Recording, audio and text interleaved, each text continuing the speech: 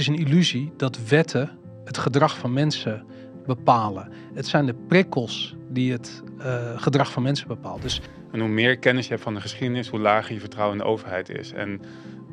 Maar het feit is dat mensen al heel snel de geschiedenis vergeten. En dus ook vergeten wat er gebeurd is. En dus de kans dat iets wordt herhaald helaas groot is. Is dat wij zo ontworteld zijn, dat wij zo niet meer in contact zijn met onszelf. Dat wij denken dat wij externe autoriteiten nodig hebben om de verantwoordelijkheid voor ons te nemen.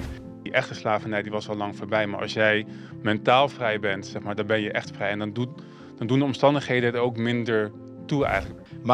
Maakt dan per saldo niet uit wie die plannen hebben bedacht. De plannen komen niet meer tot wasdom, omdat wij er niet meer vatbaar voor zijn. Dus in die zin geloof ik dat ook heel erg. En in die zin geloof ik ook op grote schaal weer dat hoe ongeheelder wij zijn, of hoe getraumatiseerder wij zijn, hoe meer dat duister er zal bestaan. Het is moeilijk om precies aan te geven waar ligt de grens tussen geloven en weten. Weet je, als je daar gaat inzoomen, dan wordt het allemaal heel troebel. En je denkt dat je dingen weet die je eigenlijk gelooft. En die je niet werkelijk zelf hebt ondervonden. Is de buitenwereld een weerspiegeling van onze innerlijke leefwereld. En op het moment dat we die innerlijke leefwereld op orde hebben, dan krijg je ook die buitenwereld niet meer zo. Ik denk dat het soms simpeler is dan het lijkt. En dat is gewoon dat leven, weet je, je eigen voorbeeld leven. Wie je bent. Ben jij iemand die niet kan leven met QR-codes? Dan doe je dat niet. Fuck it, dan doe je het niet.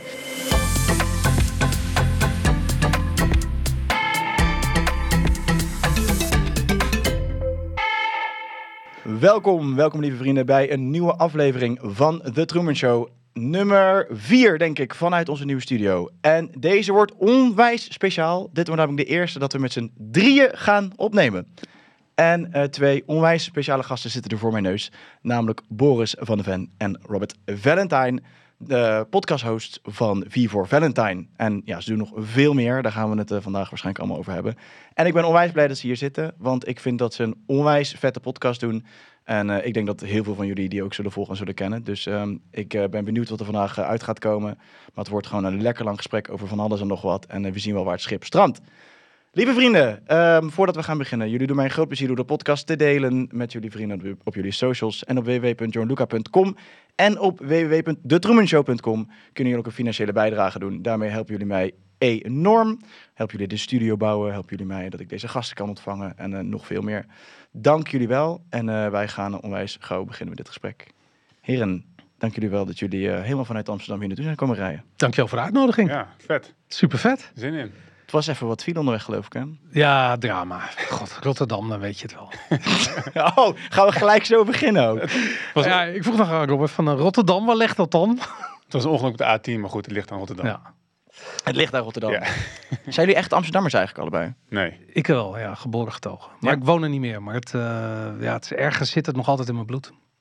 Nee, ik kom uit Baarn, een dorpje, bij Amersfoort in de buurt. Ik word bij Utrecht eigenlijk. Ja, mensen Utrecht, ja. Maar ik woon nu een jaar of 5 in Amsterdam, denk ik. Dat is import. We hebben elkaar afgewisseld. Ja. Ja. Jij bent vertrokken, hij mag achter de persoon Hij mag achter de woke bakfiets moeten staan. Hey, maar boys, hoe gaat het met jullie dan? Goed? Ja, lekker. Ja. Ja man, ik vind supergoed. Ja, de podcast gaat lekker. De laatste keer dat we elkaar hebben gesproken hebben, was je net begonnen met podcasten. Dat was super vet. Ik bedoel, ik heb je reis zien maken in podcastland. Meer spirituele kant op. Eerst waren we heel boos over de totalitaire maatschappij die opeens opdoemde. En ik denk dat het wat dat betreft een soort podcast segment allebei vullen. Je bent wat meer de spirituele kant op gegaan, denk ik, dan wij. Maar maakt niet uit. Het is een nieuw segment geworden. En ik denk dat het klinkt stom, maar ik denk dat corona heel goed is geweest voor podcasting in Nederland. Nou, dat voor wel meer dan podcast, maar voor podcasten sowieso denk ik wel, ja.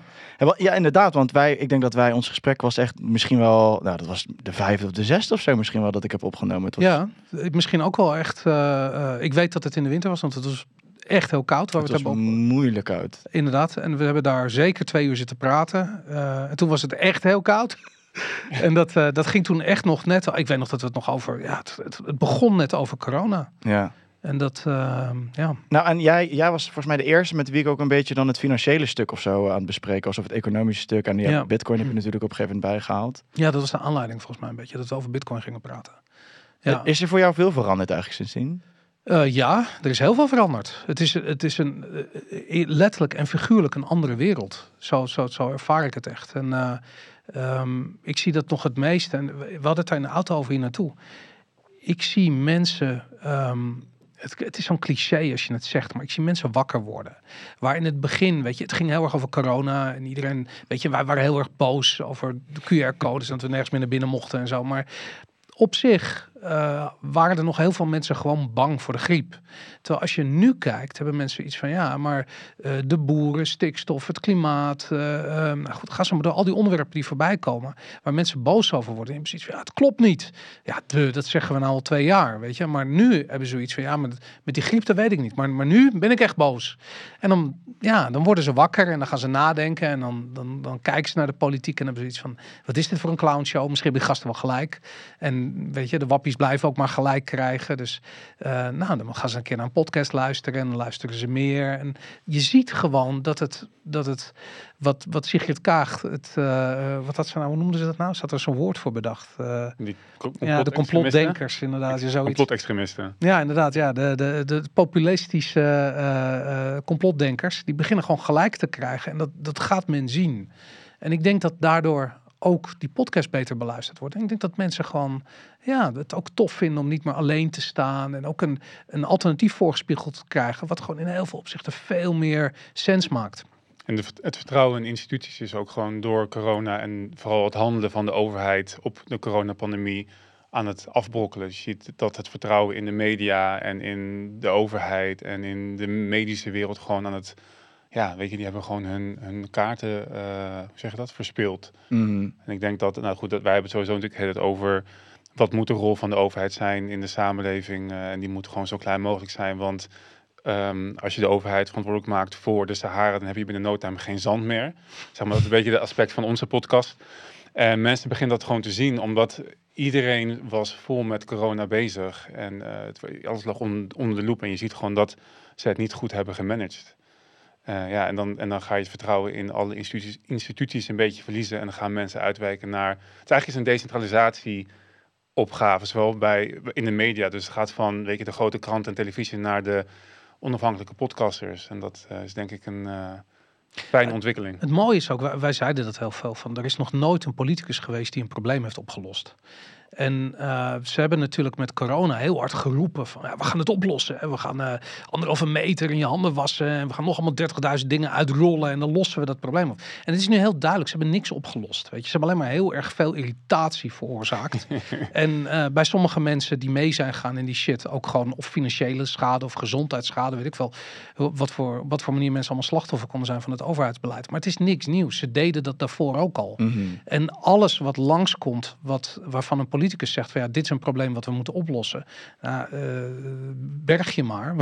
Want het probleem gaat groter worden. En het gaat gebruikt worden om andere problemen weer bovenop te stapelen. En ik denk dat mensen dat beginnen te zien. En ik word daar heel positief van. En wat jij zei over Bitcoin, dat is natuurlijk altijd zo'n oplossing geweest. Een beetje op zoek naar een probleem. En het heeft zijn probleem gevonden. Iedereen ziet het nu. Ik bedoel, Bitcoin snapte al wat het probleem was. Wat Bitcoin ging oplossen. En nu ziet iedereen het. Weet je? Ik bedoel, we krijgen zometeen central bank digital currency. En we hebben, 9,6% inflatie gehad afgelopen jaar. Dus mensen hebben wel zoiets van, misschien is er iets niet helemaal goed aan de manier waarop ons geld werkt. Dus mensen gaan nadenken. Boris, ben jij zelf nog soort van meer wakker geworden dan je al was door afgelopen 2 jaar? Ja, zeker. Maar ook heel erg de Robert. Want wij zijn ooit begonnen met een podcast voor de Bitcoin Show. En toen hebben we een podcast gedaan over libertarische grondbeginselen. En ik was eerst Bitcoiner en toen voelde ik op een gegeven moment van ik begin libertariër te worden. Weet je, ik werd wakker. Je weet toch hoe de fly, hoe dat begint, dat hij opeens van die vliegenharen. Ik voelde gewoon, ik kreeg libertarische ideeën en ik had zoiets van, ik zag overal problemen in alles wat de overheid deed. En toen dacht ik van we moeten daar een podcast over maken. Toen zijn we dat begonnen en toen zijn we FIFA Valentine gaan doen. En ik heb daar heel veel van geleerd. En ben echt op een andere manier naar de wereld gaan kijken. En ik denk dat dat heel veel te maken heeft met het maken van een podcast. Het dwingt je om die reizen aan te gaan. En om steeds daar verder in die rabbit hole te duiken. En ik heb daar geen dag spijt van. Ik vind het heel tof. Dat is wel mooi dat je het zegt, want dat is ook wel echt super herkenbaar voor mij. Dat je in die reis je komt steeds dieper en diepere thema's, gasten die net weer iets anders belichten of weer net een stukje dieper gaan dan jij op dat moment bent gegaan. Ja. En je zit daar en je moet naar die gast luisteren en je kan zoveel weerstand hebben als je wil. Maar ja, je moet luisteren, weet je, weg kan je niet. En het heeft bij mij in de Trueman Show heeft echt wel vaker gewoon een laagje dieper geholpen. Of door een laagje weerstand heen geholpen. Waarvan ik eerst dacht van, ja, dit is bullshit. Maar dan toch wel, oh ja, maar wacht even man. Als je het zo brengt, zit er toch best wel wat in. Waardoor je dieper kan gaan. En dan je gemiddeld misschien zou doen als je thuis zou zitten. Maar wat ik zo tof vind, is dat je soms echt waarheden tegenkomt. Weet je, dus soms zijn het gewoon mooie verhalen. Of iemand vertelt iets wat je al weet op een mooie manier. En soms krijg je echt een ander perspectief. En als dat gebeurt, en dat gebeurt niet vaak, maar soms heb je dat met mensen. En dan vertellen ze iets en denk je van, wow, dat ik me dit nooit gerealiseerd. Terwijl je voelt het wel. En als je het hoort, dan weet je, het resoneert op een manier dat je denkt van, ja, fuck, weet je, dit is nu ben je bent geleveld, weet je, je hebt een volgend level bereikt. Ik heb dat met afgelopen jaar heel erg gehad met iemand die me het verschil uitlegde. Het was een stuk geschreven door iemand die heet Jason Lowry. En die schreef stukken over het verschil tussen abstracte machtsprojectie en fysieke machtsprojectie. En het idee was dat toen wij allemaal holbewoners waren, toen waren we in staat om met een grote knuppel ons fysieke machtsmonopolie uit te oefenen. Dus als jij de allergrootste holbewoner was in je tribe, dan was je de baas en dan bepaalde je wat er ging gebeuren. Nou, en dat is leuk als je een tribe hebt van 50 man, dan kan dat wel ongeveer. En toen ontwikkelde onze prefrontale cortex zich. We werden creatiever. En we waren in staat om ons fantasie beter te gebruiken. En dat is het tijdperk waarin de godkoningen ontstonden. En dan kreeg je van die verhalen als de keizer of de koning, die was in staat om de hemel op je hoofd te laten vallen. Weet je. En dat is een voorbeeld van abstracte machtsprojectie. Het is niet iets wat ze werkelijk kunnen, maar het is gewoon iets wat ze met hun fantasie projecteren op hun tribe. En het is ontzettend effectief, want je hoeft namelijk in plaats van dat je bij wijze van spreken 100.000 man fysiek moet bedreigen met je knuppel, kun je nu een abstract beeld schetsen en zeggen van nee, maar de hemel zal op je hoofd neerdalen, want ik ben de vertegenwoordiging van het goddelijke hier op aarde, dus ja, je moet wel luisteren naar wat ik zeg. En het grappige is dat werkt heel goed, die abstracte die abstracte machtsprojectie, totdat je iemand tegenkomt die terugkeert naar de fysieke machtsprojectie. Dus een godkoning die jou vertelt dat hij de zonnegod is, die heeft het moeilijk op het moment dat er een inboeling voor hem staat of een holbewoner met een grote knuppel. Want dan werkt je verhaal gewoon niet meer. En dat is zo'n mooie metafoor voor deze maatschappij waar we in leven. Weet je? We worden bestookt met abstracte machtsprojecties. Weet je? Corona, klimaat. Klimaat is nog een veel grotere abstracte machtsprojectie dan corona bijspreken. Maar dan word je een soort van, ja, als jullie niet allemaal nu je CO2 gaan beperken en een of andere doelstelling behalen, ja, dan vergaat de wereld. Het is niet anders dan de Egyptische zonnekoning die zei dat de hemel op je hoofd valt. Het is exact hetzelfde. En het werkt net zolang totdat er iemand opstaat die zegt van, nou, doe dan. En dan is het klaar. Ja. En dat is wat er nu aan het gebeuren is. Er zijn nu heel veel mensen die zijn die podcast aan het luisteren. En die zijn volgens Kaag conspiracy populisten. Maar wat ze eigenlijk doen is dat ze opstaan en zeggen van, oh ja, oké. Ja, corona en de wereld vergaat en klimaat. Nou, doe dan. Weet je, en dan gebeurt er niks. Nee. En dan is het weg, poef. En dat is heel mooi. En wat zo mooi is aan Bitcoin, hou ik op met mijn rant, maar wat Bitcoin doet, is dat alle software is abstracte machtsprojectie. Weet je, software is niks. Het is code om een slaafs apparaat nog slaafser te maken, eigenlijk, een computer. En het is heel erg moeilijk om in die digitale wereld, om daar met een knuppel rond te gaan lopen en zeggen van, nou, doe dan, weet je. Dat is heel erg, dat kan niet. Dus alle software is abstracte machtsprojectie. En nu krijg je dus door Bitcoin het idee dat die knuppel vertegenwoordigt eigenlijk die energie die je hebt. Hè? Je bent sterk, je hebt die macht, je kan slaan, je kan die energie kun je overbrengen op iemand anders. En dat is heel pijnlijk als je geconfronteerd wordt met dat soort energie. En Bitcoin introduceert die energie in een digitaal domein. En dat is voor het eerst. En dan moet je je voorstellen, we gaan naar een digitale wereld toe waar de overheid een abstracte machtsprojectie toepast. En waar opeens Bitcoin langskomt en die zegt van, oh ja, doe dan. En dat is het, dan is het weg. Poef, dan is het doorbroken. Boris, ik ben heel blij dat we nu... heel blij. Ik vind het leuk dat we nu al zo richting Bitcoin gaan. Want vind ik prachtig. Want ik ga dan toch even iets bij je terugleggen. Wat ik altijd wel echt nice vind over die hele Bitcoin discussie. Mhm. Want ik begrijp hem. Nou, ik moet wel zeggen trouwens, door onze podcast, die hebt mij toen een boek gegeven. De Bitcoin Standaard, geloof ik. Ja. En dus dat was wel een sprong in het diepe om nog verder in Bitcoin en zo te duiken. Waarvoor dank. Maar ik ben natuurlijk in de tussentijd ook wel redelijk in de complotten gedoken. En ik vind het ook nog steeds ergens wel een heerlijke theorie. En die ga je nu zo meteen helemaal onderuit halen. Maar dat vind ik helemaal prima. Mm-hmm. Dat Bitcoin toch een soort psyop is vanuit de Amerikaanse intelligente diensten, zeg maar. De CIA of de weet ik veel, NSA, wat zit daar nog meer? Ja. En dat in het leven is geroepen om eigenlijk de digitale munten te normaliseren in eerste instantie al voor ons. Zodat als vervolgens de ECB komt met een digitale munt, dat ze wel een soort tegenhanger hebben. Omdat, zo gaat het met gecontroleerde oppositie. En ze dus, dat eigenlijk al genormaliseerd is in een way. En wij makkelijker de overstap maken op de digitale munt bijvoorbeeld. Ja, maar ik denk dat dat een argument is wat heel erg binnen de context van vandaag de dag leeft. Dus in 2008 of 2009, toen Bitcoin voor het eerste blok gemined werd en een whitepaper getoond werd, toen was er geen central bank digital currency idee. Daarnaast... Dat weet je niet. Wat, sorry? Dat weet je niet. Nou ja, laat ik het zo zeggen. Laat ik het anders formuleren. Bitcoin is open source software. Mm-hmm. Dus alles wat Bitcoin doet, kun je zien. Er is 100% transparantie. Weet je, ik bedoel, tuurlijk, je moet een beetje verstand hebben van programmeren, maar in feite kun je gewoon Bitcoin downloaden, de code downloaden en kijken wat doet het.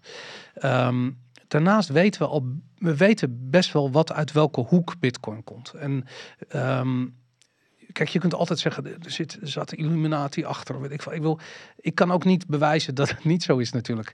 Maar Bitcoin komt uit een groep. Ze noemen zichzelf de cypherpunks. Dat is een beetje een teken op het woord cyberpunk. En dat zijn een beetje anarchistische futuristische toekomstdenkers.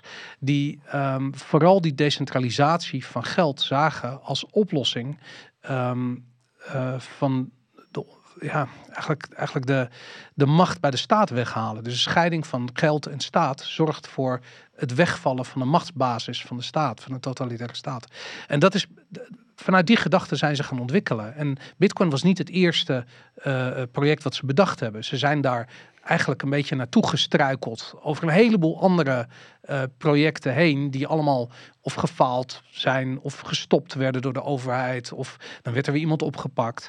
Maar uiteindelijk, en dat is ook de reden waarom we niet weten wie Satoshi Nakamoto is, omdat het is een pseudoniem. Omdat ze donders goed wisten van waar ze mee bezig zijn, dat doet je in de bak belanden. Dat moet je anoniem doen. Dat hadden ze al geleerd op dat ogenblik. Dus het was toen al een verzet. Ondanks dat we nu pas weten dat het gaat slagen, of dat het geslaagd is. Toen wisten ze dat niet. Hadden ze gewoon zoiets van, maar als het slaagt, dan het risico kunnen we niet nemen dat we dat onder eigen naam doen. Want we hebben al zoveel projecten gehad waarbij de overheid gewoon ingegrepen heeft en we het project kwijtgeraakt zijn. Dus het komt gewoon niet uit zo'n hoek. Het komt niet uit een geheime diensthoek. Want dat werkt de overheid gewoon tegen. Ik denk dat de meeste mensen die dat zeggen, die snappen denk ik de fundamenten van Bitcoin en blockchain nog niet. En het is namelijk inderdaad een decentraal systeem wat op heel veel computers draait, zeg maar. En dat is dus niet door één groep te controleren. En de eigenschap van Bitcoin, namelijk dat het maar 21 miljoen munten worden uitgegeven, het is dus zeg maar deflationair. Er wordt niet meer bijgemaakt. Dat werkt rechtstreeks datgene wat de overheid nodig heeft, namelijk gratis geld en inflatie en geld bijdrukken. En het is. Jij zegt altijd, het is niet mega deel. Het is het meest decentrale wat we kennen op dit moment. Omdat er gewoon zoveel rekenkracht in dat netwerk zit. Het zou heel raar zijn voor de overheid om dit te bedenken, want het werkt hun agenda gewoon tegen. Ja. En er is één heel ander belangrijk argument. geef me 1 voorbeeld waarbij de overheid een probleem in de toekomst van tevoren oplost. Of dat ze IT goed kunnen regelen. Dat vind ik echt misschien wel het beste argument. Maar kijk, ik zeg niet dat ik de theorie geloof, hè, maar ik vind hem wel zeer interessant. Kijk, ik denk ook natuurlijk dat het antwoord op dit alles is een geldsysteem wat decentraal is, wat weg is van een overheid. Omdat wat is nou hetgeen wat het meest misgaat, is dat zij de controle hebben over het geld en zij bij kunnen drukken. En op die manier al het vermogen van onder naar boven hevelen en dat wij uiteindelijk niks meer hebben en zij alles hebben. Dat is volgens mij wat er gebeurt. Ja. En daar een oplossing is iets decentraals wat wij met elkaar kunnen gebruiken zonder dat zij daar invloed op hebben. Ja. Dat zie ik ook wel. Maar stel nou dat het scenario zo zou zijn dat wij straks een social credit score krijgen, wat volgens mij er wel redelijk op lijkt dat eraan zit te komen binnen nu en even kijken, 7 jaar. En dat wij enkel nog het internet op kunnen als wij voldoen aan de social credit score, wat het dan op dat moment mogen inhouden. Ja. Kijk, dan zou je dus moeten zeggen dat wij alle onze bitcoin moeten downloaden en op ledgers moeten zetten. Downloaden is waarschijnlijk niet het goede woord, maar omdat we dat internet dan niet meer kunnen gebruiken. Maar dat is echt heel interessant, want dan krijg je namelijk de strijd tussen wetgeving en prikkels die mensen ervaren.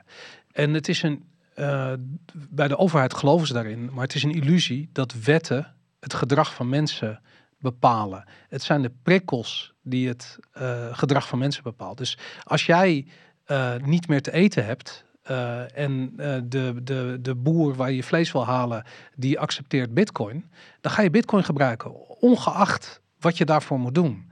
En dat is het wat je zo meteen... Kijk, wat je zegt van als dit verboden wordt, als we niet meer op internet kunnen, dat is allemaal door wetten gedreven. Maar dat betekent ook dat dan moeten ze gevangenisstraffen gaan verzinnen voor dat je online gaat ergens. En wat als ik jouw telefoon leen en jou een paar satoshis stuur, weet je? Ik bedoel, is dat dan illegaal en waarom dan? En en dan krijg je, witwassen en antiterrorisme, dan krijgen ze dat soort dingen. En dat is dat argument van waar die abstracte machtsuitoefening op een gegeven moment doorbroken gaat worden door iemand die gewoon zegt van fuck it, ik doe het gewoon. Weet je, ik ga gewoon mijn nood gebruiken en ik ga gewoon jou een paar bitcoin sturen. En een bitcoin transactie is informatieuitwisseling. En ik snap wel dat de overheid heel erg bezig is om vrije informatieuitwisseling te frustreren. Dat staat hoog op hun lijstje. Maar weet je, wij zitten hier nu met elkaar te praten, een podcast op te nemen. Ik weet niet, waar is Sigrid Kaag dan? Weet je, ik bedoel, doe dan, waar is ze dan? Ze gaat er niet zijn. En de enige manier waarop de overheid dat gaat doen, is precies zoals dat met die QR-codes doen. Ze gaan mensen oproepen om soort van dat te gaan handhaven, hun belachelijke regels te handhaven. En je zag het al met die QR-codes, het werkt voor geen meter. Omdat de prikkel is namelijk voor die kroeg-eigenaar om jou binnen te laten en een biertje te verkopen. En hoe groot is de kans dat er toevallig een boa dat ziet gebeuren en hem een boete krijgt? Dus dat is die afweging van prikkels. En als op een gegeven moment die afweging zo ver doorslaat in het voordeel van dat mensen niet meer overheidsgeld gaan gebruiken, maar bitcoin gaan gebruiken, dan is het klaar, is het afgelopen. Ja.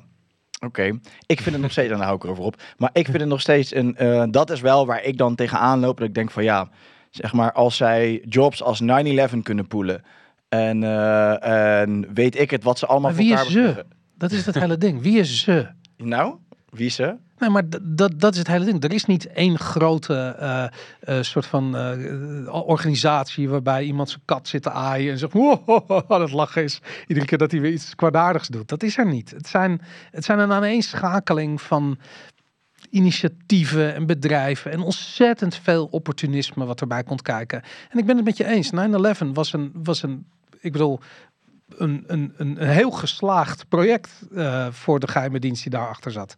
Maar binnen een context van een wereld waarin niemand zich kon voorstellen dat dit mogelijk was. Dus ja, weet je, ik bedoel, heel veel. Ik ben wakker geworden na 9/11. En ik denk heel veel mensen. Maar daarvoor, de moord op Kennedy, ik weet het niet. De maanlanding, misschien hoeveel mensen stelden de vragen bij de maanlanding. Ik weet het niet.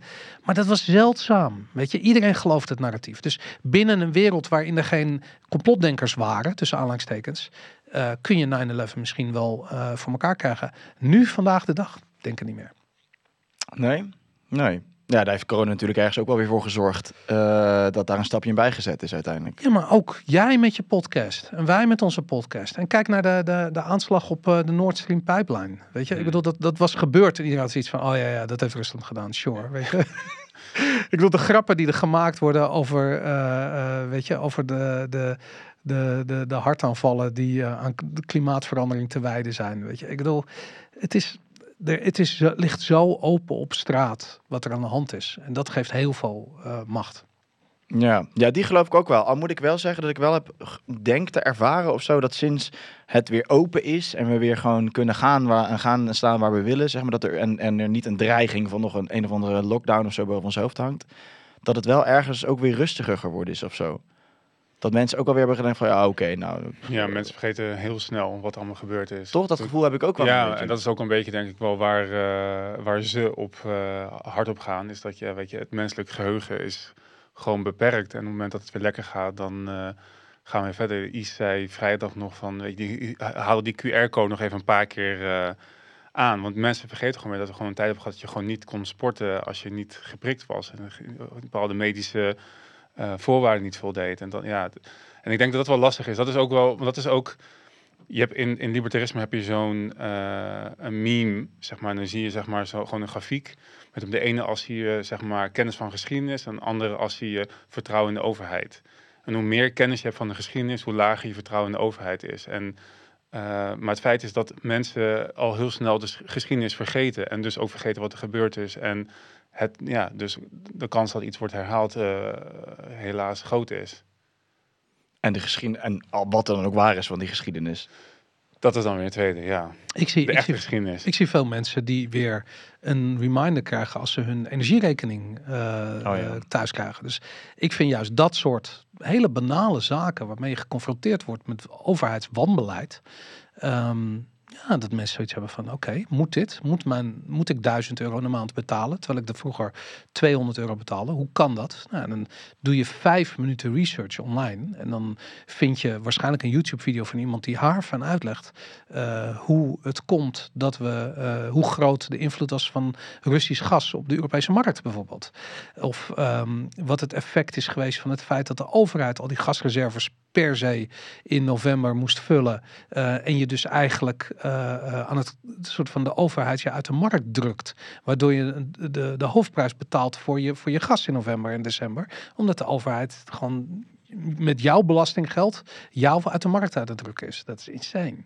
Maar dat leren mensen dan. En die hebben dan zoiets van, ja, dit slaat helemaal nergens op. Nee, maar ik vraag me er soms een beetje af, is dan nu de groep mensen daadwerkelijk aan het groeien? Of zitten we nog een beetje soort van in hetzelfde level omdat het gewoon rustiger aan het worden is? Nee, ik denk wel aan het groeien. Ik denk echt wel dat, ik vertel nog in de auto hier naartoe, ik plaatste gisteren op Instagram een afbeelding waar stond van, wat vertrouw je meer dan de overheid? En het antwoord was de advertenties op Pornhub die vertellen dat er chicks 3 meter van me vandaan zijn die willen daten, zeg maar, weet je wel.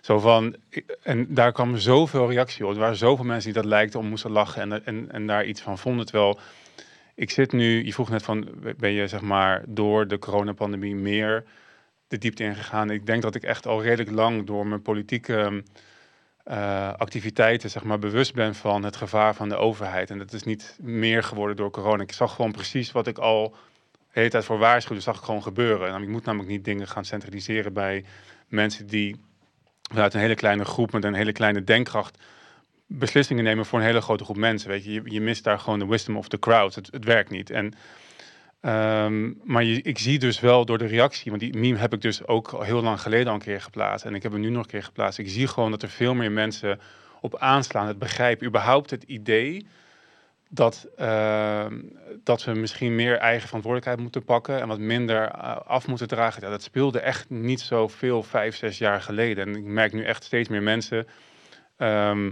vanuit alle hoeken van de samenleving die ik ken, die daar gewoon iets bij voelen, die het snappen. Dus ik denk, ook al zie je het niet, ik denk dat het een stille meerderheid is, zeg maar, die toch meer richting onze manier van denken dan wat je ziet in de grote media. Want hoe is jouw reis geweest in de afgelopen tijd eigenlijk? Want we hebben elkaar natuurlijk een paar maanden geleden gesproken. Mm-hmm. En toen heb je natuurlijk al verteld, toen was er volgens mij ook al best wel een shift in jou gaande van van nou ja, hoe je de wereld ervaarde en waar jij mee bezig was. Vul hem even zelf in. Maar Op politiek gebied bedoel je? Of? nee, gewoon ja, persoonlijk, politiek, alles eigenlijk. Ja, persoonlijk of politiek gebied is het denk niet heel erg veranderd in de zin van wat ik zei, van ik ben altijd al doordrongen van het feit dat de overheid op zijn best hoe noem je dat? Een noodzakelijk kwaad is. En ik denk dat ik zie dat steeds meer mensen daar ook in meegaan. En ik ben zelf gewoon heel erg bezig met de cultuur veranderen. Zeg maar, ik geloof dat we wat er nu een beetje ontbreekt, en misschien is dat wat je ook wel refereert, is dat we een soort van echte counterculture movement missen. We hebben het de vorige keer, ik weet niet, voor of achter de camera over gehad toen we de podcast opnamen. En dat heb ik nog steeds. Ik denk van, want mensen, het is een beetje losstand. Zeg maar, die tribe, die groep mensen die samen ergens voor vechten, dat is er niet echt. Hoor. Dat vroeger, voor mijn gevoel, veel meer had. Zeg maar, die hele flower beweging, dat was in de jaren 60. Waarbij dus ook een beetje dingen als Woodstock uit voortkwamen. Ik mis dat en nu D66. een beetje. En D66 inderdaad, ja, dat is dan misschien weer de slechte van die tijd. Ja, ze waren heel succesvol in wat ze deden. Ja, precies. En toen ook nog wel goed trouwens. Want Formilo die snapte ook dat het om decentralisatie ging. Dat je ook veel meer democratie, of in ieder geval meer eigen verantwoordelijkheid moest pakken. Dus dat was destijds nog een goede D66. Ja. Maar die hele beweging, die hele counterculture, zeg maar, dat zie je hier niet. En ik zie de macht, zeg maar, de invloed van media, elke media, podcast, onze podcast. En ik ben een beetje afgeschoven van, ik moet de politiek in en gekozen worden om dingen te veranderen. Want ik denk dat de politiek de cultuur volgt en niet andersom. Dus ik wil eigenlijk me meer bezighouden met het vormgeven van die cultuur door middel van podcasts of door middel misschien wel van events en alles, wat jij ook doet. Ik denk dat dat het allerbelangrijkste is. Ook omdat mensen niet, ik heb me ook heel erg verdiept in de overtuigingspsychologie. En als jij zeg maar een groep mensen hebt die ergens in geloven, dan ben je makkelijker zeg maar daaraan verbonden en dan wanneer je zeg maar in je eentje staat. Dus dat gaat dan even los van of iets waar of niet waar is. Maar ik geloof dat wat wij verspreiden waar is. Dus als jij daar een groep mensen in kan vinden die met jou daarin staan, dan dan kan je een cultuursverandering teweeg brengen. En daar gaat het mij inziens om. Dus ik ben veel meer bezig met hoe kunnen we een cultuursomslag voor elkaar krijgen, waar mensen geloven dat de eigen verantwoordelijkheid het allerbelangrijkste is en ze zelf verantwoordelijkheid moeten nemen en actie ondernemen. Dat vind ik een belangrijker aspect dan de politiek. Dus ik voel daar steeds minder voor. Ook omdat het systeem is natuurlijk, het is peak clown world. Het zit midden in het theater waar ik niet in geloof. En ik heb heel lang gezegd van ik wil eigenlijk meedoen met het theater om het theater zeg maar te kunnen veranderen. En nog steeds zit wel wat in, want als ik in de Tweede Kamer zou zitten, dan krijg je direct natuurlijk heel veel media-aandacht. Dus dat is wel heel erg krachtig. Daar kan je heel veel, maar ik moet me ook in een bepaalde manier bewegen en in een bepaald keurslijf drukken misschien waar ik helemaal niet aan mee wil doen en waar ik me helemaal niet lekker bij voel. Maar ik denk, ik vind media veel sterker. Ik vind media veel krachtiger. En ik zou nog steeds niet nee zeggen tegen een Tweede Kamerzetel als dat zeg maar naar me toe komt. Omdat ik dat kan gebruiken voor een soort van mediarol. Maar die cultuur is het allerbelangrijkste. En ik hoop dat we dus, omdat we...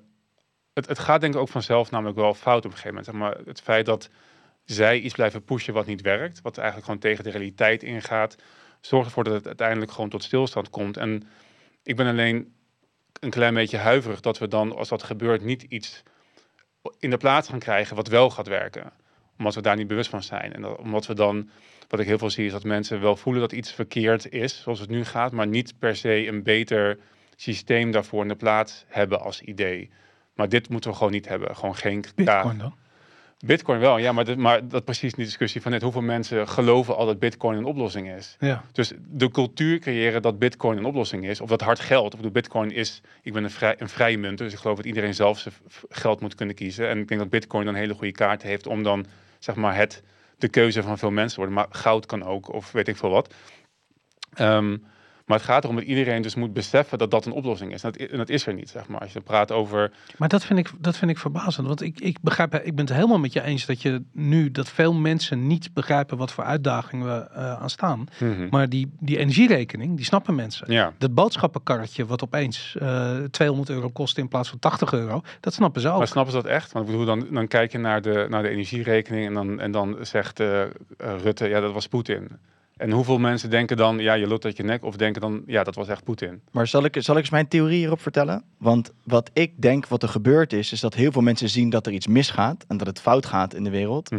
Alleen de vertaalslag maken naar daar zelf verantwoordelijkheid in nemen om het te veranderen, die ontbreekt. En waarom ontbreekt die?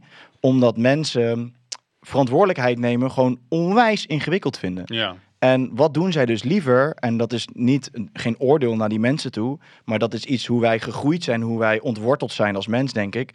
Is dat wij zo ontworteld zijn, dat wij zo niet meer in contact zijn met onszelf, dat wij denken dat wij externe autoriteiten nodig hebben om de verantwoordelijkheid voor ons te nemen. En wat willen wij dan doen, is zeggen waar het misgaat, heel erg schreeuwen dat het misgaat, en hopelijk iemand anders aanwijzen die dan voor ons gaat oplossen. Maar die andere persoon die gaat het net zo hard verneuken. Of weet je wel, die gaat net zo hard in die positie terechtkomen dat het ook weer misgaat. Ja. Dus daar ben ik het met Robert echt helemaal mee eens. Is als wij niet bewuster worden massaal op collectieve schaal, verandert de bad shit. Want wat we gaan doen, is nog steeds de verantwoordelijkheid te handen geven aan allemaal externe autoriteiten en personen en factoren.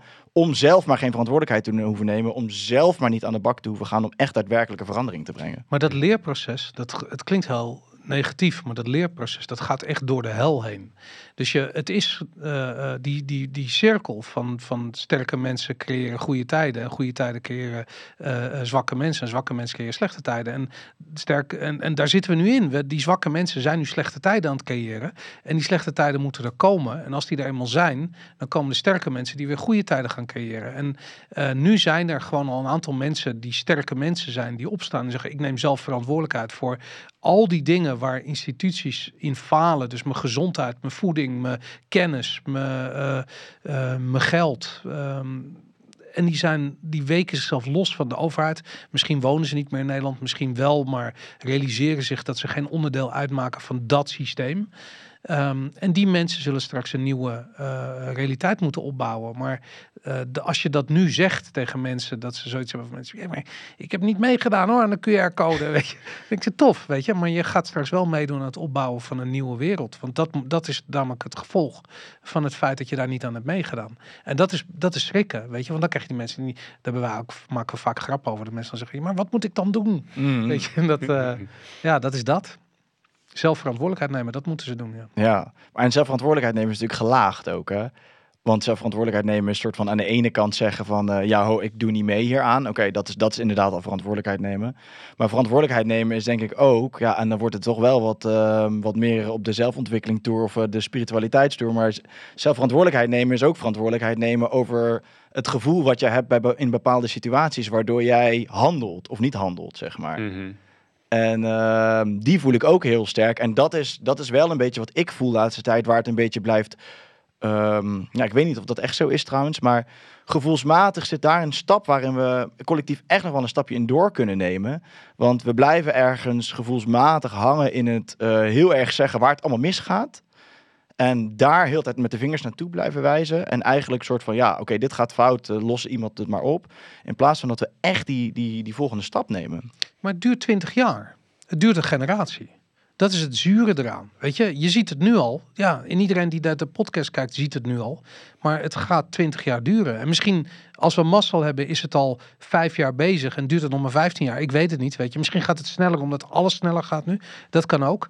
Maar ja, het duurt lang. Het duurt gewoon lang. Het leerproces duurt lang. Maar ik ben wel met je eens inderdaad dat een heel belangrijk aspect ligt bij die persoonlijke, emotionele, spirituele ontwikkeling. En dat is, want ik denk dat juist omdat mensen eigenlijk in de essentie niet meer weten wie ze zelf zijn als mens, dus ook heel makkelijk te vangen zijn voor die externe autoriteiten die dan met een oplossing komen. Als jij gewoon gegrond en krachtig bij jezelf blijft, dan denk je van, ja, maar het is nog even een lulverhaal, weet je. Ik ga gewoon verder met wat ik aan het doen ben. En ja, ik weet niet wat dat is, of dat ook een soort van of dat voortkomt uit een generationeel trauma waar mensen nog mee aan de slag moeten gaan. Maar ik geloof wel dat inderdaad er een hele belangrijke rol nog ligt inderdaad voor, en misschien duurt dat 20 jaar inderdaad, voor die emotionele ontwikkeling, waarbij we gewoon weer echt mensen worden en dus krachtig zijn en ook eigenlijk van nature al zeg maar die verantwoordelijkheid pakken. En ik vind het, ik probeer in de podcast inderdaad ook af en toe aandacht aan te besteden, want ik denk dat dat inderdaad iets is wat,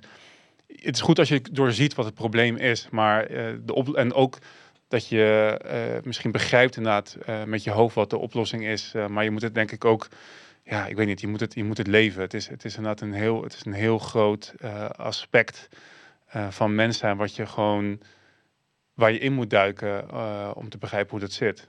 Want dat is wel iets wat jij in de afgelopen tijd ook al veel mee bezig bent geweest, of niet? Ja, zeker. Ja, waar beginnen? Ja, ik denk dat ik op een gegeven moment, ik denk uiteindelijk dat ik ook verantwoordelijkheid moest pakken voor alles wat er met mij in mijn jeugd gebeurd is en wat me zeg maar nu gevormd heeft. Ik denk dat ik op een gegeven moment een beetje in een ik was er al heel lang heel erg bewust van. Ik heb er heel veel over gelezen. We hebben ook een aantal podcasts daaraan besteed. Maar op een gegeven moment bleef ik hangen in zeg maar het oorzaak-gevolg en niet het oplossen. En ik wilde niet de verantwoordelijkheid pakken. En ik bleef een beetje toch in een soort van slachtofferrol zitten. En en daar moest ik echt wel door wat schaduwwerk en pijn heen, zeg maar, om te beseffen wat ik mezelf moet aanpakken, waar ik zelf verantwoordelijkheid in heb. En dat was wel, ik vond het wel heel, het was heel dubbel. Aan de ene kant heel erg moeilijk, aan de andere kant ook heel erg bevrijdend. Want je komt los van patronen en programmeringen die je al je hele leven hebt meegedragen. En triggers die opeens veel zachter worden. En waardoor je niet meer automatisch in een bepaalde Pavlov-reactie schiet als er iets gebeurt. Maar gewoon zelf bewust een keuze kan maken in het handelen op dat moment. En dat, ik ben altijd al veel bezig geweest met persoonlijke ontwikkeling. Maar dat heeft de afgelopen, denk ik, half jaar wel een sneltreinvaart genomen. Ik vind het wel mooi ook dat je zegt dat je jezelf losmaakt van die patronen. Je bevrijdt eigenlijk van die patronen. Want we willen met z'n allen heel vrij zijn. Mm-hmm. En vrij zijn van de overheid. En vrij zijn van dit en vrij zijn van dat. Exact. Terwijl ik denk, jullie hebben echt eigenlijk nog geen idee hoe niet vrij heel veel van ons nog zijn. En ik zelf ook nog, weet je. Dus ik wil niet doen alsof ik nou zo geheeld ben. Maar pas als je erachter gaat komen wat jouw patronen zijn en wat je allemaal eigenlijk heeft gemaakt tot de persoon die je vandaag de dag bent. En hoe onbewust je keuzes hebt gemaakt, terwijl je al die tijd dacht dat ze heel bewust waren. Denk van, wat nou vrijheid? Weet je, we worden zo nog gestuurd door die patronen, zo nog gestuurd door alles wat ons eigenlijk gevangen heeft gehouden om een diepe pijn niet te hoeven te voeden. Precies, ja. Dat wij totaal niet vrij zijn, maar we willen vrij zijn van de illusie dat de overheid macht op ons heeft. Terwijl dat is een illusie, dat is niet echt zo. Maar eigenlijk willen we natuurlijk gewoon bevrijd worden van hetgeen wat ons gewoon zo gevangen houdt. En dat is vaak een diepe pijn waar we van wegblijven. Mm-hmm. En dat vind ik wel mooi, want dat is wel, zeg maar, als je dan naar vrijheid gaat kijken, is dat een soort van de next level of zo. Van oké, wil je echt vrij zijn, dan zijn dat soort stappen ook nodig om je echt vrij te kunnen voelen, denk ik. En in feite natuurlijk ook, dat is de enige echte vrijheid die er is, zeg maar, weet je wel. Dat is, voor mij was het Martin Luther King die zei van, we must emancipate ourselves from mental slavery. Weet je, want die echte slavernij, die was al lang voorbij. Maar als jij mentaal vrij bent, zeg maar, dan ben je echt vrij. En dan doen de omstandigheden er ook minder toe eigenlijk. Ik heb er ook een paar keer over gehad van, ja, weet je, het feit dat er zo'n grote onderdrukkende overheid is, dat is inderdaad, weet je, dat wil ik niet, dat moet niet. Maar in feite, als jij zelf vrij bent en je weet dat je autonoom bent, dan raak je dat ook veel minder. En dan kan je daar veel beter doorheen navigeren. Maar ik denk dat mensen dat niet beseffen, dat ze gebonden zijn door patronen in plaats van, en dat het eigenlijk geen vrije keuze is, maar dat je eigenlijk gewoon patronen van het verleden continu aan het herhalen bent. Tot je inderdaad die angst durft aan te kijken. Wat vind je ervan dat, want volgens mij, dit zeg je bij Viva Valentine ook wel vaker, toch? Zeg maar, dan ga je ook wel deze richting op. En dan word je ook volgens mij wel eens, komt wel eens een Jorn Luca comment voorbij. Ja. Voorbij, volgens mij zo nu en dan. Ik had laatst in mijn eentje een gesprek met mijn hypnotherapeut. Je merkt wel, zeg maar, dat het publiek wat wij hebben, dat is toch wel meer politiek-economisch, zeg maar, ingesteld. Dus die zijn wat minder van de persoonlijke emotionele ontwikkeling. In ieder geval niet in een podcast luisteren. Misschien dat ze het zelf wel doen, maar Die vinden dat inderdaad dan... luister ik nu naar Jorn Luca inderdaad. Dan krijg je dan in de comments voorbij. Op zich een compliment voor mij, vind ik wel. Ja. Maar wat vind je ervan dan dat daar... Want dan daar rust nog wel het stigma zweverigheid op of zo. Mm-hmm. Ja, dat ligt er net helemaal aan wat je bespreekt. Ik heb vaker gezegd, ik vind wat wij doen... doet me denken aan wat ik zeg maar vroeger met mijn vrienden deed. Weet je, op vrijdag in het weekend als ze allemaal over de vloer kwamen. Dan, ik vind het filosoferen. Daar had ik in het begin ook een beetje over. En dat is een beetje... Dat lijkt een beetje kwijtgeraakt te zijn in de samenleving. Niet alleen door censuur, maar er is een heel beperkte spectrum waar je over kan praten. Want anders ben je en dan komt er een label ergens aan te hangen. En ik mis heel erg het gewoon open en vrij filosoferen over van alles en nog wat. Want dat is hoe we überhaupt als mensen verder zijn gekomen. Weet je wat? Dat is dit hele idee van het concurrentie van ideeën. Je weet niet wat gaat slagen. Je moet er gewoon zoveel mogelijk dingen uitproberen, over praten, fantaseren, dromen. En dan uiteindelijk blijven de beste dingen gewoon over. En we zijn nu een soort van krampachtig geworden om gelabeld te worden. Mensen willen graag heel snel labelen. En dat heeft denk ik ook weer met die onzekerheid te maken. En ik denk dat het zonde is, zeg maar. Zelf vind ik daar niet zo heel veel van. Maar ik vind het gewoon zonde, want ik denk dat je veel meer bereikt als je gewoon het open gesprek over alles kan voeren. En ik denk dat emotionele en persoonlijke ontwikkeling heel erg belangrijk is. En het is de essentie ook van libertarisme. Want als je niet de eigen verantwoordelijkheid kan pakken, weet dat je dat kan pakken, dan klopt die hele politieke filosofie niet meer. Maar er zit ook iets anders aan. En ik vind namelijk als je een podcast maakt, dat je niet van tevoren kunt zeggen van hier gaan we over praten en hier gaan we niet over praten. Weet je, ik bedoel, het is heel raar om een gesprek te voeren en te gaan vertellen waar het niet over gaat. Weet je, we hebben wel eens een discussie gehad over wat kapitalisme is bijvoorbeeld. Ja. En dan had ik ook net van, maar we zijn net aan het uitleggen wat het niet is, weet je, maar wat is het wel? En als je het over dit soort onderwerpen hebt, dan waar ik juist heel erg gecharmeerd van ben geraakt in de laatste paar jaar, is dat je bepaalde dingen doet omdat je ze moet doen. Niet zozeer omdat je ze durft of omdat je ze aan kunt, maar omdat je jezelf het soort mens vindt wat bepaalde dingen doet. En om je een voorbeeld te geven, stel je voor dat je ziet onrecht, er gebeurt iets op straat of er gebeurt iets, iemand heeft je hulp nodig. Het kan iets stoms zijn, het kan iets kleins zijn, maar in plaats van dat je doorloopt en denkt van, daar zou iemand wat aan moeten doen, doe je het zelf. En weet je, ik kan je 1000 voorbeelden geven waarin dat bij me langskomt, bijvoorbeeld afgelopen jaar. Maar ik realiseer me steeds meer dat als je voor jezelf de keuze maakt, dat je het soort mens bent die op een bepaalde manier omgaat in bepaalde situaties, dat het leven makkelijker wordt. En we leven nou eenmaal in een tijd waarin waarbij al die ideeën over wat een man is of wat een vrouw is of hoe je omgaat met bepaalde situaties, waarin dat allemaal weg is.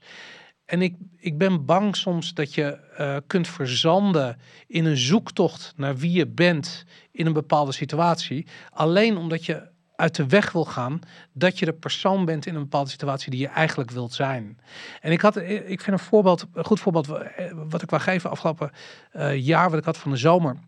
Ik ging naar het strand. Ik zat met mijn gezin in de auto en er stond er echt een ontzettende file. Het was druk, het was lang wachten. En op een gegeven moment zagen we een jongetje, mijn vrouw en ik zaten in de auto en we zagen een jongetje in zijn zwembroek, overduidelijk in de war, over de autoweg lopen. En ja, je had zoiets ook, daar gaat een jongetje, weet je, in zijn zwembroek over de autoweg. En we zijn gestopt, mijn vrouw is uitgestapt, we hebben dat kind meegenomen. Bleek dat het een autistisch jongetje was. En zijn moeder was helemaal in paniek. Die stond op het strand. Dat kind had gewoon zoiets, ik ga naar huis. Maar die was op het punt om een hele drukke autoweg op te gaan rennen. Weet je, hij rende al op een autoweg en hij was aangereden geweest. En ik had zoiets van, er is een fase in mijn leven geweest waarin ik dat soort hele concrete dagelijkse problemen aan me voorbij had laten gaan. Omdat ik dacht van ik zou wel het soort persoon willen zijn die ad rem is, die snel is en die ingrijpt en die het opneemt voor iemand die hulp nodig heeft. En toen op een gegeven moment dacht ik van, ja, maar ik wil dat zijn. Ik wil zo iemand zijn. En dan moet je daar naartoe. Dan kan je dat niet gaan onderzoeken of zo. Je moet dat gewoon zijn. En ik heb echt het idee gehad van Ik denk dat het soms simpeler is dan het lijkt. En dat is gewoon dat leven, weet je, je eigen voorbeeld leven. Wie je bent. Ben jij iemand die niet kan leven met QR-codes? Dan doe je dat niet. Fuck it, dan doe je het niet. En ook al ben je dan misschien je baan kwijt. Of misschien zijn er wel ergere dingen. Maar je principes zijn belangrijker. En ik wil niet oordelen over mensen die andere beslissingen maken in dezelfde situatie.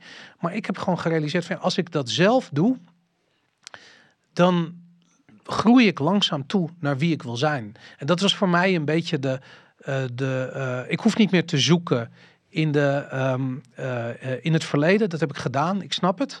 Ik wil nu ergens naartoe. En ik hoop soort van de maatschappij mee te krijgen in het... en dat is hopeloos ambitieus hoor. Ik bedoel, we zijn een bescheiden podcast. Maar het lijkt me zo tof als iedereen die ziet dat er iets mis is, zijn auto stopt en uitstapt en iets doet. Dat is alles. Dat zou fantastisch zijn.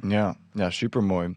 Ik denk alleen wel, en dat is ook een beetje het verlengde waar we net een beetje over hadden, is dat het moreel kompas wat wij hanteren, dat we dat niet meer uit onszelf kunnen halen.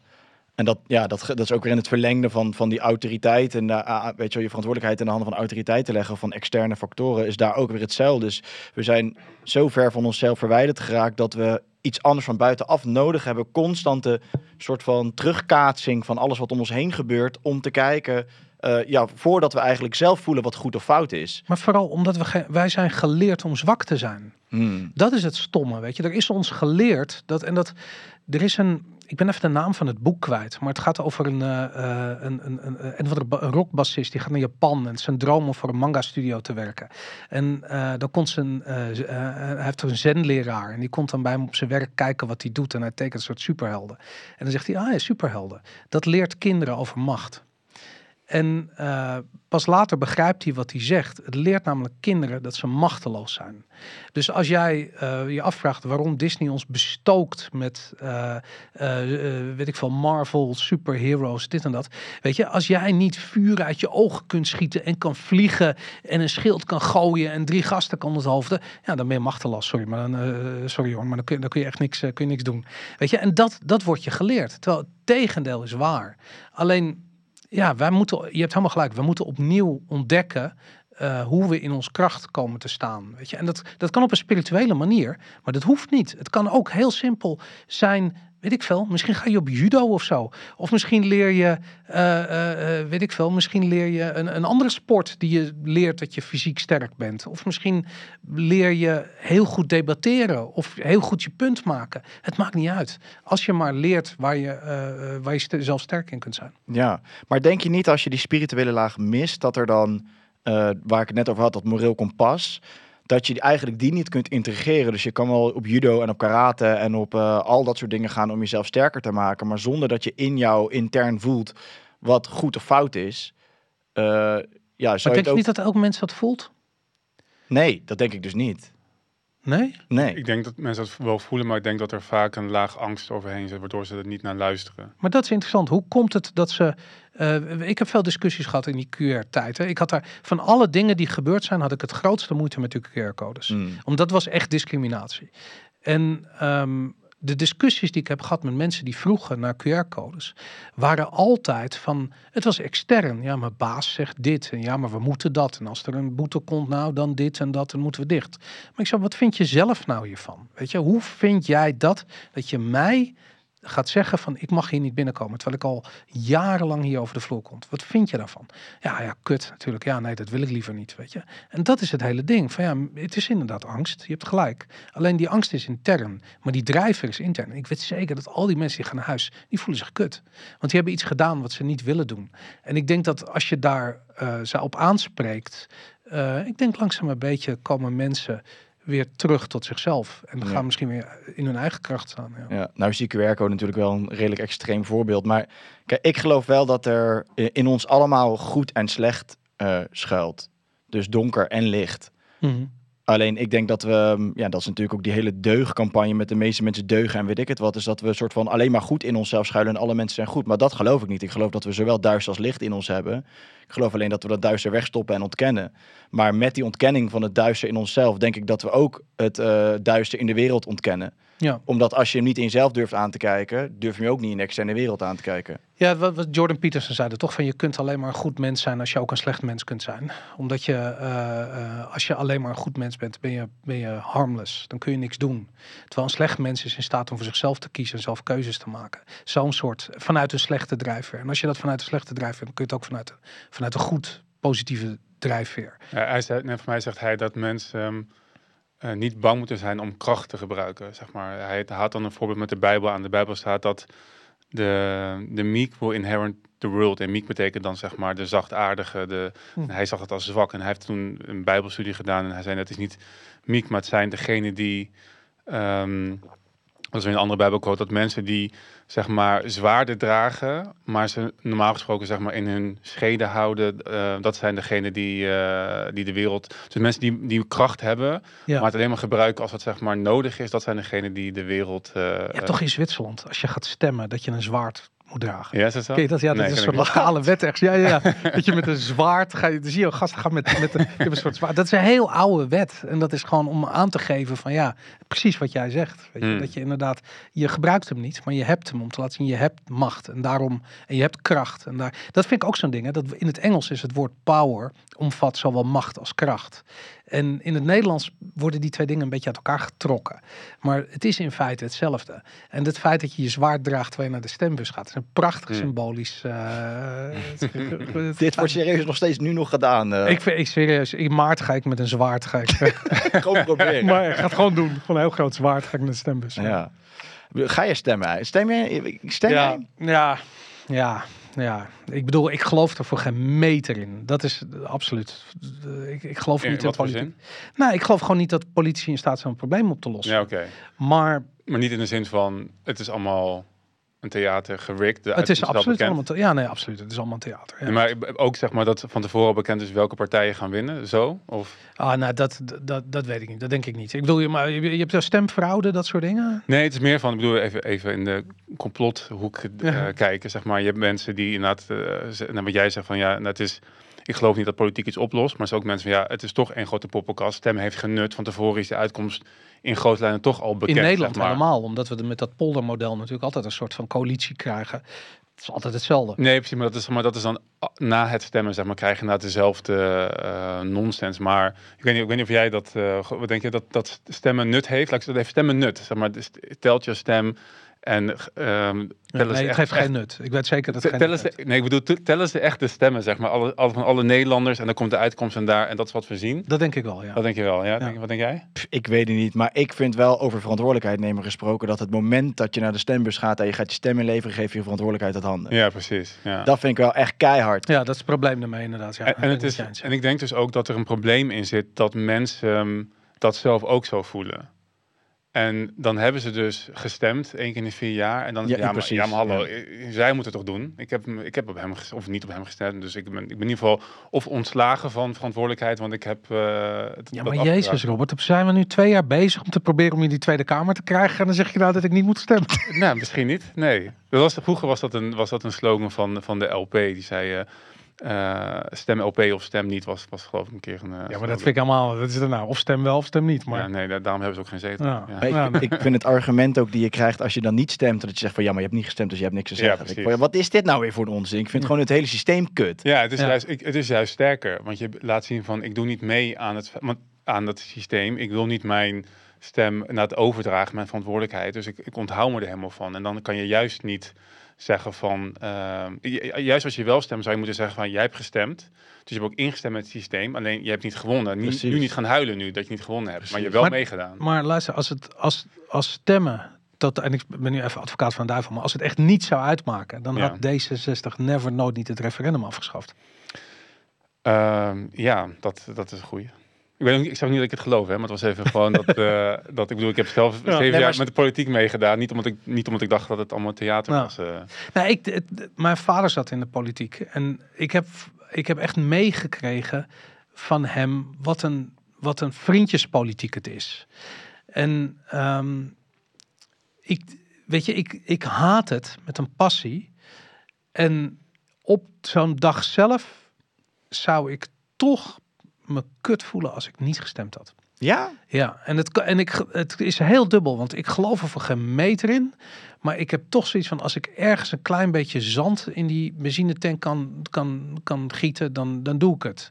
En dat is, ja, weet je, ik bedoel, ik zal altijd een proteststem uitbrengen. Maar dan heb ik zoiets van, ja, dat is toch beter dan niks doen of zo. Ja, maar dat vind ik dus grappig. Want voor mij voelt het dus heel erg dat ik mijn energie en mijn soort van verantwoordelijkheid uit handen geef. En het in een systeem leg wat ik niet erken. Ja, nee, eens. Maar ik voel ook niet, eerlijk gezegd, ik voel niet dat ik het uit handen geef. Ik ben het niet kwijt. Ik geef niks uit handen. Ik blijf zelf de baas in mijn eigen leven. En dat, En ik denk ook dat als je niet gaat stemmen, ik denk, er verandert ook niet per se heel veel mee. Ik denk ook als je, we hebben in Nederland een opkomst van nog geen 60% vaak. Weet je, ik bedoel, oké, Tweede Kamerverkiezing iets meer. Ja, landelijk is wel 90. Ja, oké, inderdaad. Maar Dus goed. landelijk komt er 90% van de mensen komt stemmen. Ja. Maar kijk, luister nou. Ik weet echt wel dat meer dan 10% van Nederland gewoon echt scheid heeft aan dit systeem en aan de politiek. Dan werkt het toch juist super sterk als het naar 25% niet gaat stemmen. Ja, of niet. Of het is juist precies wat Boris zegt. Die 10% zit namelijk wel in ons kamp. Wat als 10% stemt op een partij die ervoor zorgt dat je deze bullshit nooit meer krijgt? Maar dat gebeurt niet. Want er gaat geen partij zijn. Maar je kan toch dromen, Joris? Nee, jawel. Ja, maar ja, natuurlijk. Ik laat jullie graag dromen als jullie dat willen. Ga maar lekker slapen. Nee, maar kijk, luister. Want ik droom ook. Maar ik droom ervan dat hoe sneller wij doorzien dat dit systeem niet werkt en de politiek niet werkt, wij van onderaf, eigenlijk precies wat jij net zegt, met een movement komen die gewoon daadwerkelijk, al duurt het nog 100 jaar, maar gewoon zo dingen gaat veranderen dat het systeem langzaam afbrokkelt en wij er iets nieuws tegenover zetten. Maar dat gebeurt 100%. En ik bedoel, daar geloof ik namelijk wel in. Weet je, ik denk dat, weet je moet ook je realiseren dat je in een, hoe noem je het? Je moet een beetje de obstakels vermijden. En ik denk inderdaad, er zijn heel veel dingen waar ik niet in geloof, waar je toch nog aan mee moet doen. Weet je, heel veel van die instituten zijn een geloofwaardigheid kwijt. Maar Jesus, als jij je been breekt, ga je naar het ziekenhuis, weet je? Of als je, weet ik veel, als je kids hebt, dan moet je van moet je echt uit goed hout gesneden zijn om vroeg thuisonderwijs te doen en ze uit het systeem te halen. Dus dat zijn allemaal van die dingen dat ik denk van ja, ik snap dat niet iedereen altijd op al die dingen even scherp is. Laten we proberen om het beste ervan te maken. En als er iemand zit in Den Haag die ook maar enigszins in staat is om een klein beetje. Kijk, weet je, je kunt een boel zeggen van Forum bijvoorbeeld. Maar de grote bek die Thierry en al die gasten opzetten daar. Fantastisch. Ik lach me helemaal rot. Doen ze goed. Hartstikke goed. Veel succes. Gaan ze iets veranderen? Nee. Gaan ze ons redden? Nee. Dat moeten we allemaal zelf doen. Maar het maakt de clownshow wel interessant. Nou, dat sowieso. En het werkt denk ik ook wel in het verbreden, het vergroten van het bewustzijn. Want daar zijn denk ik wel de eerste mensen die in aanraking komen met wacht even, het systeem klopt niet. En vanaf daar ga je misschien wat verder en nog wat verder. En dan kom je deze podcast tegen en die podcast tegen. Dus in die zin zie ik wel de functie. Alleen als ik dan iets moet zeggen, dan zou ik zeggen, laat alsjeblieft niet meer gaan stemmen en gewoon zo snel mogelijk focussen op de dingen die we wel willen. Ja, maar dan moeten we het wel allemaal doen. Ja, maar daar zijn we nog niet. Nee, daar zijn we nog lang niet inderdaad. Nog lang niet. Senne, als je dit hoort, zou je maar even een wijntje kunnen brengen? Of eens in de wijntje jullie nog wat drinken? Kijk, ik lust nog wel iets. Een glasje water. Ja, ik ben de Bob vandaag. Dus dat, ik weet niet of je dat aquarium kunt optillen. David wil ook een wijntje, hoor ik. Dit aquarium, dit hebben we gekregen van de week. Dat is heel lief, maar het is ook wel ergens ingewikkeld. Oké, ik ben benieuwd. Je tafel is waterdicht natuurlijk, dus dat komt goed. Ik hoop het. Kijk. Thanks. Merci. Hey, net hebben we het even kort over complot en zo in de politiek gehad. Maar hoe ver gaan jullie dan in de complotten? Ja, vette complotgesprek. Ja, man. Oh, sick. Nazi's op de maan? Dat is wel een heel gevoelig onderwerp. Nou ja, weet ik veel, weet je. Ik bedoel, het de meest. Weet je wat ik echt tof vind? Weet je, ik hou heel erg van die coffeeshop complotpraat, weet je. En ik vind dat is een van mijn favoriete tijdverdrijven, jarenlang geweest. Maar we hebben het afgelopen jaar gehad over Donald Hoffman, wiskundige. Hou maar even goed welke universiteit hij aan werkt. Hij heeft een boek geschreven, The Case Against Reality. En hij kwam met een verhaal aanzetten dat het grote probleem is, waar natuurkundigen mee worstelen, is om een theorie van alles te ontwikkelen. En dat kwam eigenlijk omdat ruimte en tijd niet goed te integreren zijn in de kwantumfysica. Die twee dingen, ik weet niet, ruimte en tijd passen daar niet in. En daardoor wordt altijd gezegd, we hebben de juiste theorie nog niet, lastig. En hij heeft het omgedraaid. Hij heeft gezegd van luister, als de kwantumfysica ruimte en tijd niet toestaat, misschien bestaat het niet. En hij is daarop verder gaan filosoferen. En ik ontdekte dat afgelopen jaar. Ik heb een paar podcasts geluisterd en zijn boek gekocht en dat gelezen. En ik had echt zoiets van, wauw, dit is echt... Want ik vind het heel tof als conspiracy theorieën een soort wetenschappelijke basis hebben. Weet je, en het is altijd... Kijk, laten we eerlijk wezen, we gaan er niet achter komen hoe 9/11 precies gebeurd is. Maar als we een ander idee krijgen van hoe de realiteit in elkaar zit, daar kunnen we echt wat mee. Weet je, dat is echt heel interessant. En dat is eigenlijk wat complottheorieën doen. Is dat en ik hou helemaal niet van het woord, hè, want het is een soort framing die geplakt wordt op allemaal mensen. Maar het leuke eraan is dat je gewoon van een totaal andere invalshoek naar een gebeurtenis kijkt of naar een situatie kijkt. En dat is dat is het tofste wat er is, weet je. Als mensen dat goed kunnen. En ja, weet je, die zet hier echt aan. En ik vind, om heel eerlijk te zijn, het libertarisme doet dat non-stop. Weet je, ik had een gesprek over... sorry, we gaan weer andere... Maar ik had een gesprek over het schoolsysteem. En toen zei iemand van, is het niet te bizar voor woorden dat we hier in Nederland een soort van idee ontwikkeld hebben dat kinderen die ergens niet zo goed in zijn, dat die hulp nodig hebben. Het is belachelijk. Als je ergens niet goed in bent, dan vind je het waarschijnlijk ook stom. Weet je, wanneer wil je... waar heb je hulp bij nodig? De dingen waar je goed in bent. Dus waarom zijn we kinderen aan het helpen met de dingen waar ze niet goed in zijn, in plaats van dat we ze helpen met de dingen waar ze wel goed in zijn, zodat ze daar ontzettend goed in worden. En dat is waarom we, weet je, zeggen ze toch dat in Nederland zo'n zesjescultuur hebt. Volgens mij was Balken die dat zei. En dat vind ik, dat andere perspectief. En of je dat nou bij complotdenkers vindt, je ziet dat het is zo krachtig als mensen dat goed kunnen. Ik vind het echt te gek. En je hebt ook fucking vette theorieën. Ja. Ik bedoel, ja, ik vind gewoon, je kan gewoon met popcorn, kan je gewoon een hele avond... Wat is jouw favoriete leuker dan Netflix complottheorie? Mijn favoriete complottheorie?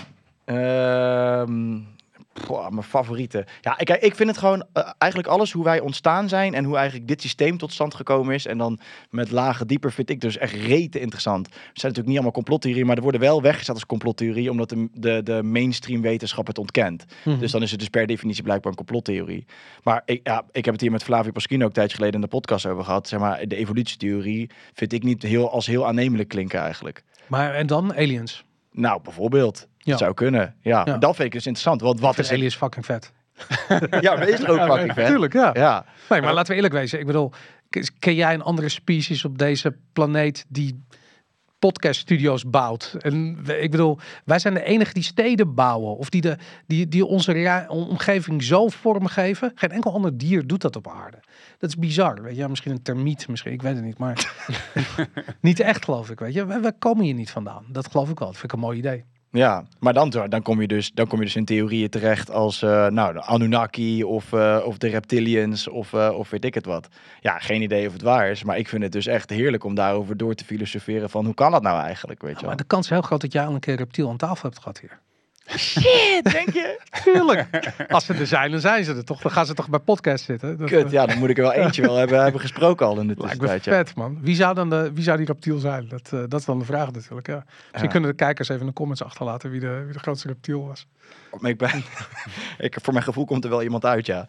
Nee, maar ja, dat is dus leuk. Maar de grap is dus volgens mij, het bestaan van buitenaards leven is voor mij idee niet eens meer zo'n complot. Dat was iets net wat vroeger, zo van als je dat gelooft, dan was je gek. Maar ik heb het idee dat wel redelijk aan het mainstreamen is. En dan... Wat ook gelijk verdacht is weer. Ja, precies, inderdaad. Ja. Dat is wel grappig inderdaad, want Bill Cooper, zeg maar, misschien wel conspiracy theorist number 1.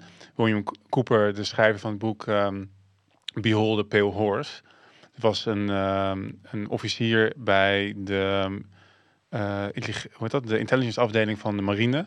En die geloofde dus eerst inderdaad in... die zei tegen zijn cover-up, er zijn inderdaad aliens en Area 51, dat is een ding. En toen later zei hij dat wat maak je ervan? Uiteindelijk, hij is uiteindelijk zeg maar de gelovige kant opgegaan. En hij zegt, ja, maar dit is helemaal niet wat er gaande is. Dat is juist het verhaal, zeg maar. Hij zag het toen in één keer in een bijbelse context. Van ja, dat zijn weet ik veel, je hebt te maken met demonen en andere dingen en zo. Maar die twee dingen, want ik was vroeger echt groot fan van Erik van Däniken. En die was heel erg van die oude beschaving. En weet je, die logica van oké, als er dan op een gegeven moment aliens op zo'n aarde komen, dan is het veel efficiënter voor ze om gewoon mensen te klonen en voor zich te laten werken, dan om, weet ik veel, jullie moeten nu even komen hoor. Dat is weer 150 jaar reizen, weet ik veel. En hier hadden ze in 16 jaar hadden ze in principe sterke mensen die goud konden delven. En het zit ook in ons, hè. Dat vond ik ook tof aan hem. Dat hij zei van ja, wij mensen, ik bedoel, wij hebben de liefde voor goud, dat zit bijna in ons DNA. En als we niet werken, dan gaan we dood. Weet je, daarom gaan we naar de sportschool en weet ik veel wat. En we zitten natuurlijk op steeds meer zittende beroepen. Maar we moeten fysiek werken, anders dan gaan we echt dood. Dan gaat ons metabolisme stopt ermee. Dus dat werken en dat goud, dat we hier soort van gecreëerd zijn om goud te delven, dat is natuurlijk een heel mooi, sluit heel mooi aan bij de onze Anunnaki-theorie. Ja, inderdaad. Ja. Dus, maar aan de andere kant denk ik van het idee dat je meerdere dimensies hebt en demonen en zo. Waarom zouden die dingen niet naast elkaar kunnen bestaan? Weet je, ik bedoel, dat kan ook waar zijn. Welke dingen? Nou, dat je dus en gewoon heel plat Anunnaki aliens had die hier naar aarde zijn gekomen, wat gekloond hebben en wat mensen hebben achtergelaten en vertrokken zijn. En dat je vervolgens nog allerlei soort van meerdere dimensies en demonen hebt. Want dat vind ik heel erg die Donald Hoffman theorie. Wij leven in een dimensie waarin we onze realiteit hebben gecreëerd, die het optimale omstandigheid creëert voor ons om te overleven. Maar dat wil niet zeggen dat er niet andere dimensies zijn waarin wezens, of dat er wezens zijn die in onze dimensie leven en ook nog in meerdere mensen. Weet je, je hebt toch, als je een hond hebt, dan heb je vaak je hond in het niks zien staren. Of een hond ruikt 1000 keer gevoeliger dan een mens. Je zou een argument kunnen maken dat dat misschien ook wel een soort van beleving van een andere dimensie is. Dus het zou heel goed kunnen dat wij als mens dit afgebakende, deze 3 dimensies of tijd erbij 4 dimensies, dat we dat gebruiken om in te overleven, maar dat er veel meer is. En dat, ja, niet alles, ik bedoel, het wordt ons niet begrepen, maar dat je dan in dat domein terechtkomt van demonen en... Had jij niet laatst die lijpe theorie dat er een organisatie was die door middel van psychedelica een soort van interdimensionale reis aan het maken was? En dat mensen namelijk elke keer in een trip dezelfde plekken tegenkwamen? Maar dat is gewoon Joe Rogan. Dat is Joe Rogan. Oh. Ja, nee, dat was de universiteit van, volgens mij is het Oxford University, die een... of is het een... Nee, het is een ziekenhuis in Londen, universiteitsziekenhuis. En er staat op Netflix een documentaire over dat zij psilocybine gebruiken voor het behandelen van depressieve mensen. En die documentaire is verder kut. Maar het interessant is dat ze dus die weg op gegaan zijn. En ze hebben een manier... Het is echt te bizar voor woorden dat we in een Joe Rogan studio zitten. Dat ik nu een aflevering van Joe Rogan moet vertellen. Het is echt Inception. Ja, maar meerdere dimensies. Maar daar is dus... Ze hebben een techniek ontwikkeld om je in een DMT-trip te houden. Wat blijkbaar heel lastig is. DMT, vooral de chemische variant, is heel heftig. En dan ben je binnen een paar minuten eruit. En wat ze gedaan hebben, ze hebben dus een manier om dat op een bepaalde manier toe te dienen, zodat je erin blijft. En het vreemde is dat mensen die trip ondergaan, komen op dezelfde plekken, ontmoeten dezelfde wezens. En wat ze dus gedaan hebben, is een soort mensen die daar heel goed zijn in trippen, zich daar heel comfortabel bij voelen, die laten ze die dimensie in kaart brengen, of wereld, of God weet waar ze zijn als ze die trip doormaken. Laat ze in kaart brengen, als een soort, hoe noem je dat? Ze psychonauten eigenlijk zijn het. Dat ze, ik vind dat fascinerend. Dus, volgens mij was het Randall Carlson die dat zei, of met Joe Rogan, zoiets. Fucking vet. Ik had Karen Hamaker zondag, die was hier laatst over de vloer en die vertelde me ook een verhaal. En ik ga het nu vast verkeerd vertellen, maar ik vond het ook, dat is ook weer zo'n bewijs dat wij zo, als wij maar blijven denken dat deze realiteit alles is of zo, daar zijn zoveel bewijzen dat het anders is. Want zij vertelde over een ontdekkingsreiziger die op een Afrikaans eiland of zo met een grote boot kwam. En met kleine bootjes gingen ze naar dat eiland toe en kwamen bij die stam terecht. En die boot die lag een soort van, natuurlijk geen haven, maar die lag daar. Die kon je gewoon van het eiland, kon je dat teringgrote schip kon je zien. En zij met die stam probeerde zij te communiceren en zo. Waar komen jullie dan vandaan? En ze wezen naar die boot. Maar die stam zag die boot niet. Die zag letterlijk die boot niet liggen. Dus zij hebben mensen van die stam meegenomen in die roeibootjes terug naar die grote boot. En die zagen dus pas die boot eigenlijk op het moment dat ze op die boot stonden. Omdat blijkbaar op een of andere manier hun bewustzijn of hun zichtveld kon dat dus gewoon, omdat ze het nog nooit hebben gezien of wat dan ook. Ik weet niet wat de biologische reden daarachter is, maar die konden het dus gewoon niet waarnemen. Terwijl het was er, weet je wel. Dit is van de Endeavour. Dus het schip van James Cook is... inderdaad, James Cook was en die scheepsarts, die heeft een boek bijgehouden. Het is een heel beroemd boek. En daar omschrijft hij het. En hij geeft zelf ook een verklaring. En hij zegt ook van, die mensen die herkennen het niet, realiseren zich niet. Ze zien het wel, maar ze weten niet wat ze zien. Dus het registreert niet. Ze kunnen er niks mee. En die vergelijking wordt ook vaak met Bitcoin gemaakt. Omdat de absolute digitale schaarste dat schip is. En mensen hebben zoiets van, ja, ik weet niet, ik kijk ernaar, maar ik weet niet wat ik zie. Dus ik zie het niet. Dus ik begrijp niet wat de consequenties hiervan zijn. En dat is een fantastisch voorbeeld. Super vet is dat. Ja, en daar heb je dus zoveel voorbeelden van. En dan blijven wij altijd maar krampachtig denken van, ja, nee, maar dit is het enige en zo. En weet je wel, terwijl we zoveel meer mogelijkheden zijn. Ja, dat we het niet zien. En dat de lizard people gewoon door de straat lopen. We zien het gewoon niet. Nee, hou je het voor mogelijk? Houden jullie het voor mogelijk? Ik heb altijd zoiets van, ik ben altijd heel sceptisch tegenover iets überhaupt aannemen. Dat betekent dus ook helemaal als het vanuit de overheid komt. Dus alles wat vanuit de overheid koken, dat vind ik eerder niet waar dan wel waar. Maar ik heb heel vaak en dat ik ook niet per se... Het zijn zulke grote thema's. Wie ben ik om te zeggen dat het wel of niet waar is, zeg maar, weet je. Dus ik hou vaak een heel open blik voor, alles. Ik denk niet dat er lizard people zijn. Maar je weet het niet. Nee. Dat vooropgesteld dat ik het niet... Ik kan niet bewijzen dat ze er niet zijn. Ik heb hier gisteren met Is heb ik hier een discussie van denk ik een half uur of een uur over gehad. Of discussie was het niet echt, maar we waren gewoon aan het praten. Want ze zei van ja, ik weet het niet zeker, maar ik geloof van niet. maar hoe dan? Weet je wel, je gelooft van niet. Dus dat moet dat toch ergens op... Dat werd een cognitief gesprek tegen een soort van gevoelsgesprek. Maar waar ik gewoon probeerde te begrijpen van... Maar hoe kan je nou iets niet geloven zonder dat je het toch voor jezelf denkt te weten, zeg maar. Ja, maar het zit in dat geloven domein. Dat is het verrotte aan het domein van geloven. Mensen geloven in wetenschap, weet je, terwijl ze zelf niet gaan onderzoeken. Dus dat hele geloven domein is best wel verneukeratief. Het brengt je niks, laat ik het zo zeggen. Dus ik denk ook inderdaad van ja, als ik zou geloven dat er lizard people zou zijn. Om heel eerlijk te zijn, ik ben 49 jaar oud. Ik heb er nog nooit eentje gezien. Zal ik heel eerlijk zijn? Ik bedoel, het blijft tussen ons, maar ik heb nog nooit een lizard mens gezien. Nee, maar die mensen hadden ook nog nooit een boot gezien. Ja, dus er is altijd een kans dat ze wel bestaan. Maar dat ik of gezien heb en niet herkend heb, zoals de mensen met de boot.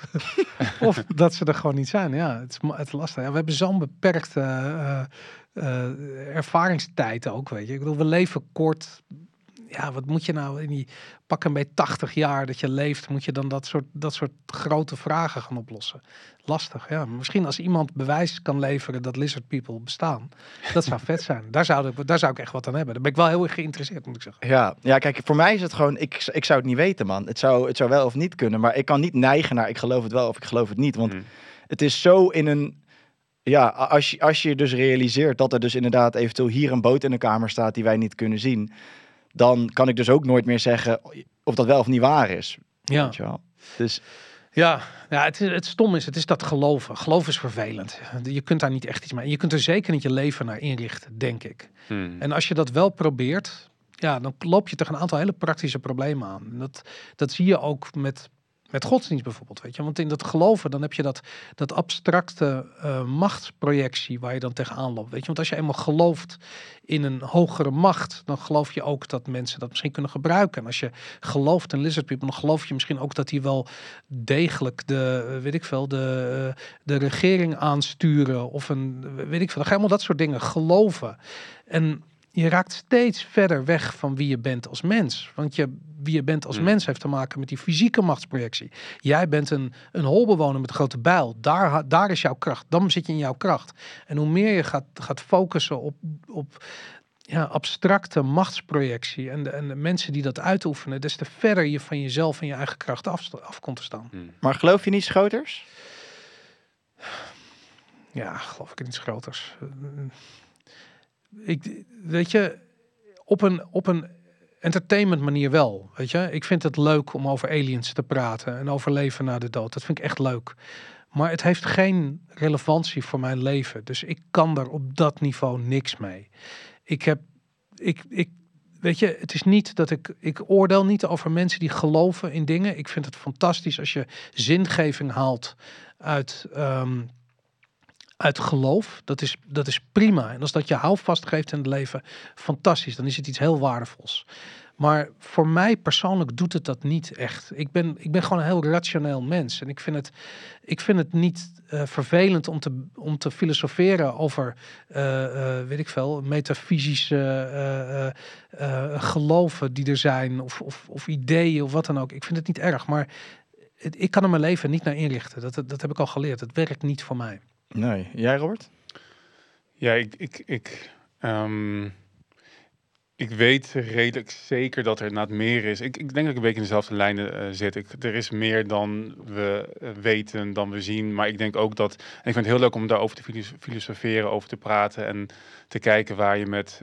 en dat filosofie eigenlijk, dat betekent waarheidsvinding, zeg maar, uit kan komen. Door met elkaar in gesprek te gaan en te ervaren en te onderzoeken. Maar de focus in mijn persoonlijke leven is die persoonlijke verantwoordelijkheid en persoonlijke ontwikkeling, die emotionele ontwikkeling. Want dat is tastbaar. Ik voel de beperking daarvan, zeg maar, in mijn leven, bijna elke dag. Dus ik vind dat is waar, zeg maar, de grootste focus naartoe gaat. En verder vind ik het uitermate interessant om heel veel accounts op Instagram te volgen die, zeg maar, met allerlei Tartaria, Anunnaki, platte aarde en zo bezig. Ik vind het geweldig. Nou, ik vind het beter dan Netflix. Of het waar is, ik weet het niet. Het zou kunnen.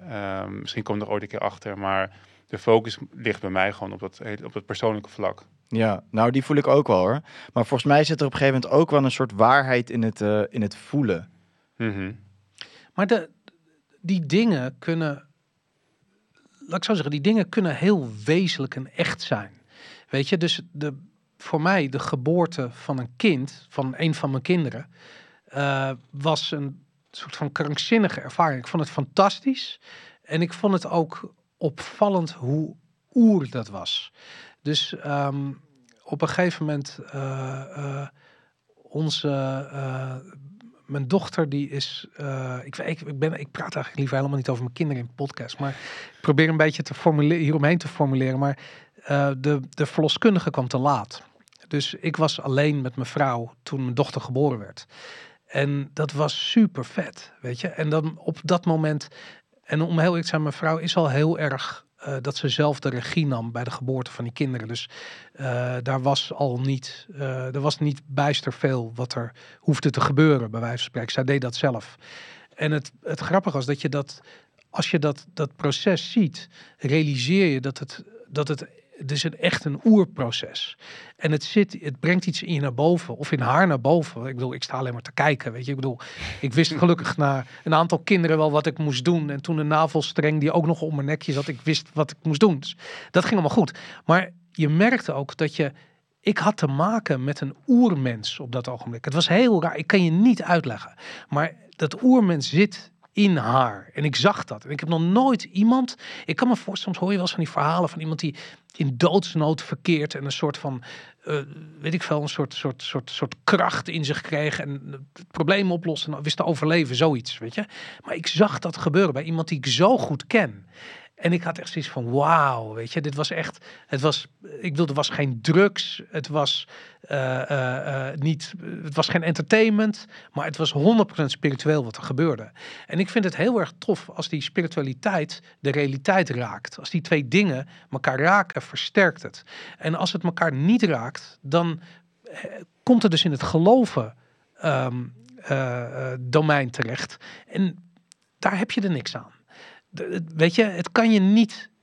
het kan geen concrete problemen oplossen. Het kan je hoogstens structuur geven. Maar wat ik hier zag, was iemand die een oerkracht aansprak om iets te doen wat wij als mensen tot in het diepst van ons DNA hebben zitten. En dat is namelijk, weet je, kinderen krijgen.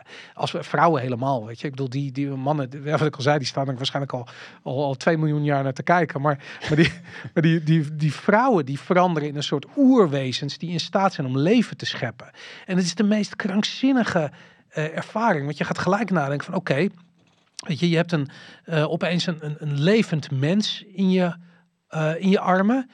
En op welk moment werd dat dan een levend mens? Weet je, wanneer was dat dan? Weet je, was dat toen het geboren werd? Of was het dat daarvoor al? Overduidelijk daarvoor al. Want ja, weet je, die geboorte zelf, dat is natuurlijk een vrij plastisch iets, weet je. Dus dat mens was al ontwikkeld erin. Maar wanneer kwam die ziel er dan in? Wanneer kwam het bewustzijn erin, weet je?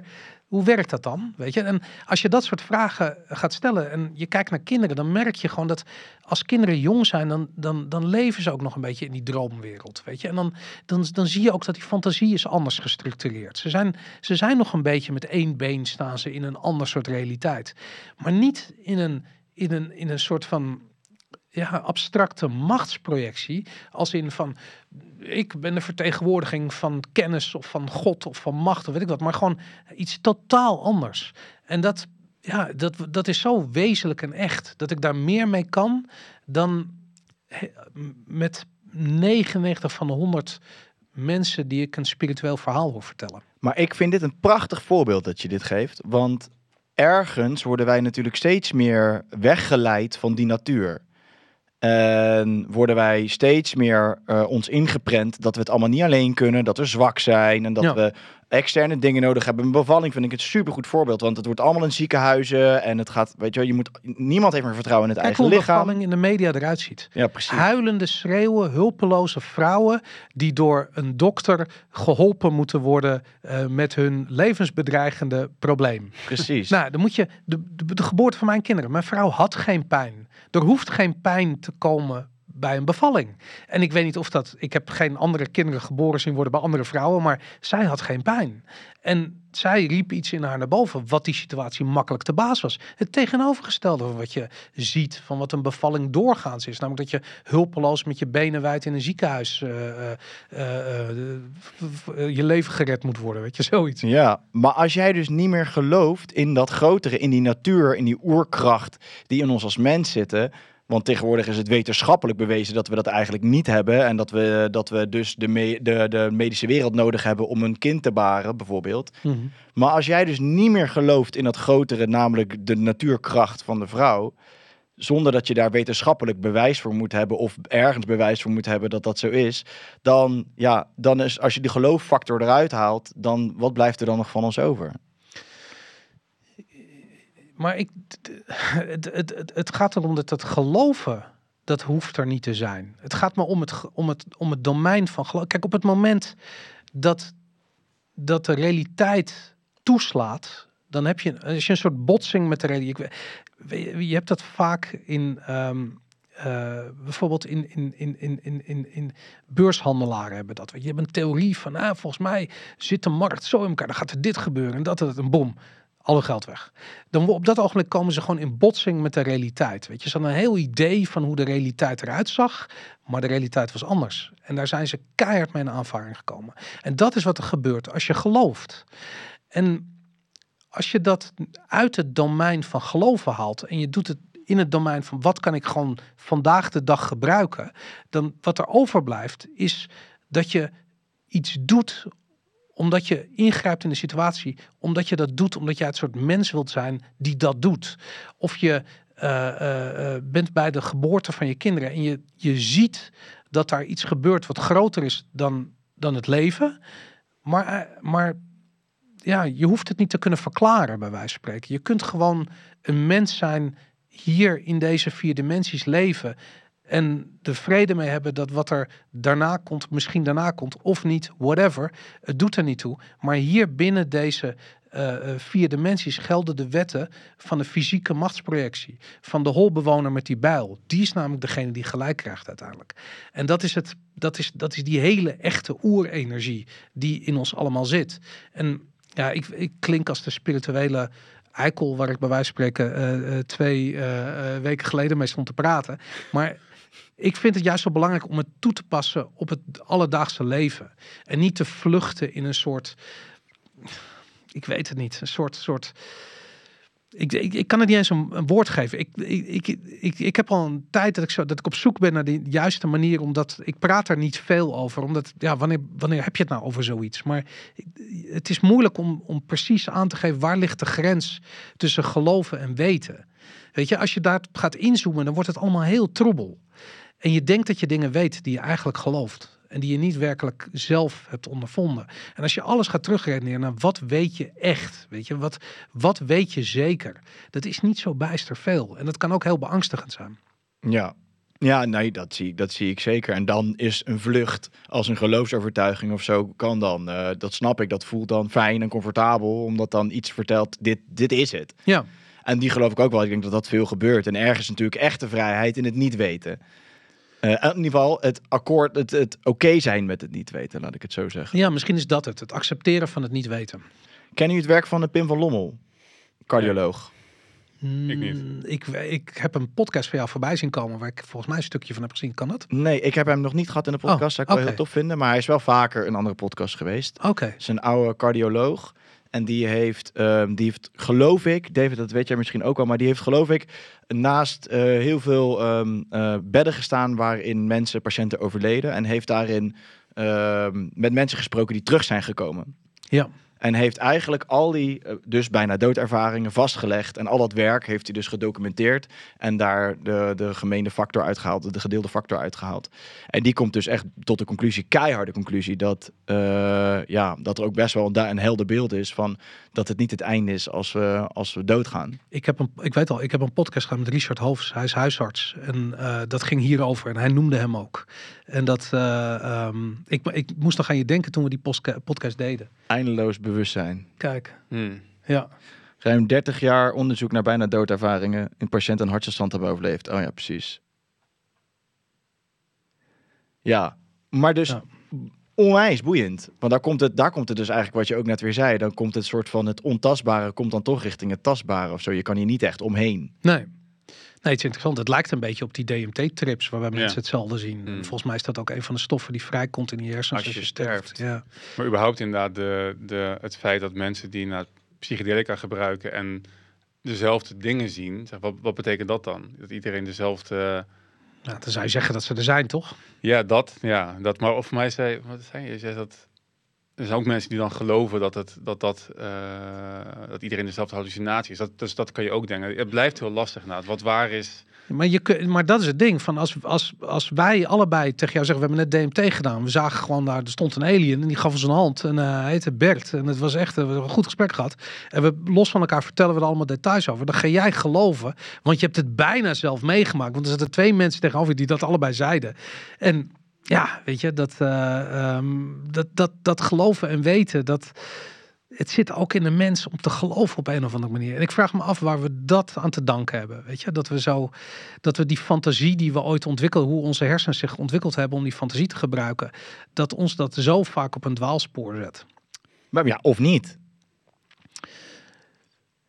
Laat ik zo zeggen, ik denk dat het vaak in de geschiedenis het begin van de val is geweest. Van samenlevingen. En dan heb ik het over die abstracte machtsprojectie. Dus dat idee dat een samenleving wordt geterroriseerd door een kleine overheid die weten hoe ze de informatie die zij wel hebben en de rest van de mensen niet hebben. Er is een van laatst is je had van die Sumeriërs hadden van die kleitabletten. Ja. Het eerste schrift. Ja. En toen hebben ze een van die kleitabletten hebben ze vertaald en daar stond op dit is geheime informatie. Daar ging het over. En wat het was het schema van de tijdlijn kalender van wanneer er een zonsverduistering plaatsvond.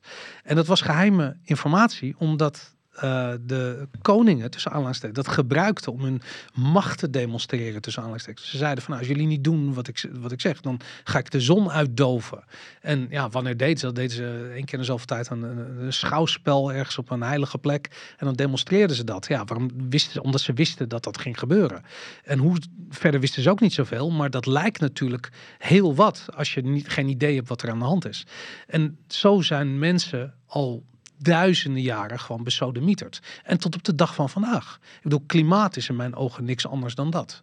En dat wetenschap, zoals wetenschap gebruikt wordt, niet wetenschap als waarheidsvinding, maar wetenschap als de waarheid, als een soort van synoniem voor de waarheid, dan weet je gewoon, dan heb je daarmee te maken. Dan heb je met die abstracte machtsprojectie te maken. Maar ik vind het wel een mooi voorbeeld, die Sumerische kleitabletten. Want daar komt dus ook volgens mij voor een groot deel die Anunnaki-theorie vandaan.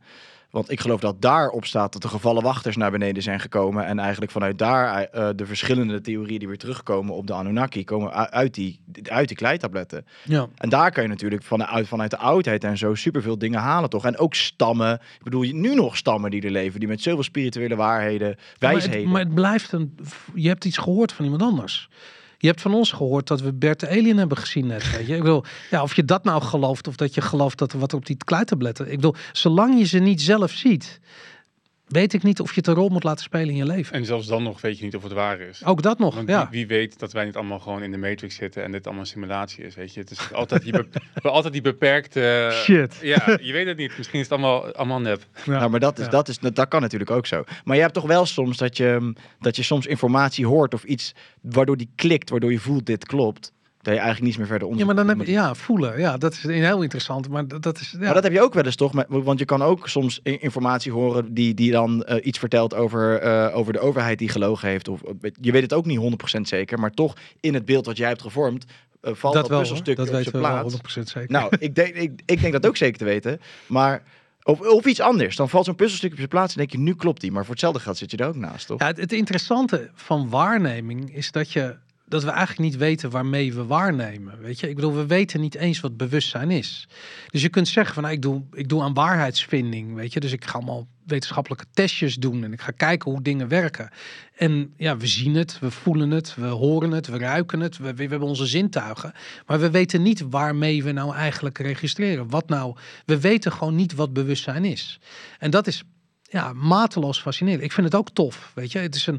Maar ik vind er is een verschil tussen dat hier bespreken alsof we in de coffeeshop zitten en we zijn gewoon aan het filosoferen, of dat zo serieus nemen dat je je leven ernaar gaat inrichten. Mm-hmm. Dat zijn twee verschillende dingen. En ik denk namelijk van ik weet het niet, maar ik bedoel, ik ben 49 en ik heb het idee dat ik mijn leven moet richten op wat er hier gebeurt. Weet je, ik moet hier zijn. Ik moet met het fysieke bezig zijn. Met mijn kinderen, met een vader zijn, met een bedrijf runnen. Wil niet zeggen dat al die andere dingen er misschien niet zouden kunnen zijn. Ik weet het niet. In mijn leven speelt het niet een grote rol. Mm-hmm. En ik moet je eerlijk zeggen dat ik de mensen die ik ken waar ik zie dat ze dat wel doen, die zie ik verdwalen daarin. Die zie ik het dagelijks leven loslaten en zie ik verdwalen in,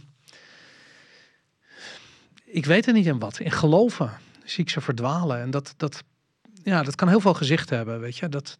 Iedereen kent wel de voorbeelden van de mensen die daar niet een evenwicht in kunnen vinden. Nou, daar zit wel echt wat in, hoor. Want het is als je verward bent, van je kern verwijderd bent en je komt erachter dat iets niet klopt zoals je dacht dat het was, dan is dat ook een vlucht waarin je iets waar je in kan vluchten. Ja. En dan kan dat prettiger voelen dan hier op aarde zijn, terwijl je hebt het hier natuurlijk nu te doen, ongeacht wat voor dimensies of waarheden of werelden er nog zijn. Die voel ik ook wel helemaal. Weet je dat ik dat met onze podcast heb gehad? Dat ik op een gegeven moment, weet je, in de coronaperiode, wij waren heel erg van het wordt, weet je, ze zijn dit aan het doen. Heb je gezien, Robert, heb je gezien wat ze nu weer aan het doen? Oh nee, Clown World, wat zijn ze nu aan het doen? En op een gegeven moment realiseerde ik me, weet je, wij krijgen heel veel mail van mensen of berichten van mensen. En ik realiseerde me gewoon van, deze mensen zijn allemaal heel erg bang. En weet je, wij waren soort van aan het schoppen tegen de mensen die bang waren voor corona, om vervolgens mensen te creëren die bang zijn voor de overheid. Mm-hmm. En dat muntje viel op een gegeven moment. Ik had zoiets van shit, weet je, dat had ik niet zien aankomen. En toen, ik denk ook, we hebben daar nooit eens van tevoren heel erg over gepraat, maar ik realiseerde toen, we moeten dit met veel meer humor gaan benaderen.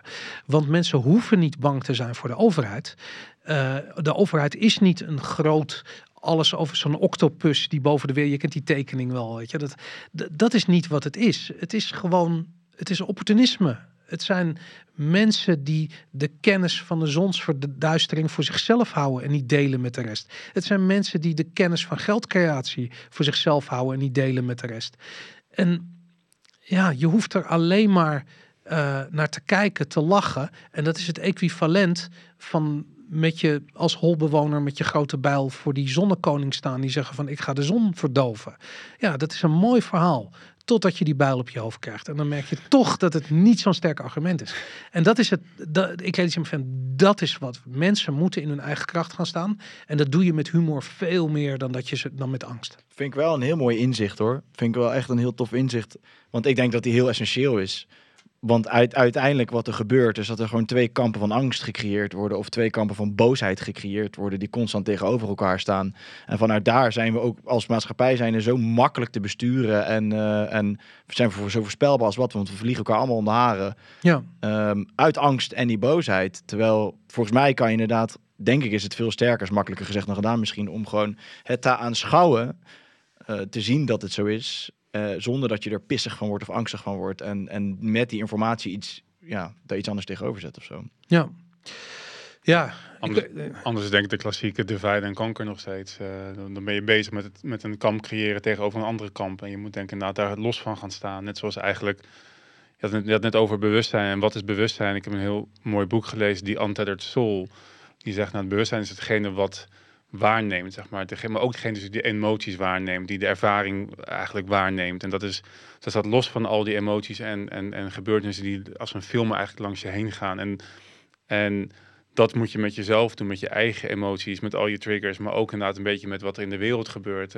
Als je daarvan loskomt, dan kan je er, denk ik, veel gezonder naar kijken, veel menselijker naar kijken. En ik denk dat een humor is daar een hele goede tool in om los te komen. Want als je het serieus neemt, dan versmelt je met datgene waar je het over hebt en waar je bang voor bent. En humor dan toch een vorm van loslaten. Ik denk dat dat heel belangrijk is. En het verbindt. Dat is het toffe eraan inderdaad. Ja. En wij zijn, het is echt zo. Als wij, en misschien zelfs wel door het woord complotten en complotdenken en zo. En wat is je favoriete conspiracy?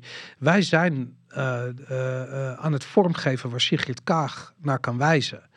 En het is krankzinnig, weet je, wat zij zegt. Van ja, we moeten anders denken, dan moeten we buiten stellen, moeten we tegen optreden. Weet ik veel wat voor onzin ze uitkraamt. Maar door vervolgens invulling te geven aan de rol, in plaats van dat we het gelijk nemen, creëer je iets waar zij naar kan wijzen. Creëer je de tweedeling die zij voor ogen heeft. Mm-hmm. Zij zijn het aan het doen.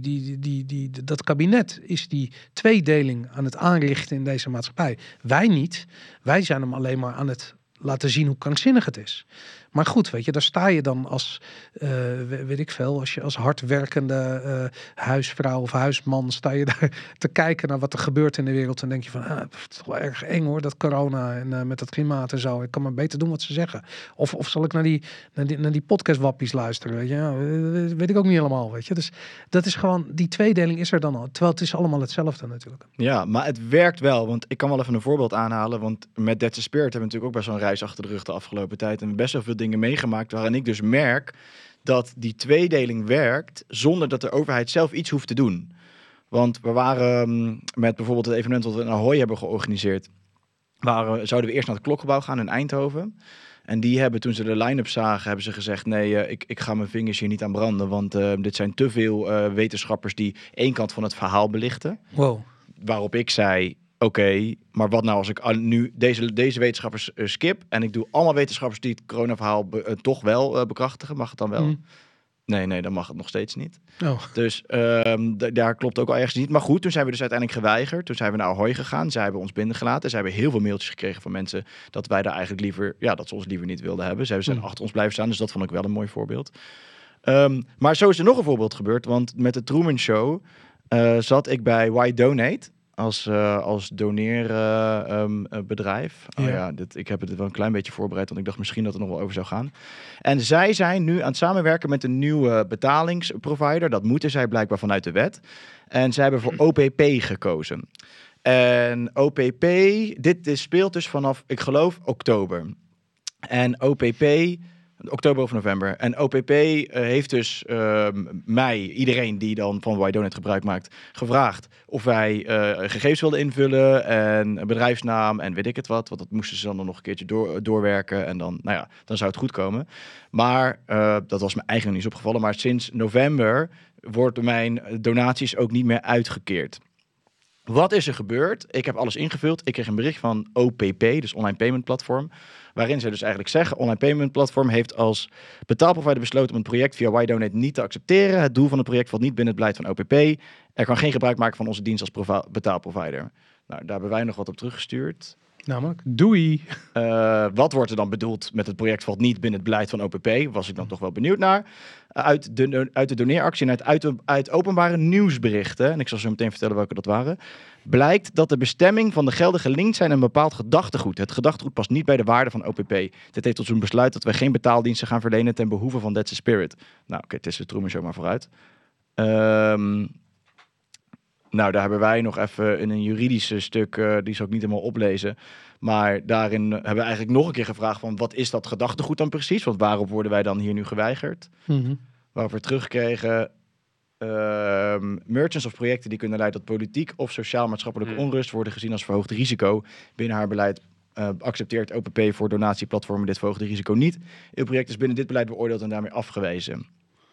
Dus de mensen die bij NCTV onder overheidskritische groepen vallen of zo. Dat is wat ik hier een beetje uit ik denk dat het nog veel makkelijker is en nog veel kutter eigenlijk.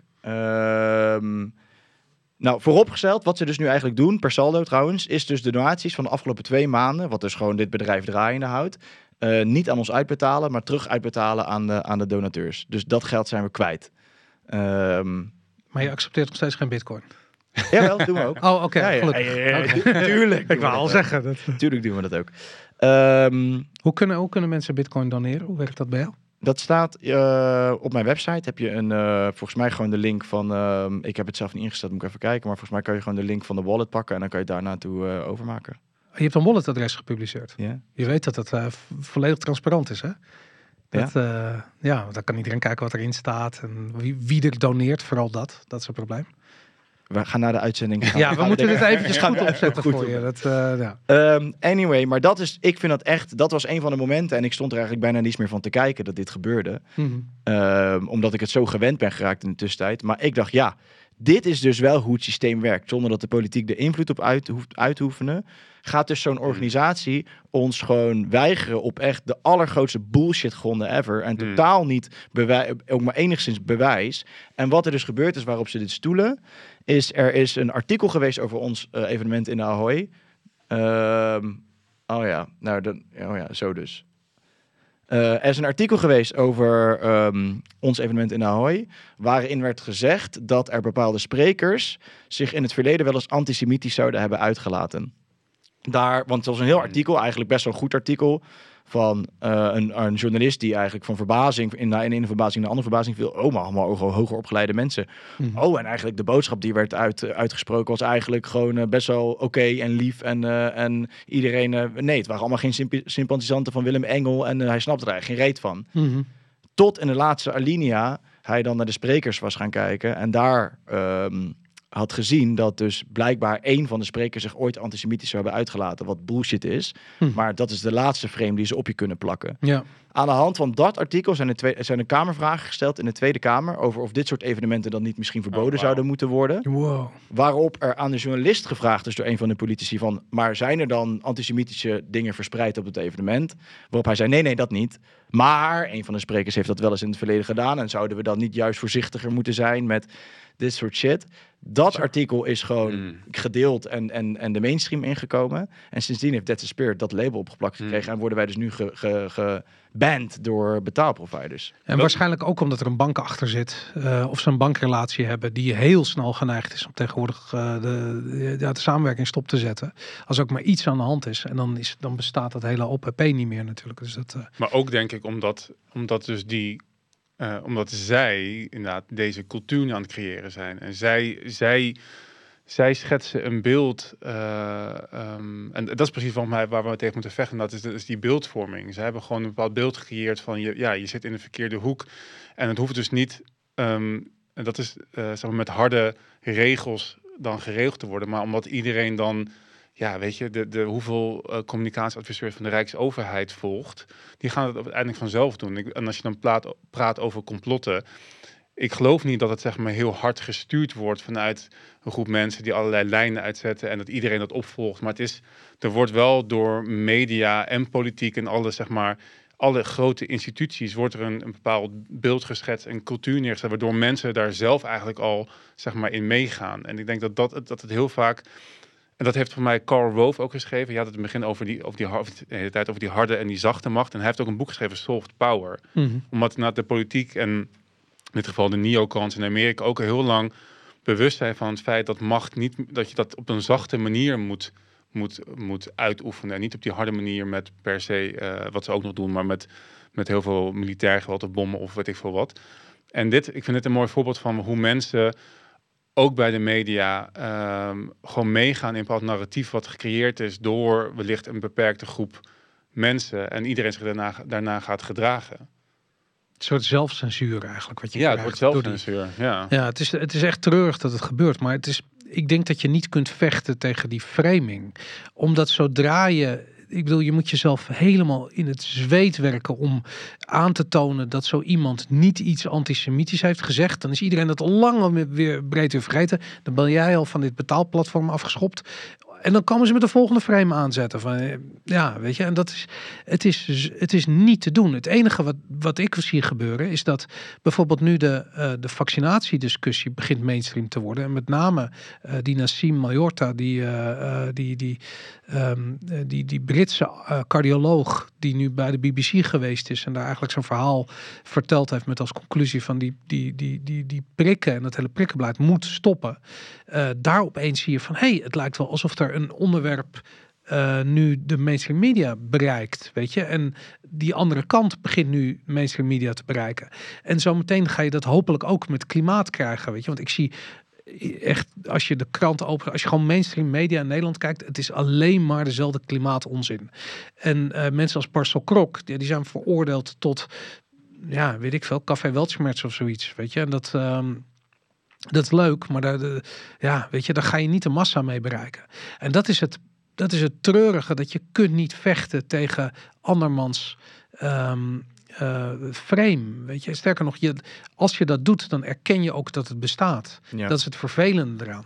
Maar dat is ook de reden waarom bijvoorbeeld met het hele artikel van en Ahoy nooit iets hebben gedaan. En ik denk dan, laat het maar op die manier in mainstream komen. Want dan zijn er waarschijnlijk een paar duizend mensen die denken, maar wacht eens even.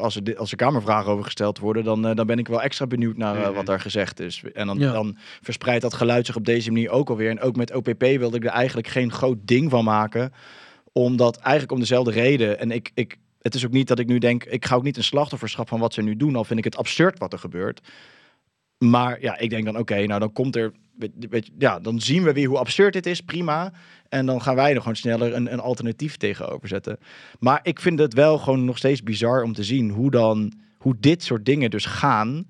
Zonder dat daar dus van bovenaf iets hoeft uitgeoefend te worden. Maar dat dus mensen zo'n angst leven, bedrijven zo'n angst leven, meegaan en maar gewoon proberen om elke factor van risico te vermijden. Dat is natuurlijk wat wij aan het doen zijn. Elke factor van risico te vermijden. Maar dat is wel interessant. Zodra je meegaat met het overheidsverhaal, leef je dus per definitie in angst. Want het maakt niet uit wat het is. Of het nou angst dat je bankrelatie verdwijnt. Of angst dat het klimaat opwarmt en we allemaal onder water komen te staan. Of de griep, weet ik wat. Het is angst, angst, angst en nog eens angst. En dat is interessant. Ik vind het is echt fascinerend dat mensen daar niet moer van worden. Daar niet eerder klaar mee zijn. Maar gewoon zoiets hebben van, nu ben ik heel bang geweest voor dit. Nu ga ik heel bang zijn voor dat. Ik heb er zin in. Ja, maar dat is het, Boris. Maar dat is het hem. Ja. Dat is het hem. Want het geeft ook bestaansrecht. En daar komt natuurlijk deugen uit voort. Want als jij meegaat met je gaat, dit is goed, daar ga ik in mee. Ook al is het uit angst. En dan kan je namelijk andere mensen gaan veroordelen die er niet in meegaan. En dat geeft jou zelfs bestaansrecht. Want jij doet hetgeen dan wat goed is. Namelijk vanuit iets doen vanuit angst dan wel. Je bent wel bang, maar de acties die daaruit voortkomen zijn goed. Dus dat geeft je een goed gevoel over jezelf. Maar je bent het met me eens dat helemaal plaatsvindt in het geloofsdomein. Je gelooft dat er een gevaar is waar je bang voor bent. Je gelooft dat er iets gaat gebeuren waardoor je bedrijf geen bankrelatie meer hebt. Je gelooft dat het klimaat gaat opwarmen, weet ik veel. Het is de hele tijd in dat geloofsdomein. En daarom denk ik ook van, er is een reden waarom het zo succesvol wordt ingezet om om mensen te controleren. Omdat het is ongrijpbaar. Weet je, het bestaat niet werkelijk. En daarom is het alom vertegenwoordigd. Weet je, daarom zijn er mensen die rondlopen met het idee dat de overheid een soort van alleswetende organisatie is, die precies, die al je telefoons afluistert. Maar ze zijn nog niet eens in staat om een normaal IT-project te doen, weet je, wat jij zei. Ik bedoel, ze kunnen dat allemaal niet. Het enige wat ze kunnen is dat narratief uitrollen, dankzij de media die ze gewoon betalen. That's it, meer is er niet. En je hoeft er niet in te geloven, want het is niks. Weet je, en dat, ik heb een probleem met het geloofsdomein. Ik hoor jullie nu wel een paar keer zeggen dat jullie niet denken dat het wordt aangestuurd door een klein groepje. Of ja, want ik vind het wel, als je dan, er zijn natuurlijk wat echte bewijzen dat bijvoorbeeld het klimaatverhaal aangestuurd is, of in ieder geval komt uit de koker van een organisatie die weer is opgesteld door BlackRock in de jaren 70. Ik ben echt even kwijt hoe die organisatie nou heet, maar Is het Club van Rome? Die Club van Rome inderdaad, ja. De Club of Rome, die zijn met een vraagstuk begonnen. Oké, er zijn te veel mensen op aarde, hoe gaan we dat reduceren? Nou, daar is de klimaatagenda uit voortgekomen. Ja, maar het is, zo'n idee moet tractie krijgen. Weet je, dus je hebt op een gegeven moment, wat wil ik nou als voorbeeld geven? Als je kijkt naar Daan de Wit, die is ook bij ons te gast geweest. Hij is onderzoeksjournalist. Hij heeft een boek geschreven, Dossier Mexicaanse griep. En het gaat over hoe de farmaceutische industrie omging met de swine flu of de Mexicaanse griep, zoals dat bij ons heette. Het is 1 op 1 corona. Het grote verschil zit hem erin dat de doelstellingen van de farmaceutische industrie geen tractie kregen bij de politiek. En als je naar corona kijkt, toen was er opeens, politici hadden opeens iets van, hé, maar wacht eens eventjes, dit is interessant, want we kunnen dit gebruiken om deze en deze en deze doelstellingen te behalen. De narrow window of opportunity. Weet je, die shit. En dat is het grote verschil met de Mexicaanse griep. Dus, maar dat is toch gepland? Maar het gaat erom dat twee partijen die belang hebben bij dezelfde uitkomst elkaar weten te vinden en hand geven. En die farmaceutische industrie zegt, weet je, die directeur van Pfizer die met Van der Leyen gaat lunchen, die daar een miljardendeal afsluiten. Wat denk je dat Van der Leyen daarvoor heeft teruggekregen? Weet je, dat gaat echt niet om die kutvaccins. Dat gaat om iets anders. Dus wat daar besproken is, die sms'jes die verdwenen zijn, dat is de key van hoe die samenwerking eruit ziet tussen twee partijen die dezelfde uitkomst voor ogen hebben en elkaar daarin gebruiken. En als je op een gegeven moment tractie krijgt tussen hele destructieve ideeën met verschillende machtige organisaties die dezelfde uitkomst voor ogen hebben, dan heb je een groot probleem. Maar ja, als iets gewoon een niche idee is, fuck it, dan doet het niks. Er zijn denk ik meerdere, er zijn wel er zijn kleine groepen mensen met invloed, maar het is, zeg maar, wat wij volgens mij, of misschien anders zien, is dat het niet één groep is die dus overal zijn tentakels in heeft zitten. En misschien wel op veel plekken en op veel manieren, maar het is niet allemaal vastgelegd. We moeten naar het opgaan op basis van invloed zoeken en hoe zeg je dat? Verbindingen aangaan met mensen die je agenda vooruit kunnen brengen. Maar het is, dus de Club van Rome bestaat, hun doelstellingen zijn bekend, maar wie zit er precies allemaal bij? Hoeveel mensen hangen dat aan? Weet je, is iedereen binnen de overheid iemand van de Club van Rome? Het WEF is ook heel duidelijk een lobbygroep voor groot kapitaal, weet je. En dat is ook vaak denk ik het ding. Ze gaan over lijken voor geld. Dat is denk ik een hele grote factor die speelt. Maar of iedereen voor, zeg maar, het reduceren van de wereldbevolking is. Ja, er zijn mensen die spreken zich ook over uit.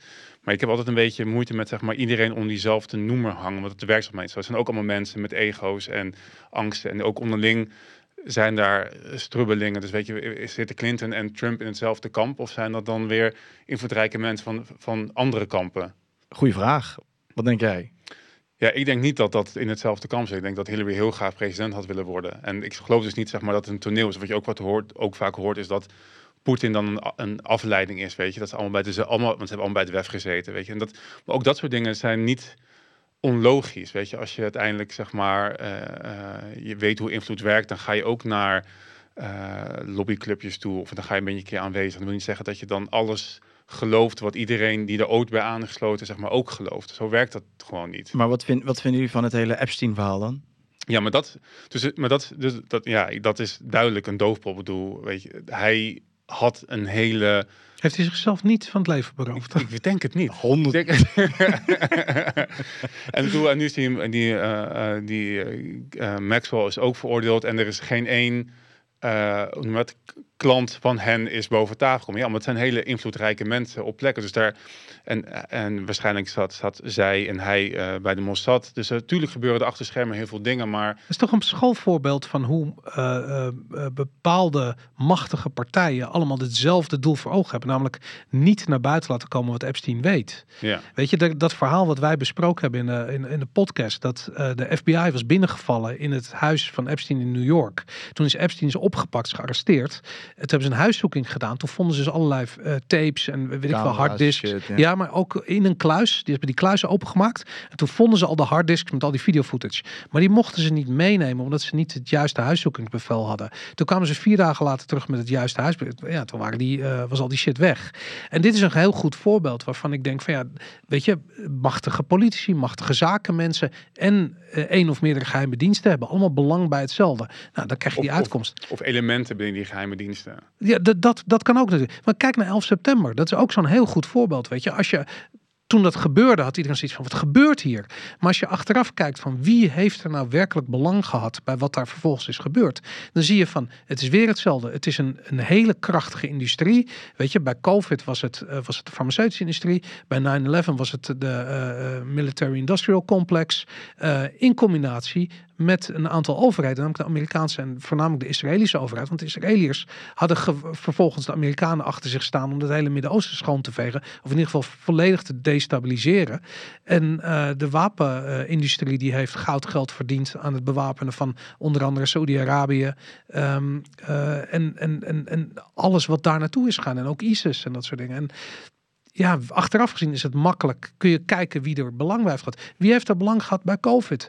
Weet je, nou, je kunt ze nu al aan. En dat is zo interessant. Dat bij 9/11 heeft het lang geduurd voordat we echt een beetje in kaart hadden van wat is nou het. Weet je, eerst werd Afghanistan binnengevallen en toen opeens, oh nee, toch Irak, sorry, foutje. En toen moest dat. En voordat Syrië helemaal uitgespeeld was en we dat verhaal van 7 landen in 5 jaar of in 7 jaar tijd, zoiets.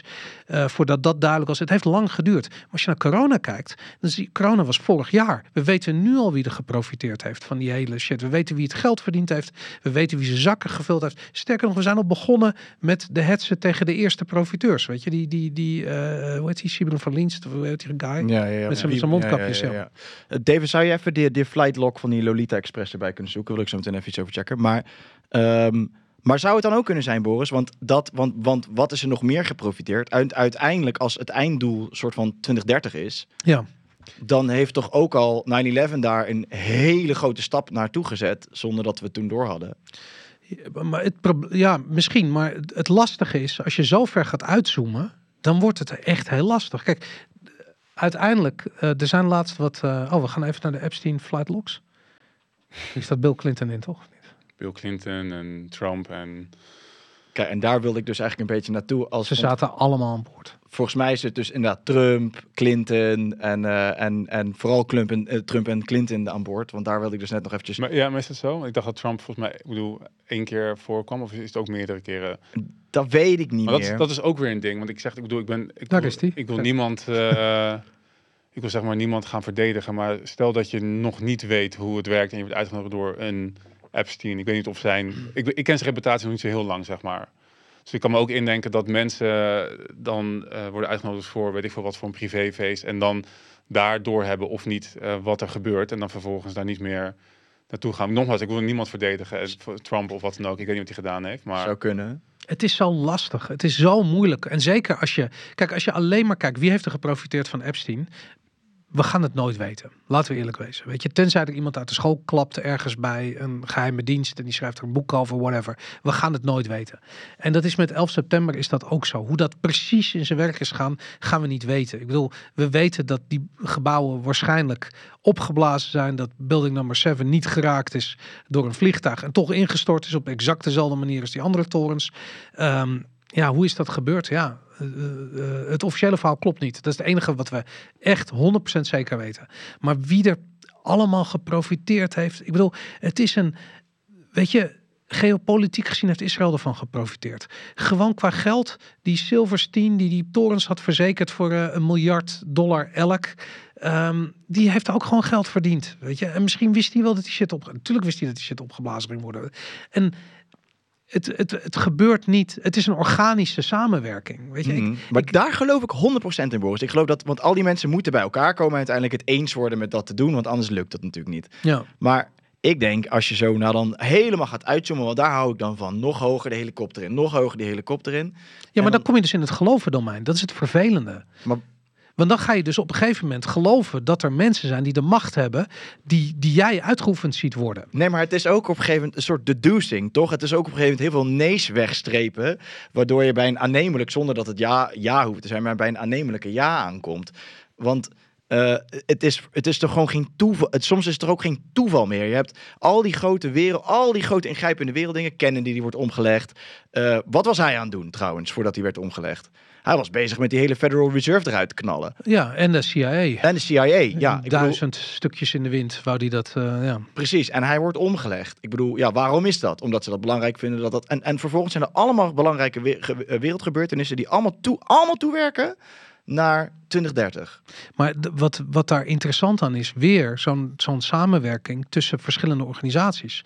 Als de CIA, en ik hoorde het laatst bij No Agenda, dat de moord op Kennedy is het moment geweest waarop de CIA politiek is geworden. Of tenminste een politieke rol heeft gekregen binnen het Amerikaanse systeem. En wat je daar zag, stel je voor dat hij inderdaad de Federal Reserve wilde uitschakelen. Dat hij zag wat voor een ellende dat voortbracht. Nou, dan heb je dus heel Wall Street. Dan heb je die bankensector tegen je. Maar ja, dat zijn niet zomaar moordenaars bij wijze van spreken. Dat zijn gewoon zakenmannetjes in pakken. Maar dan heb je de CIA. En dat zijn allemaal ex-special forces figuren die wel in staat zijn om iemand om te leggen. Wacht eens eventjes, als die met elkaar ontmoeten en er komt nog een soort van politieke wind die meewaait. Nou, dan heb je en een motief en je hebt de dader en je hebt je hebt een beweging die tot stand komt. En ik denk dat het altijd, het is altijd zoiets. Het is ik weet niet, je hebt toch zo'n gezegde soort van when opportunity meets preparation of zoiets. De geluk is when opportunity meets preparation.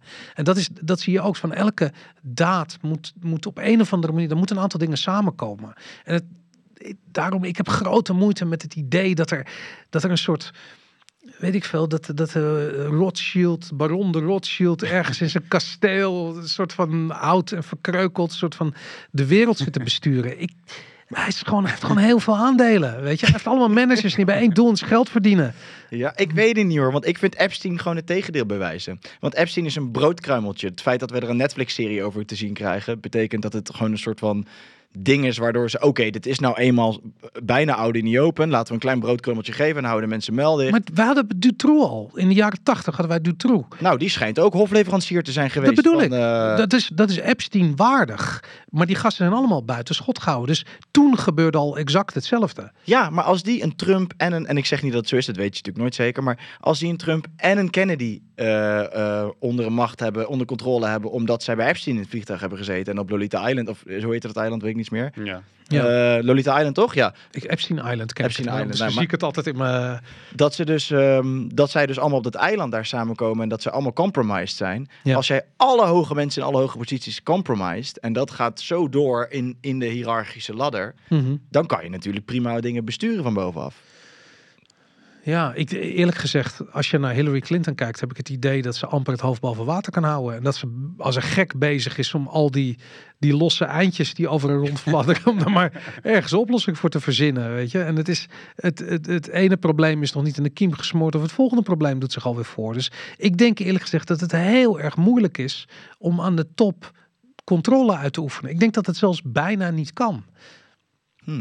Wisten jullie dat de oom van Trump Tesla die inval heeft gedaan bij Nikola Tesla? Heb ik in jouw podcast gezien. Heb jij dat van Asdonk heb je dat toch? Of staat het in zijn boek? Ja, nee, klopt. Ja, Karsten heeft dat Ja, dat heeft hij bij de podcast gezegd. Ja, klopt. Nee, wist ik niet. Nee. Dat is toch ook opvallend? Maar dat was 1880 of zo? Nee, 1950 of zo, 1940. Nikola Tesla? Tesla is in wanneer is hij gestorven? 56 of zoiets? Toen pas? Dacht hij echt al in 1900 daar... Nee, hij is in 56. Na de Tweede Wereldoorlog is hij gestorven. Ja. Ja. Maar dat is toch, zeg maar, dat is toch ook opvallend? Ja, maar ik weet niet of dat... Ja, maar dan kan ik nog steeds niet alles, zeg maar, heel hard met elkaar verbinden. Zeg maar, ik weet, er zijn overduidelijk heel veel invloedrijke mensen en heel veel invloedrijke clubjes die ook op alle manieren, zeg maar, dat nog willen vergroten. Maar of het, zeg maar, samenkomt in een, wat is het, familie van of community of 300 of zo, weet je wel, of iets op die tak. Het kan, maar ja. Maar het is toch menselijk?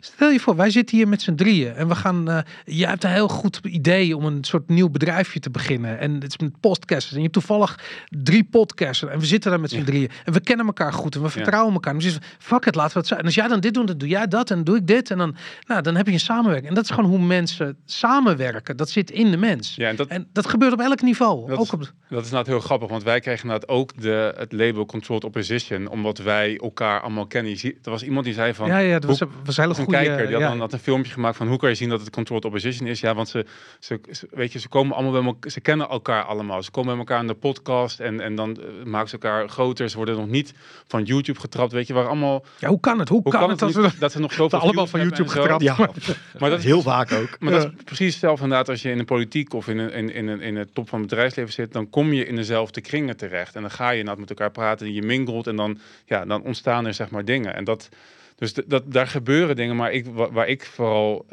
moeite mee heb, is, zeg maar, die harde 1-op-1 connectie. Weet je, dat ze allemaal hetzelfde doel nastreven. En in heel de wereld, zeg maar, zie je dezelfde shit gebeuren. Ik denk dat het veel subtieler is. Dat het veel meer die beïnvloeding van die cultuur is en die soft power lijnen, zeg maar, benutten. Ik denk dat het veel meer daarop zit. Ik denk dat de combinatie van beide is. Ik geloof dat ook heel erg. En ik denk ook dat het een soort van... Daar geloof ik ook heel erg in. En juist ook weer in de oplossing, zeg maar.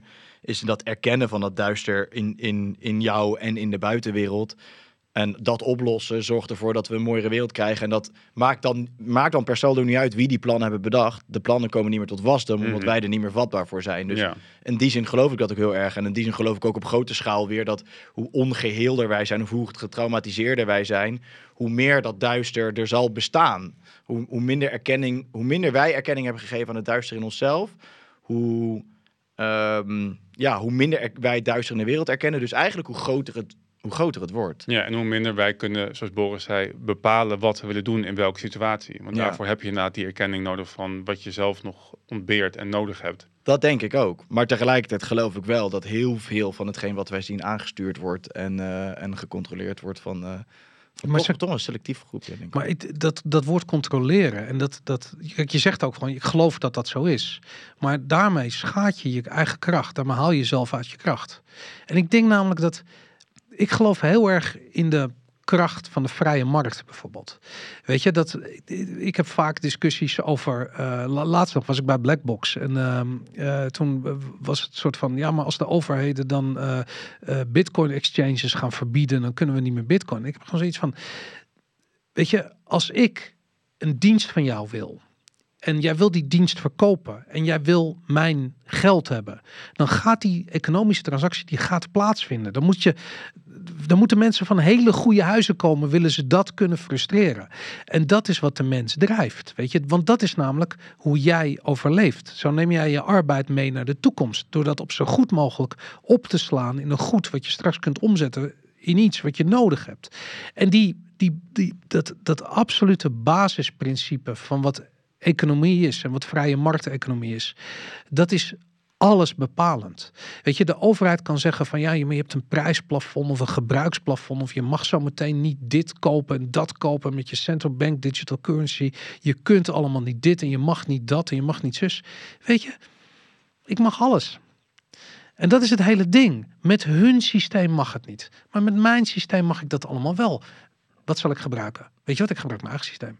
En dan mag ik het wel. En dat wat er allemaal niet mag, dat zit allemaal in dat domein van ja, maar als je niet doet wat ik zeg, dan puntje. Abstracte machtsprojectie.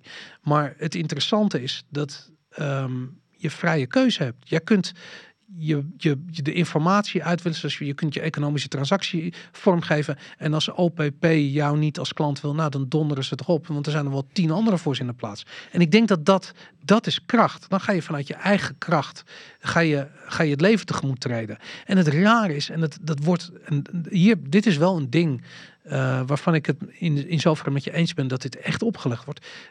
Dat je die optie niet kiest, dat wordt je al op school aangeleerd.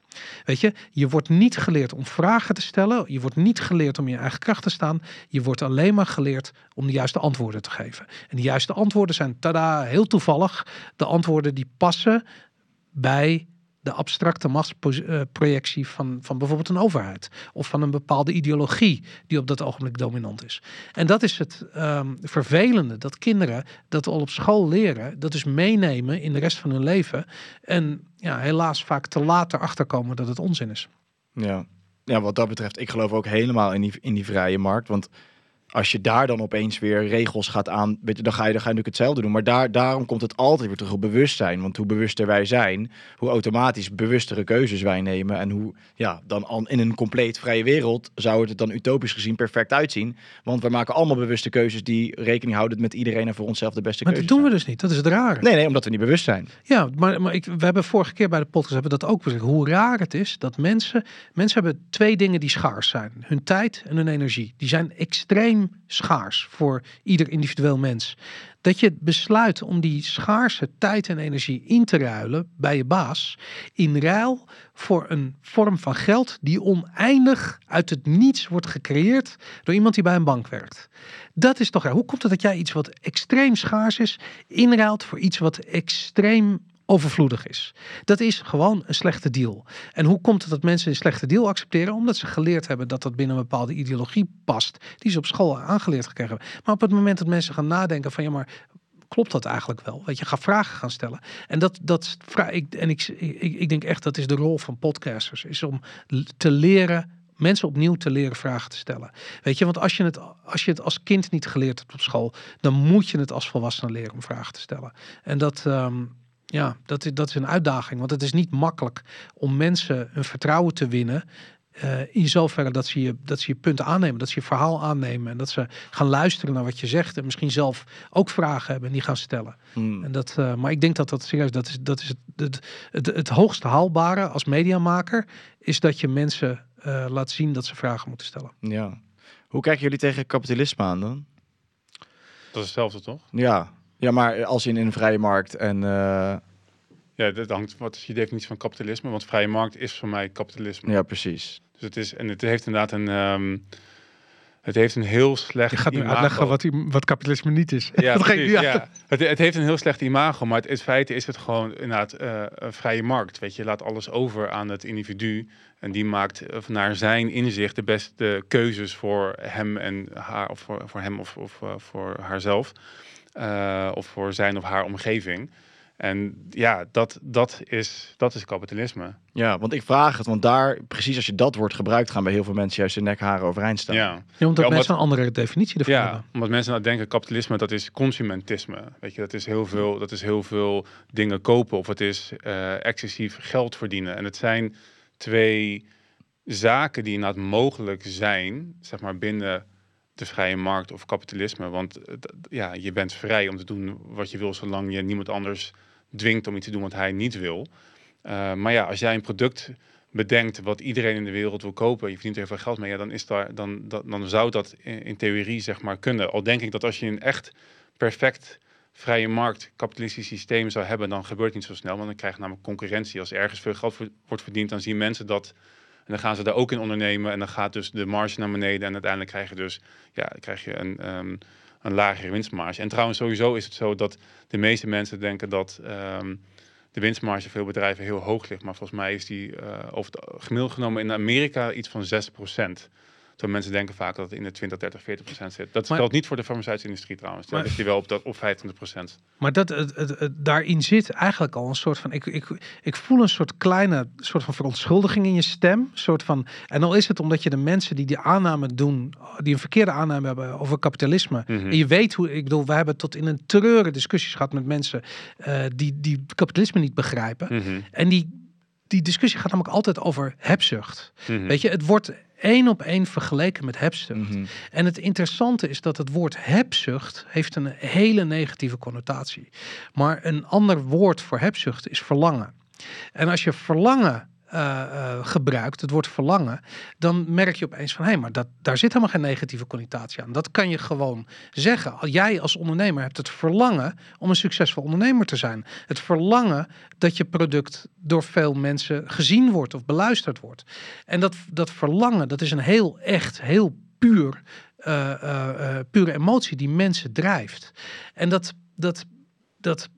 dat idee dat mensen dus eigenlijk constant balanceren in een soort spectrum tussen angst en verlangen. Ze balanceren daartussenuit. En het grappige is dat als je op die manier de wereld bekijkt, als je op die manier economische transacties bekijkt, jij verkoopt een dienst en ik wil die dienst kopen.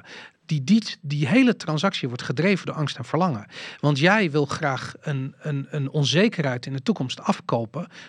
En daardoor heb je liever geld op je bankrekening dan de dienst die je op dat ogenblik in je bezit hebt.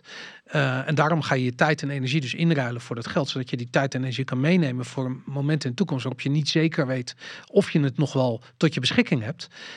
Ik daarentegen, ik heb jouw product nodig, want ik moet eten of ik moet gebruiken om zelf te werken, whatever. Ik heb dat nodig. En ook daarin zit dat verlangen. Dus elke economische transactie vindt plaats op die balans tussen angst en verlangen. En eigenlijk kun je heel veel menselijk gedrag daartoe terugredeneren. En het vervelende is, als je dus verlangen gaat bestempelen als hebzucht en je zegt van maar we moeten kiezen tussen angst en hebzucht, dan heb je iets van ik weet het niet, man. Ik voel me daar niet echt helemaal sanglanang bij als je zegt dat ik hebzuchtig ben. Nee, je hebt verlangen. Elk mens heeft het verlangen om een veilig bestaan te leven en om zijn gezin of zijn geliefde, zijn vrienden, om zich heen te verzamelen en dat het daar goed mee gaat. En dat is wat elke economische transactie drijft. Dat is kapitalisme. Mm-hmm. Ja, want uiteindelijk, zoals het nu gaat, dat is natuurlijk ook het ding. Zoals het nu gaat, zie je natuurlijk dat het ook heel oneerlijk allemaal verloopt. Het is nu ook geen kapitalisme. Zeg maar. Wat we nu zien is corporatisme. Ja. Dat is ook weer zo'n verkeerde definitie van kapitalisme. Het is juist inderdaad het WEF die het groot kapitaal vertegenwoordigt en gaat lobbyen bij de overheid voor regels en beleid, zeg maar, wat hen heel erg rijk maakt. Zeg maar. Er is geen vrije markt nu. En omdat er al een overheid en zo tussen zit. Ja, en ik denk dat zelfs al die grote, zeg maar, wat nu in misgaat, is juist die grote bedrijven bestaan bij gratie van die grote overheid. En die hebben elkaar gewoon heel erg gevonden in. En dat is denk ik ook hetgene wat we de afgelopen 2 jaar hebben gezien. Dus ik vraag me af in hoeverre, zeg maar, je dit zou zien als je geen of een hele kleine overheid zou hebben die zich met weinig zou bemoeien. En überhaupt is het erg, als bijvoorbeeld, als je een monopolie hebt puur alleen omdat je een goed product hebt geleverd wat mensen vrijwillig afnemen, en dan is er geen probleem. Een monopolie is denk ik op zich geen probleem. En op het moment dat het wel een probleem wordt in een vrije markt, dan krijg je concurrentie. Dan krijg je aanbieders van ofwel hetzelfde product, ofwel een vervangend product, zeg maar, die zeggen van, die het dan beter doen. En dan ben je positie als monopoliepositie gewoon kwijt. Ja, een goed voorbeeld vind ik, als je naar corona kijkt, je zou zeggen, gezien de resultaten van wetenschappelijk onderzoek, dat een ivermectine-producent goud geld had kunnen verdienen in de coronatijd. Waarom is dat niet gebeurd? Omdat als jij als huisarts, zoals die Rob Elens deed, dat voorschrijft, dan krijg je een boete van €150.000. Dat heeft niks met vrije markt te maken. Dat is socialisme. Dat is wat marxisme is. Dat de overheid zegt, jij mag die economische transactie, die mag niet plaatsvinden. En doe je het toch? €150.000. En het interessante is, hij heeft het toch gedaan. Ondanks die boete. En dan zie je gewoon van er is iets anders wat mensen drijft. Het zijn de prikkels. Het zijn niet de regelgeving en de wetten die mensen drijft. En daarom zal vrije marktkapitalisme zal altijd al het andere, over elke poging om dat in de kiem te smoren, zal overwonnen worden. Omdat mensen gedreven worden die prikkels. En die prikkels worden gewoon door angst en verlangen bepaald. En dat zit in ieder mens. Dat kun je er niet uithalen. Nee. Misschien met een nieuwe mRNA-techniek dat ze de angst en verlangen weg kunnen. Neuralink chip. Ja, alleen nog maar angst, weet je. Dat zou kunnen. En er zit natuurlijk daarnaast volgens mij ook best wel een soort negatief beeld op geld verdienen. Maar dat is die hebzucht. Ja. Terwijl geld, ik bedoel, geld is niks. Weet je, mensen willen niet heel veel geld hebben. Mensen willen de dingen hebben die je kunt kopen met dat geld. En wat vertegenwoordigt dat nou werkelijk? Vaak een stuk identiteit, een extensie van uw identiteit. Of onzekerheid in de toekomst, veiligheid. Weet je, dat veiligheid met vrijheid verwarren, bijvoorbeeld, wat heel veel mensen doen. En dan krijg je allemaal krijg je een soort drang om veel geld te hebben. Maar in wezen, het gaat je niet helpen, weet je. Ik bedoel, een miljardair die een terminale ziekte heeft, ja, die is niet anders dan iemand die een terminale ziekte heeft die niet 1 miljard heeft, weet je. Je gaat allebei hetzelfde lot tegemoet. Dat gaan we sowieso allemaal als mensen. Dus het is die angst en verlangen. En we lopen allemaal op dat evenwicht te bewaren tussen die twee dingen. En dat drijft ons. Nou, ik heb ook het idee dat socialisten, marxisten nog de mensen zijn die het meeste schaduwwerk te doen hebben.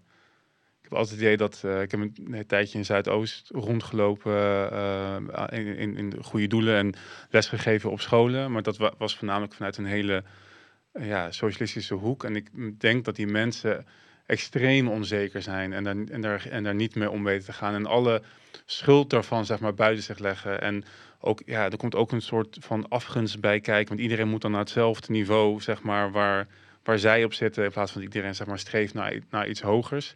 Dus ik denk dat inderdaad de afgunst om geld verdienen. Ja, het is het afgunst om geld verdienen. Omdat we het zelf niet durven aankunnen en daarom maar niet eerlijk vinden. Hoog slachtoffergehalte daarin. En dat snap ik erg zo. Want als je ook niet hebt gevoeld hoe makkelijk het is om daar een draai in te kunnen vinden of daar iets mee te kunnen doen, dan blijf je met dat soort beperkende gedachten achter. Mm-hmm. En vanuit slachtofferschap ga je het andere mensen ook niet gunnen. En dan hou je het iedereen en alles om je heen hou je klein. En denk ik ook dat er ook wel in de media en zo het verheerlijkt wordt, de ego's en hoe dan mensen die geld verdienen daarmee omgaan door inderdaad Ferraris te kopen en gekke dingen te doen. En dat is een soort beeld wat dan mensen die veel geld verdienen, die dat dan altijd doen. Terwijl de mensen die veel geld verdienen, die de goede dingen mee doen, die zie je eigenlijk, die worden naar voren geschoven als zijn de Bill Gates en zo. Maar dat is natuurlijk ook de grootste farce. Ja. Maar de mensen die daadwerkelijk goede dingen doen met geld, die zie je eigenlijk niet voorbij komen. Nee, het grootste deel sowieso van de economie, bestaat uit MKB. Het zijn gewoon MKB'ers. Weet ik wel, bakkers, slagers, winkels, kleine ketens. Die zorgen er gewoon voor dat er heel veel mensen werk hebben, geld verdienen en gewoon een bestaansrecht hebben. Weet je. En dat is het grootste deel van de economie. En dat je ziet voornamelijk in de media die uitwassen, wat mijn inziens dus niet komt vanuit vrije markt, maar vanuit die vergroeiing van overheid en bedrijfsleven. Als we nou toch aan het filosoferen zijn en we een beetje vooruit blikken. Want dat vind ik altijd ook interessant. Want we zien nu alles wat er misgaat en hoe het misgaat. Maar hoe zou het nou idealiter gezien wel kunnen inrichten dan als samenleving? Ja, decentraal. Ik denk dat het ook al gebeurt. Wat ik zei wat je ziet dus met het hele podcastdomein, dat het van mainstream media, waarbij je een paar bronnen hebt, zeg maar, die het nieuws brengen, dat het naar heel veel kleinere groepen gaat. En ik denk dat hoe decentraler, hoe beter. Weet je, dat is dus met geld zo, Bitcoin, weet je, dat is een decentraal systeem. Nu, wat ik net in de media zeg, ik denk dat we die kant wel opgaan. De grote instituties, wat ik zei, die zijn aan het afbrokkelen en er komen gewoon steeds kleinere initiatieven voor terug. En het ding is denk ik ook, zeg maar, vanuit libertarisme kan ik daar geen invulling aan geven. Zo van, we moeten dat zo gaan doen. Maar we moeten gewoon gebruik gaan maken van die wisdom of the crowds. En weet je wat, het is een heel mooi, hele mooie metafoor of een verhaal dat op het moment dat je, zeg maar, je was op een markt, je was, zeg maar, dat je zo'n aquarium ziet staan met allemaal knikkers en dan moet je gaan raden hoeveel knikkers er, zeg maar, in zitten. En het schijnt dus als genoeg mensen dat doen en je neemt daar, zeg maar, het gemiddelde van, dan kom je heel dichtbij hoeveel knikkers er daadwerkelijk, zeg maar, in die schaal zitten, in die vaas zitten. En het idee erachter is dat niemand eens op zichzelf dus weet hoe iets werkt, maar als je maar genoeg mensen poelt en zeg maar uitvraagt, dan kom je wel ergens bij, zeg maar, bij de waarheid uit. En dat is wat een centralistische manier van leven en overheid, zeg maar, dus tegenwerkt. Want je gaat uit van 150 man in de Tweede Kamer die beleid moet bepalen. Maar je moet dat met z'n allen gaan doen. Dus de experts zeggen dat er 500 knikkers in zitten. Ja, precies. Dat krijg je inderdaad 3 personen die dat zeggen. Nee, je moet het met z'n allen gaan bekijken. En dan bijna die waren het dus bij heel erg goed. En dat mechanisme, dat idee moeten we, dat moet gemeengoed gaan worden. En ik denk ook dat het aan het gebeuren is. Dus dan krijg je dat mensen weer gaan open filosoferen. Een concurrentie van ideeën. We leggen alle ideeën op tafel, we gaan over praten en het beste idee blijft gewoon over. En ja, volgens mij kom je dan uiteindelijk, dat is ook hoe we überhaupt in de geschiedenis steeds verder zijn gekomen. Weet je, er is een heel mooi boek geschreven, het heet The Evolution of Everything. En het gaat ervan, die stelt eigenlijk dat, het is een Kamerlid in Engeland die stelt dat, zeg maar, dat alles wat ontstaan is niet gepland, maar dat is een evolutie geweest, omdat we dus continu dingen blijven proberen met elkaar en alleen de beste dingen overhouden. En ja, dus ik kan niet voorschrijven. Ik weet niet wat de beste ideeën zijn, maar dat behalve dat het, denk ik, met z'n allen moet worden onderzocht, decentraal, en dan gewoon kijken wat het beste is. Ik denk ook gewoon dat het vervelend is dat als je probeert die vraag te beantwoorden, dan kom je in dat beetje dat utopische denken terecht.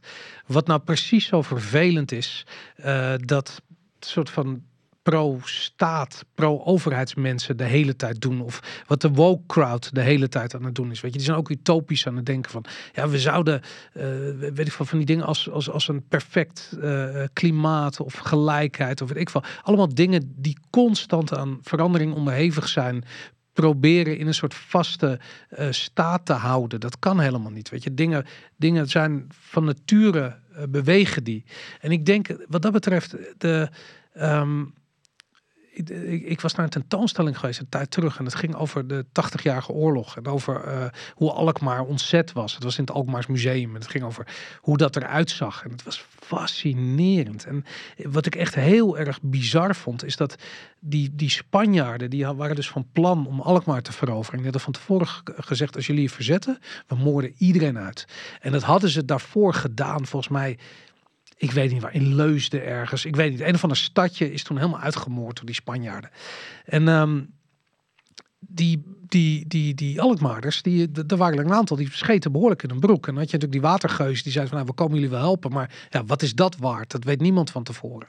En dan, die angst was heel zwaar. En die belegering heeft lang geduurd. En als je dan ziet, uiteindelijk zijn volgens mij 27 man omgekomen bij die hele belegering, alles. Weet je, ik bedoel, het viel wel mee. En eentje is van een ladder gevallen. En eentje kreeg iets op zijn hoofd. En weet je, dat soort dingen. Maar je merkt dat is een hoe Nederland die 80-jarige oorlog uitkwam. Dus die hele slechte tijd van honger en gewoon afzien.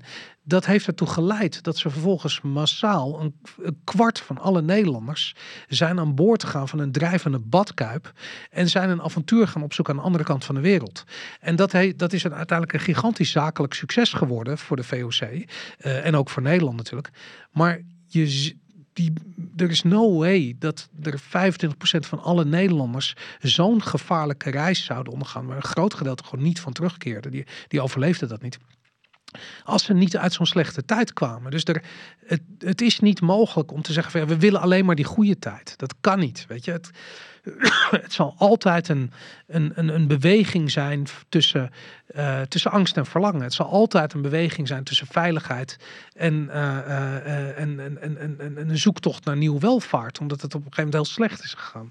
En ik denk dat het interessant is om te kijken van, ja, als je die beweging doortrekt, waar gaan we nu heen? Weet je, ik bedoel, we leven in zo'n krankzinnige transitieperiode. Weet je, we gaan naar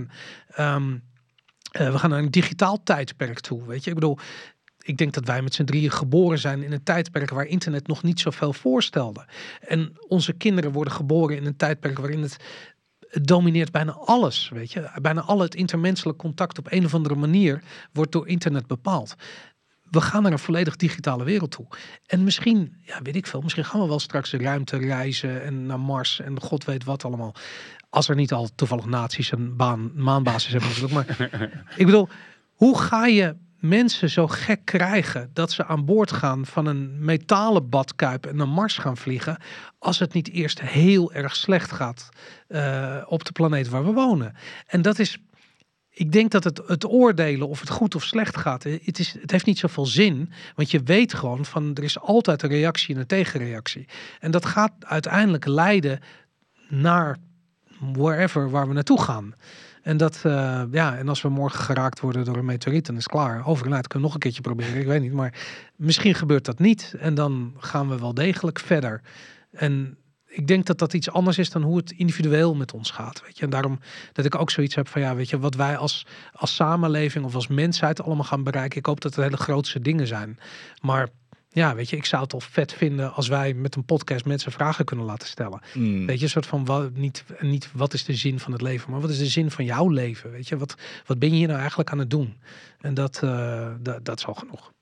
Misschien is het wel de allergrootste spirituele boodschap is dat ze gewoon moeten accepteren, de realiteit moeten accepteren. Ja. Want wat je zegt, er zijn altijd verschuivingen tussen vrijheid en veiligheid. We gaan altijd een crisis in krijgen. En ik weet het niet, misschien is dat wel dan waar we dan weer uitkomen. Is van dan accepteer wat is en vecht er niet tegen. Ja, nou, we vechten er wel tegen, maar snap dat het om fysieke machtsprojectie gaat. Weet je, dus op het moment dat iemand jou een voorstel doet waar je het niet mee eens bent, wees die holbewoner en haal die bijl uit je zak, weet je, en laat hem zien en zeg gewoon van, dit zijn de gevolgen van jouw abstracte machtsprojectie tegen mijn fysieke machtsprojectie. En mijn bijl is dan sterker. En die bijl is niet letterlijk een bijl. Het is een metafoor voor hoe je in het leven staat. En dat is wat mensen moeten begrijpen. Ja. Ik vind het wel mooi dat je het zegt, want je zegt eigenlijk laten we onszelf altijd leiden door angst of verlangen.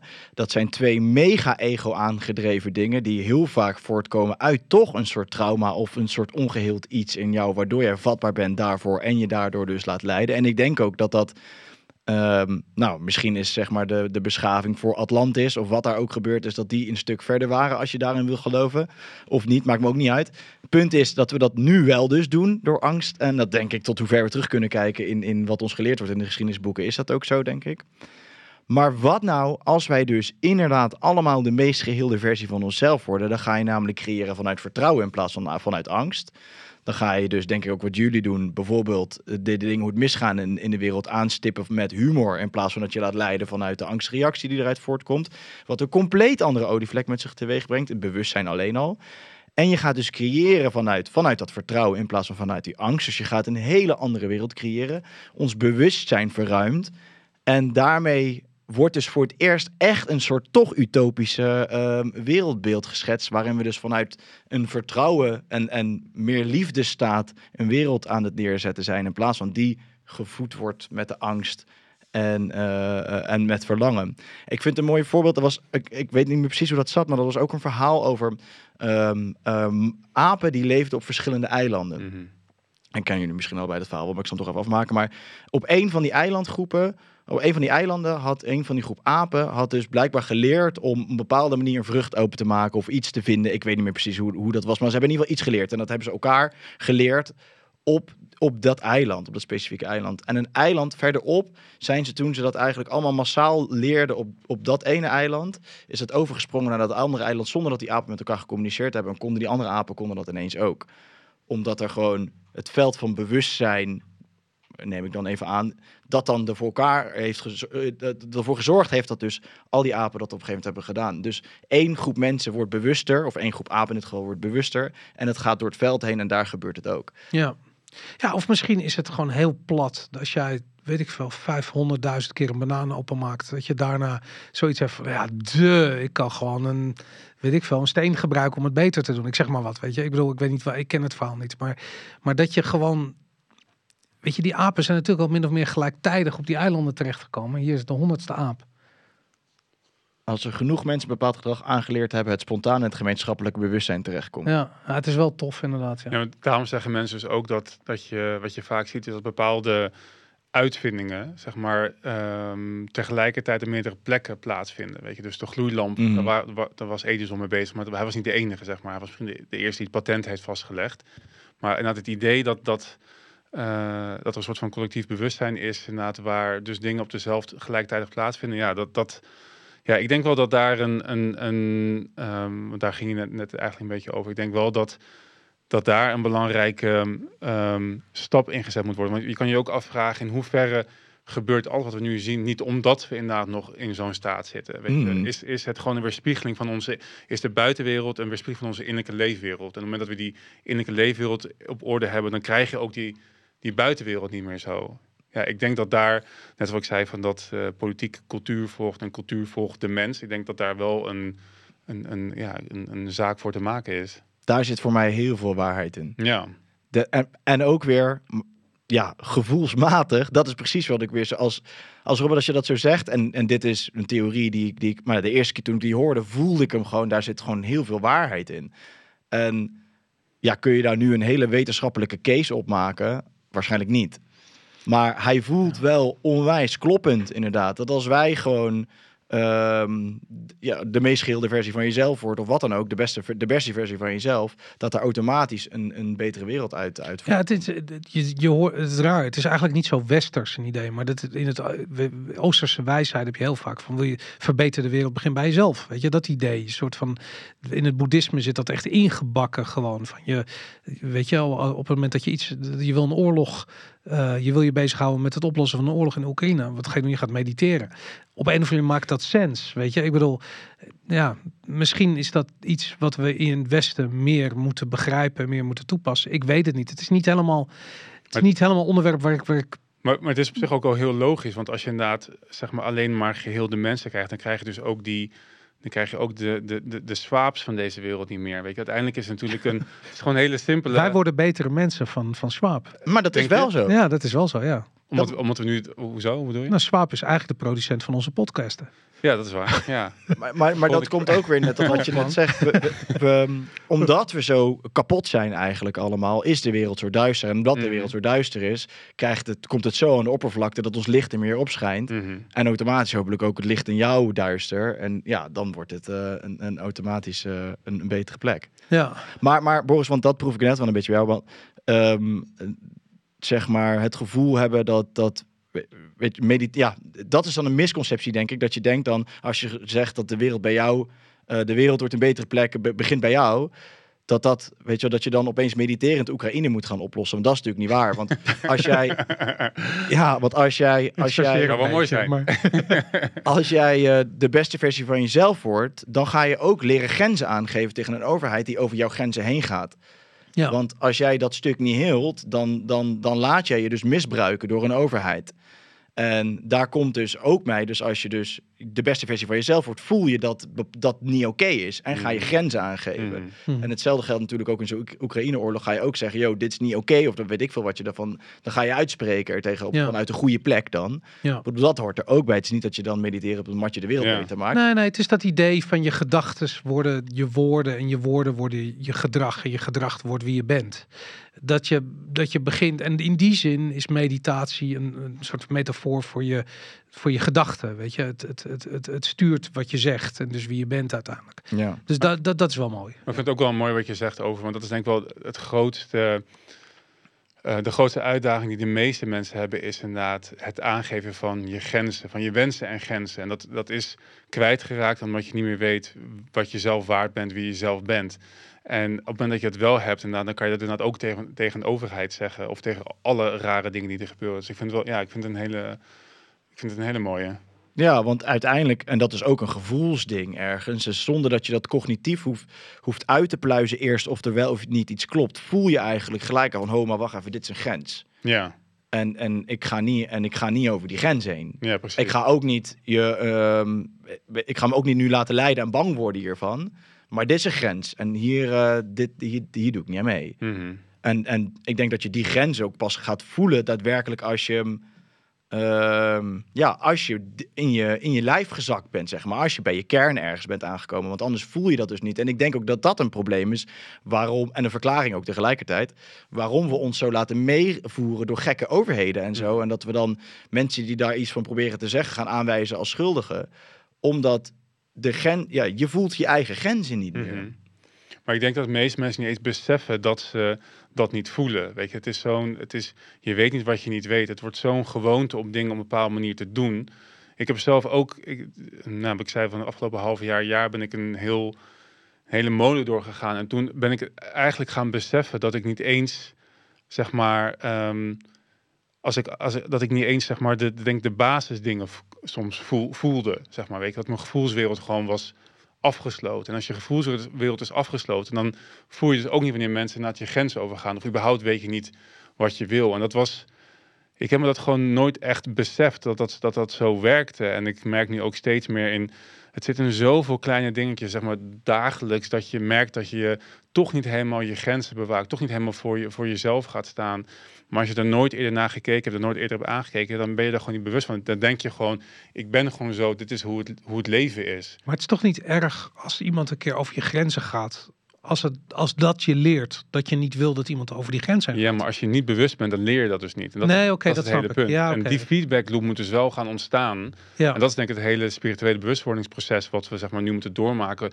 Zodat je, natuurlijk gaan mensen, dat gebeurt gewoon. Dat is gewoon de maatschappij. Want je hebt met individuen te maken, die hebben verschillende wensen en grenzen.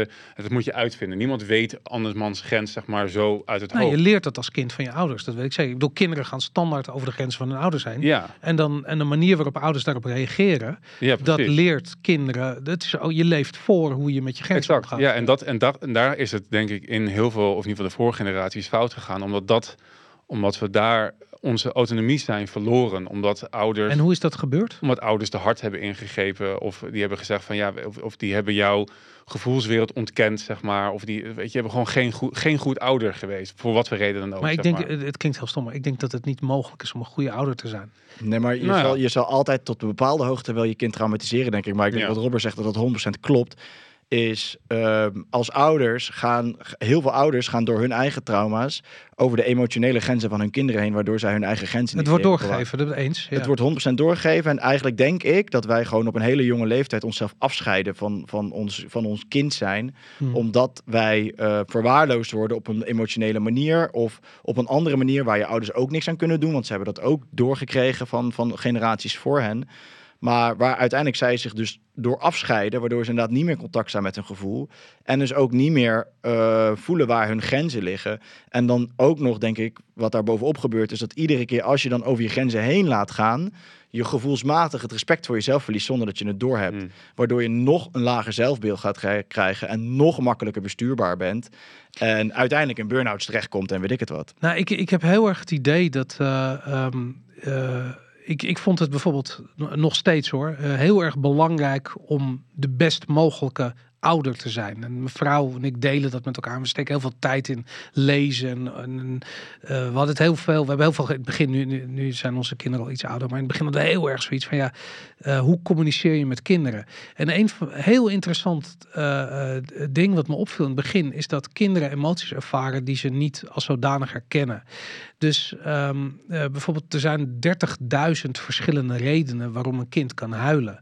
Maar als jij als ouder ziet van het kind huilt omdat het gevallen is, dan zeg je van je hebt pijn, want je bent gevallen. Of stel je voor dat het kind jaloers is op een ander kind, omdat dat iets krijgt wat dat andere kind niet krijgt. Dan zeg je van dit is jaloezie. Weet je vindt het niet leuk dat kind iets krijgt en jij niet. En het benoemen van emoties, het is heel grappig. Daar gaat het al heel vaak mis.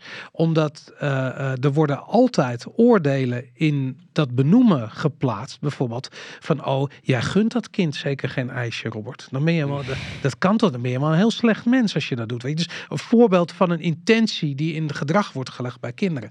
En dat zie je heel vaak. En ik denk dat kinderen er zo structureel fucked up van raken.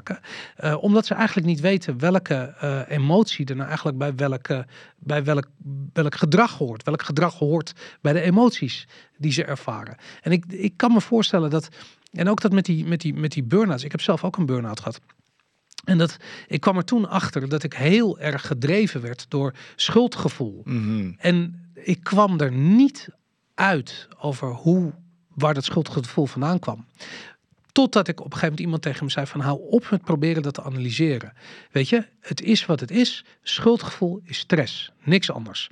En doordat je stress ervaart, heb je schuldgevoel en daardoor ga je meer doen. Daardoor ga je meer stress ervaren. Daardoor ga je meer doen. Daardoor ga je meer stress ervaren. Enzovoort. En het is een vicieuze cirkel. Je eindigt gewoon met een burn-out. Standaard. En ik denk dat dat proces voor heel veel mensen hetzelfde is. Maar omdat ik niet het schuldgevoel kon koppelen aan het stress, wat het werkelijk is. Niet omdat schuldgevoel en stress niet bij elkaar horen, dat horen ze wel. Maar in onze morele perceptie waar we mee te maken hebben, wat mensen vinden van situaties waar je als kind in terechtkomt, wordt er vaak gezegd van nee, maar dat ligt aan jou, Jorn. Je moet gewoon even iets beter je best doen, weet je. Dat is de reden waarom en hop, boom, daar is het zaadje voor het schuldgevoel geplant, gekoppeld aan dat idee van stress. Je moet iets beter je best doen. Er is schuldgevoel en stress, het is hetzelfde.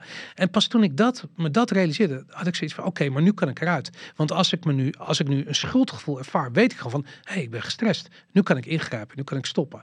En ik denk dat is hoe je kinderen moet leren die juiste emoties, de juiste benaming te geven, zodat ze weten hoe ze erop moeten reageren. Want je hebt gelijk, ik denk dat mensen over hun grenzen laten gaan vanwege schuldgevoel.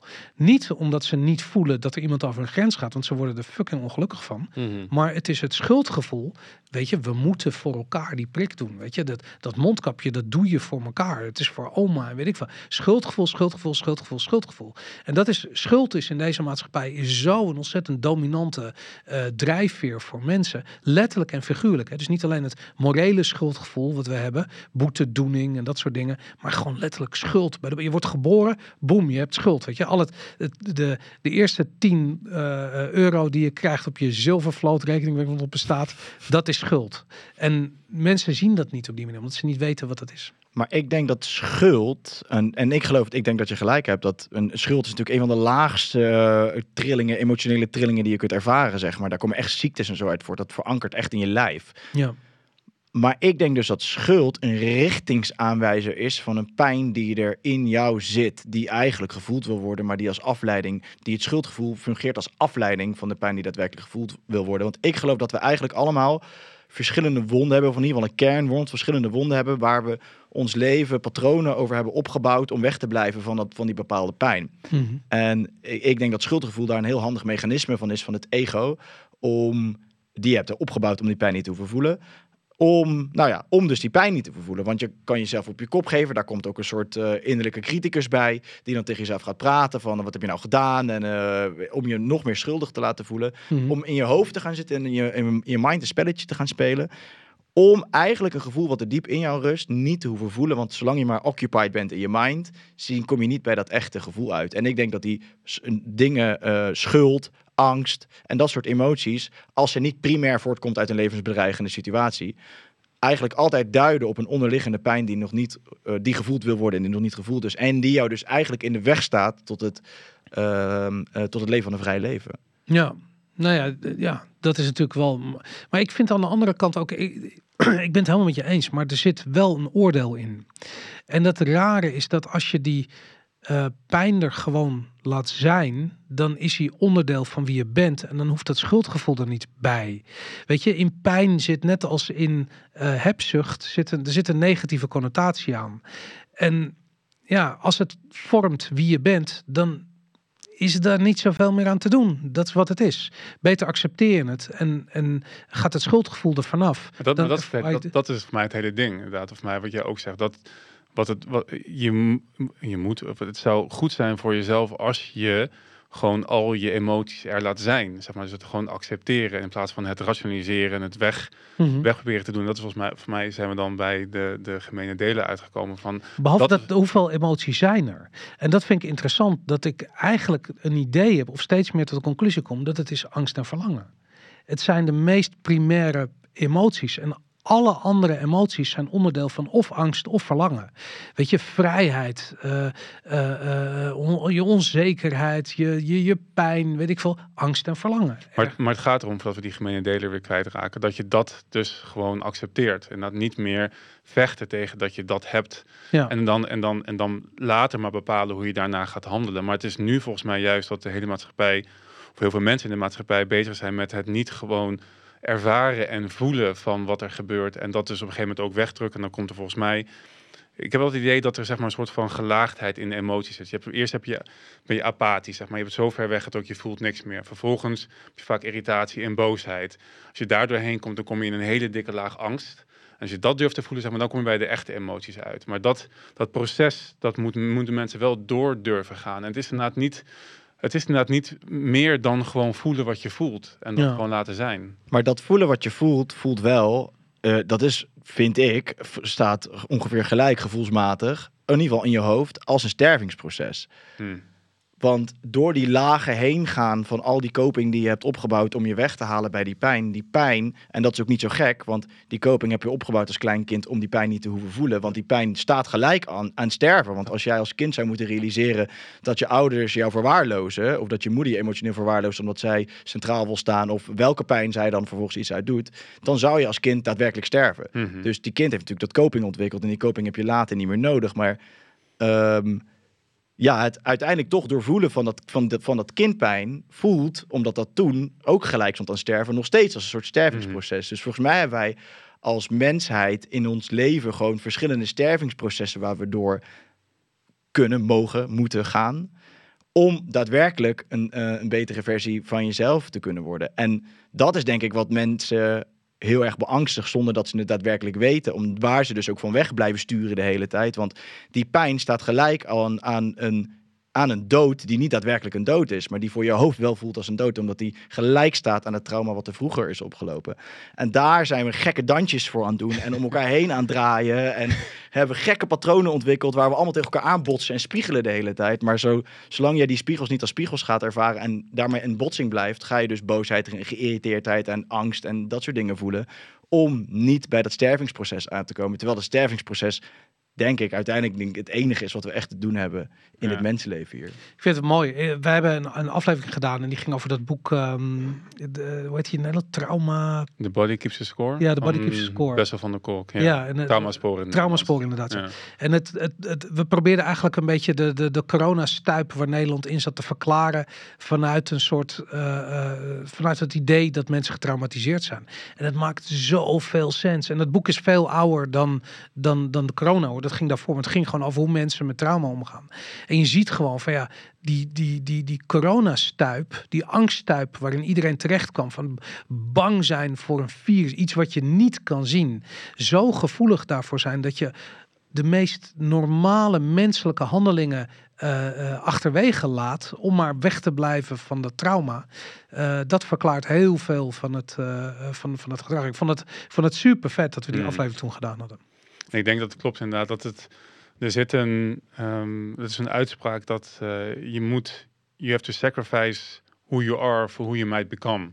En dat is precies wat voor mij ook het enge is. Want mensen, dat hebben we ook vaak gezegd van die andere uitspraak van rather the devil you know than the devil you don't. Weet je, het onbekende is gewoon eng. Wat je bent en kent, en ook al is het slecht voor je, daar komt een hele patroon vandaan. Alles wat herkenbaar is, dat is fijn. En daarom heb je ook mensen die zeg maar een slechte jeugd kopiëren in een slechte relatie, weet je wel. Omdat het gewoon herkenbaar is. Je hebt de relatie met je moeder of je vader, hoeft niet fijn te zijn. Het is bekend, dus dat ga je dan kopiëren in je vaste leven. En daar moet je bewust van zijn dat dit soort dingen je dus niet dienen. Die moet je nou opgeven om uiteindelijk terug te kunnen komen bij wie je echt bent. Of het is niet een onderzoek, want je hebt het al. Je zit er allemaal in. Het is niet per se dat je studie daarvoor moet doen, maar het is een ontwikkeling. En dat is misschien wel een mooie metafoor dat als je een mummie hebt, zeg maar, die helemaal ingewikkeld is met verband. Uiteindelijk, dat is wat je bent. En dat verband, dat zijn alle dingen die je hebt aangeleerd. Dat moet je gewoon weer ontwikkelen, zodat je weer terugkomt bij jezelf.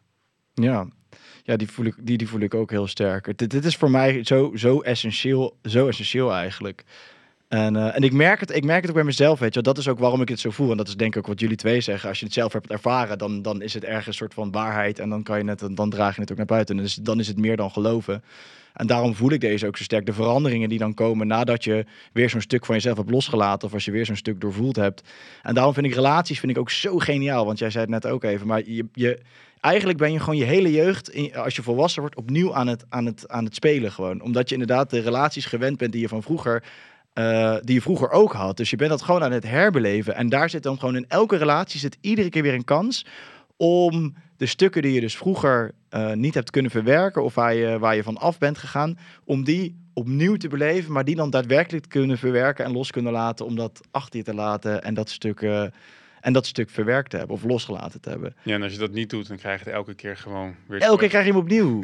Dat is bij mij ook hetzelfde. Ik had het met vrouwen altijd gedaan. Hetzelfde trucje, constant opnieuw. Totdat je hem gewoon een keer uitspeelt en dan stopt het. Mm-hmm.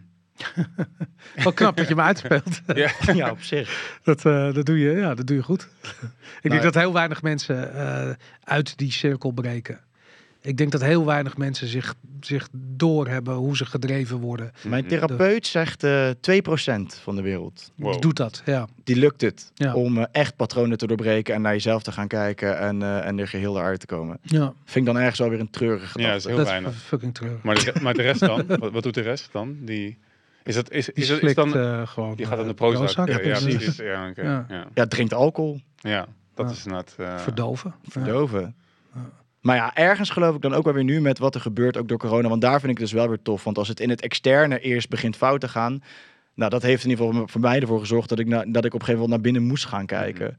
En dan ontstaat er iets heel moois. En ik geloof wel dat, om weer terug podcast te komen, al die podcasts en zo, die zorgen daar uiteindelijk wel voor. Dus volgens mij zitten we nu juist in een tijd waarin dat besef en dat bewustzijnsproces zo hard groeit, dat echt wel iets nieuws teweeg gaat Ik brengen. voel dat ook, weet je. En ik heb echt het idee dat het niet mijn bubbel is. Weet je, ik ben me heel bewust van het feit dat mijn wereldbeeld door mijn bubbel bepaald wordt. Weet je, en absoluut social media speelt daar gewoon een hele dominante rol in. En ik zie het klinkt heel raar, maar sinds we deze podcast doen, door GameKings, ik ben best wel gewend dat mensen me aanspreken omdat ze iets gezien hebben of ergens over willen praten, over een game of weet ik veel. Dat kan allemaal wel. Maar met die podcast merk ik gewoon, er wordt iets anders losgemaakt. En ik word aangesproken door een ander soort mensen die in een andere fase van hun leven staan. En die zijn zo verbouwereerd over wat om hen heen gebeurt. Dat ze snappen niet. Ze begrijpen gewoon niet hoe mensen in die fase kunnen blijven zitten. Dat je niet op een gegeven moment wat je doet en wat er om je heen gebeurt terugbrengt tot iets rationeels en ziet dat het niet werkt. En dat is het grappige. Weet je, kijk, aan de ene kant zeg je van je blijft de relaties uit je jeugd herhalen. Totdat iemand waarschijnlijk van buitenaf je laat zien dat je dat doet. En dan pas kun je het stoppen. Maar zelf is het is heel moeilijk om dat zelf te zien. En ik denk eigenlijk dat het met die hele corona shit en met die hele Klaus Schwab zit. Ik denk dat het hetzelfde is. Mensen zitten vast in een soort patroon van angst waar ze proberen van weg te blijven. Van een soort trauma waar ze van weg willen blijven. En als je daar niet in staat, je zit daar niet in en je kijkt eraan, heb je zoiets van, deze mensen zijn helemaal gek. Precies zoals die hond die in die kooi zat, die daar geëlektrocuteerd wordt steeds even kort. En dan doen ze de kooi open en dan durft hij er niet uit. Omdat hij liever de devil die kent dan de devil die niet kent. En dat onbekende is dan zo eng. En dat zie je nu, dat zie je gebeuren. En ik vind het fascinerend dat ik word aangesproken door mensen die daar dus uitgestapt zijn. En die zoiets hebben van, ja, maar ik kijk om me heen en ik snap er niks meer van. En vanuit dat beginpunt dan een podcast te gaan maken om te beginnen uit te leggen hoe basisprincipes werken. Want dat is wat libertarisme is. Gewoon van hoe handelen mensen met elkaar? Hoe communiceren ze met elkaar? Wat betekent het om iets te bezitten? Weet je, waarom heb je zoiets als God gegeven rechten? Bij wijze van spreken, wat voor rol spelen die? En ja, ik denk dat mensen die onze podcast kijken, zijn natuurlijk ook of libertarisch of ze zijn er gevoelig voor. En die denken daarover na. Ik denk dat het daarom een heel belangrijke beweging is. Eigenlijk zit er ook gewoon libertarisme gewoon een heel hoog gehalte spiritualiteit. Op wat voor manier? Nou, als we... De meeste libertariërs zijn het daar niet mee eens. Nee, maar dat is eigenlijk wel gek. Want als libertarisme staat voor zelfverantwoordelijkheid nemen en voor uiteindelijk zorgen dat, weet je, de beste versie van jezelf bent en dat je op die manier, nou, eigenlijk alles wat we net bespraken. Maar het zijn twee werelden. Misschien heb je gelijk, maar er zit heel veel overlap in. Nee, maar het is allemaal rationeel gestructureerd. Dus hoe je handelt, hoe je met bezit omgaat, hoe je met je werk omgaat, hoe je met je familie omgaat. Dat zijn een soort, ja, ik denk dat libertariërs wat neigen naar conservatieve waarden. Vandaar ook dat je ook heel veel libertariërs ziet die bijvoorbeeld gelovig zijn, die wel katholiek zijn, of weet ik wel wat voor geloof ze aan. Dat kan allemaal. Alleen het wordt niet op één grote hoop gegooid. En dat is een beetje, en ik wil er niet over oordelen of zo, maar soms zie je mensen die heel erg met spiritualiteit in aanraking komen, een beetje zichzelf verliezen in het aanbod van content bijna. Terwijl je libertariërs zie je juist heel erg gedreven worden door de basis. Wat is in de basis? Het is niet dat er niet dingen geloofd kunnen worden of dat God niet kan bestaan of godsdienst niet bestaat. Dat kan allemaal wel, maar in de basis word je gedreven door een paar hele eenvoudige principes.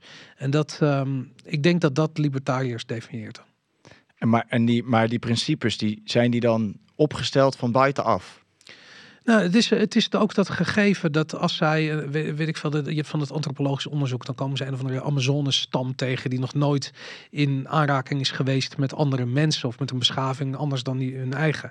En dan vragen ze van oké, wat voor soort normen en waarden gelden hier? En er mag niet gemoord worden, er mag niet gestolen worden, er mag niet geliegd worden, gelogen worden.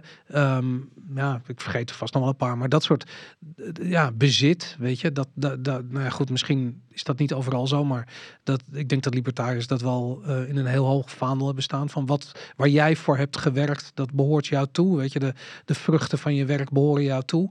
Dat idee, ik denk dat je dat ze noemen dat toch de godgegeven rechten, weet je, een soort van basisprincipes die je overal in de mens terugziet, die wel wat verder lijken te gaan dan alleen iets wat je aangeleerd krijgt, maar wat je als mens, als natuurlijk mens ook al zou kunnen ervaren. Ja, maar daar refereer je naar natuurlijk. Zeg maar van waar komt dat logische denkkader vandaan? Want ik ben het met je eens dat libertarisme voornamelijk het is eigenlijk een politieke filosofie. Dus het vertelt je hoe de overheid zich tot de mens moet verhouden. Maar daar in dat denkkader gaat het uit van een bepaald mensbeeld. En dat mensen inderdaad God gegeven of natuurlijke recht hebben. En dan kan je afvragen, waar komt dat dan vandaan? En wat heb je daar dan voor nodig? Dat is... Libertarisme geeft daar geen antwoord op. En er zijn ook... Bijvoorbeeld, je hebt ook dan de stroming objectivisme. Dat is dan van Ayn Rand, die filosoof, die gelooft dat de beste wereld inderdaad een vrije marktwereld is. Maar die heeft daar dan ook een wat beter beeld geschetst van hoe die mens dan zou moeten leven in die wereld. En dat doet libertarisme op zichzelf eigenlijk niet. Maar je kan er wel inderdaad vanuit deduceren hoe libertariërs de mens eigenlijk zien. En Ayn Rand heeft dus ook gezegd, we hadden het over verlangen en angst. Die zegt van zij gelooft ook heel erg in egoïsme. Ze zegt er is niks mis met egoïsme of hebzucht. Ze noemt het egoïsme niet hebzucht. Dat is heel mens-eigen, dat jij gewoon nastreeft wat jij zelf wil hebben. En zij vindt ook dat altruïsme, zeg maar, echt het slechtste is wat je kan doen. Dus zelfopoffering voor het grote ideaal. Dus zij heeft veel meer nagedacht, denk ik, over hoe een mens zou moeten zijn. En heeft er ook heel veel werk over geschreven. En heeft ook de virtue of selflessness. En ja, ik denk dat nou goed in de lijn wat we net zei. Ik denk dat het heel normaal is voor mensen om bepaalde dingen na te streven. Maar ik denk dat geen van beide stromingen echt heel erg... Ze gaan gewoon uit van die eigen verantwoordelijkheid. Maar die vullen dat niet in zoals wij dat nu net een aantal keer hebben gedaan, denk ik. Maar ik denk wel, ik zeg zelf, ik vind dat zelf dus ook een hele belangrijke pijler. En daarom wil ik er heel graag aan gaan besteden. Want ik denk wel dat het namelijk de omissie is in libertarisme die gevonden moet worden om het te kunnen laten werken. En ik denk dat je daar een heel goed punt in hebt. Ja, want dat is wel wat ik ook veel voel. Dat mensen zijn zo op zoek naar dat we hebben in het begin van het gesprek ook al even over gehad, over dat morele kompas. Mm-hmm. Omdat ze het zelf niet kunnen ervaren of voelen. Dus alles wat dan aangereikt wordt, of er nou godsdienst is of spiritualiteit, ook in. Hè? Dat zie je in alles eigenlijk. In elke leefgewoonte. Ja. Dat mensen naar zich op zoek zijn naar een moreel kompas buiten zichzelf. Omdat ze dat in hunzelf niet kunnen ervaren. En dus graag in iets meegaan wat hen vertelt. Wat ze dan zouden moeten doen om een goede burger te zijn. Of om het goed te doen. Of whatever. Terwijl... Ja, ik denk ergens, hoe geheelder jij wordt, hoe meer dat morele kompas in jou zit en je dus vanuit de gevoelslaag al weet, dit is goed, dit is niet goed eigenlijk, en daarna handelt. Maar om heel eerlijk te zijn, dat is weer iets wat op school geleerd. Daar begint dat, weet je. Daar beginnen de verhalen, daar beginnen de beelden geschetst te worden over wat normaal is, over de vragen die je niet stelt, dat normaal is. Dat het antwoord je aangereikt wordt, dat je het alleen maar uit je hoofd hoeft te leren. Daar begint dat inderdaad. En je raakt dan al weg van wie je als mens bent. En dat is het stomme, want als kind ben je denk ik het meest kwetsbaar voor die... ik weet niet of indoctrinatie het juiste woord is, maar je bent daar als kind gewoon kwetsbaar voor de mening van anderen. En dat terwijl kinderen zouden juist gewoon zichzelf moeten kunnen zijn om dan te leren wie ze als mens zijn. Doordat dat niet gebeurt, krijg je dan dit soort uitkomsten. Van de week dacht ik reed... ik zag op een serie waar we aan het kijken. En dat was in Engeland. En daar gingen van die Britse scholieren met een uniform naar school. En ik ben in Kaapstad opgegroeid, dus ik moest dat ook met een uniform naar school. En toen bedacht ik me opeens... Ik zag dat beeld zo voor me en ik zag ook dat beeld dat ik naar school ging in dat uniform voor me. En ik dacht, eigenlijk zegt dit toch gewoon alles. Zeg maar, hoe kunnen wij nou gewoon het normaal vinden om een kind een uniform naar school te sturen? Maar zeg maar, dat hele gedachtegoed dat je er allemaal exact hetzelfde uit moet zien. En daar word je al een soort van machine in geduwd gewoon. En dat we daar niemand zich naar vraagtekens bij stelt. En dat gewoon normaal vindt. Maar er zit ook iets in, want dat betekent dat het kindje wat niet Air Max kan betalen, of zijn ouders kunnen geen Air Max betalen, die hoeft zich geen zorgen te maken, want ze hebben allemaal dezelfde schoenen aan. Weet je, zoiets.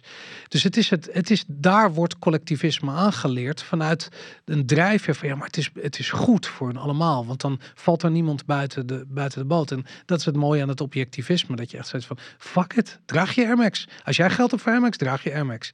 En dat, ja, ik denk inderdaad, ik ben het met je eens dat het raar is om al die kinderen hetzelfde aan te trekken. Maar om heel eerlijk te zijn, als je hier over straat loopt, het is, mensen dragen lopen ook allemaal een uniform. Iedereen loopt in uniform. En daar is niet zoveel aan te doen. En dat, ja. Maar dat is zo mooi, want daar in de school word je zeg maar gevangen gezet letterlijk. Maar daardoor gaat dat zo in ons zitten dat we onszelf later gevangen houden. Ja, misschien wel inderdaad, ja.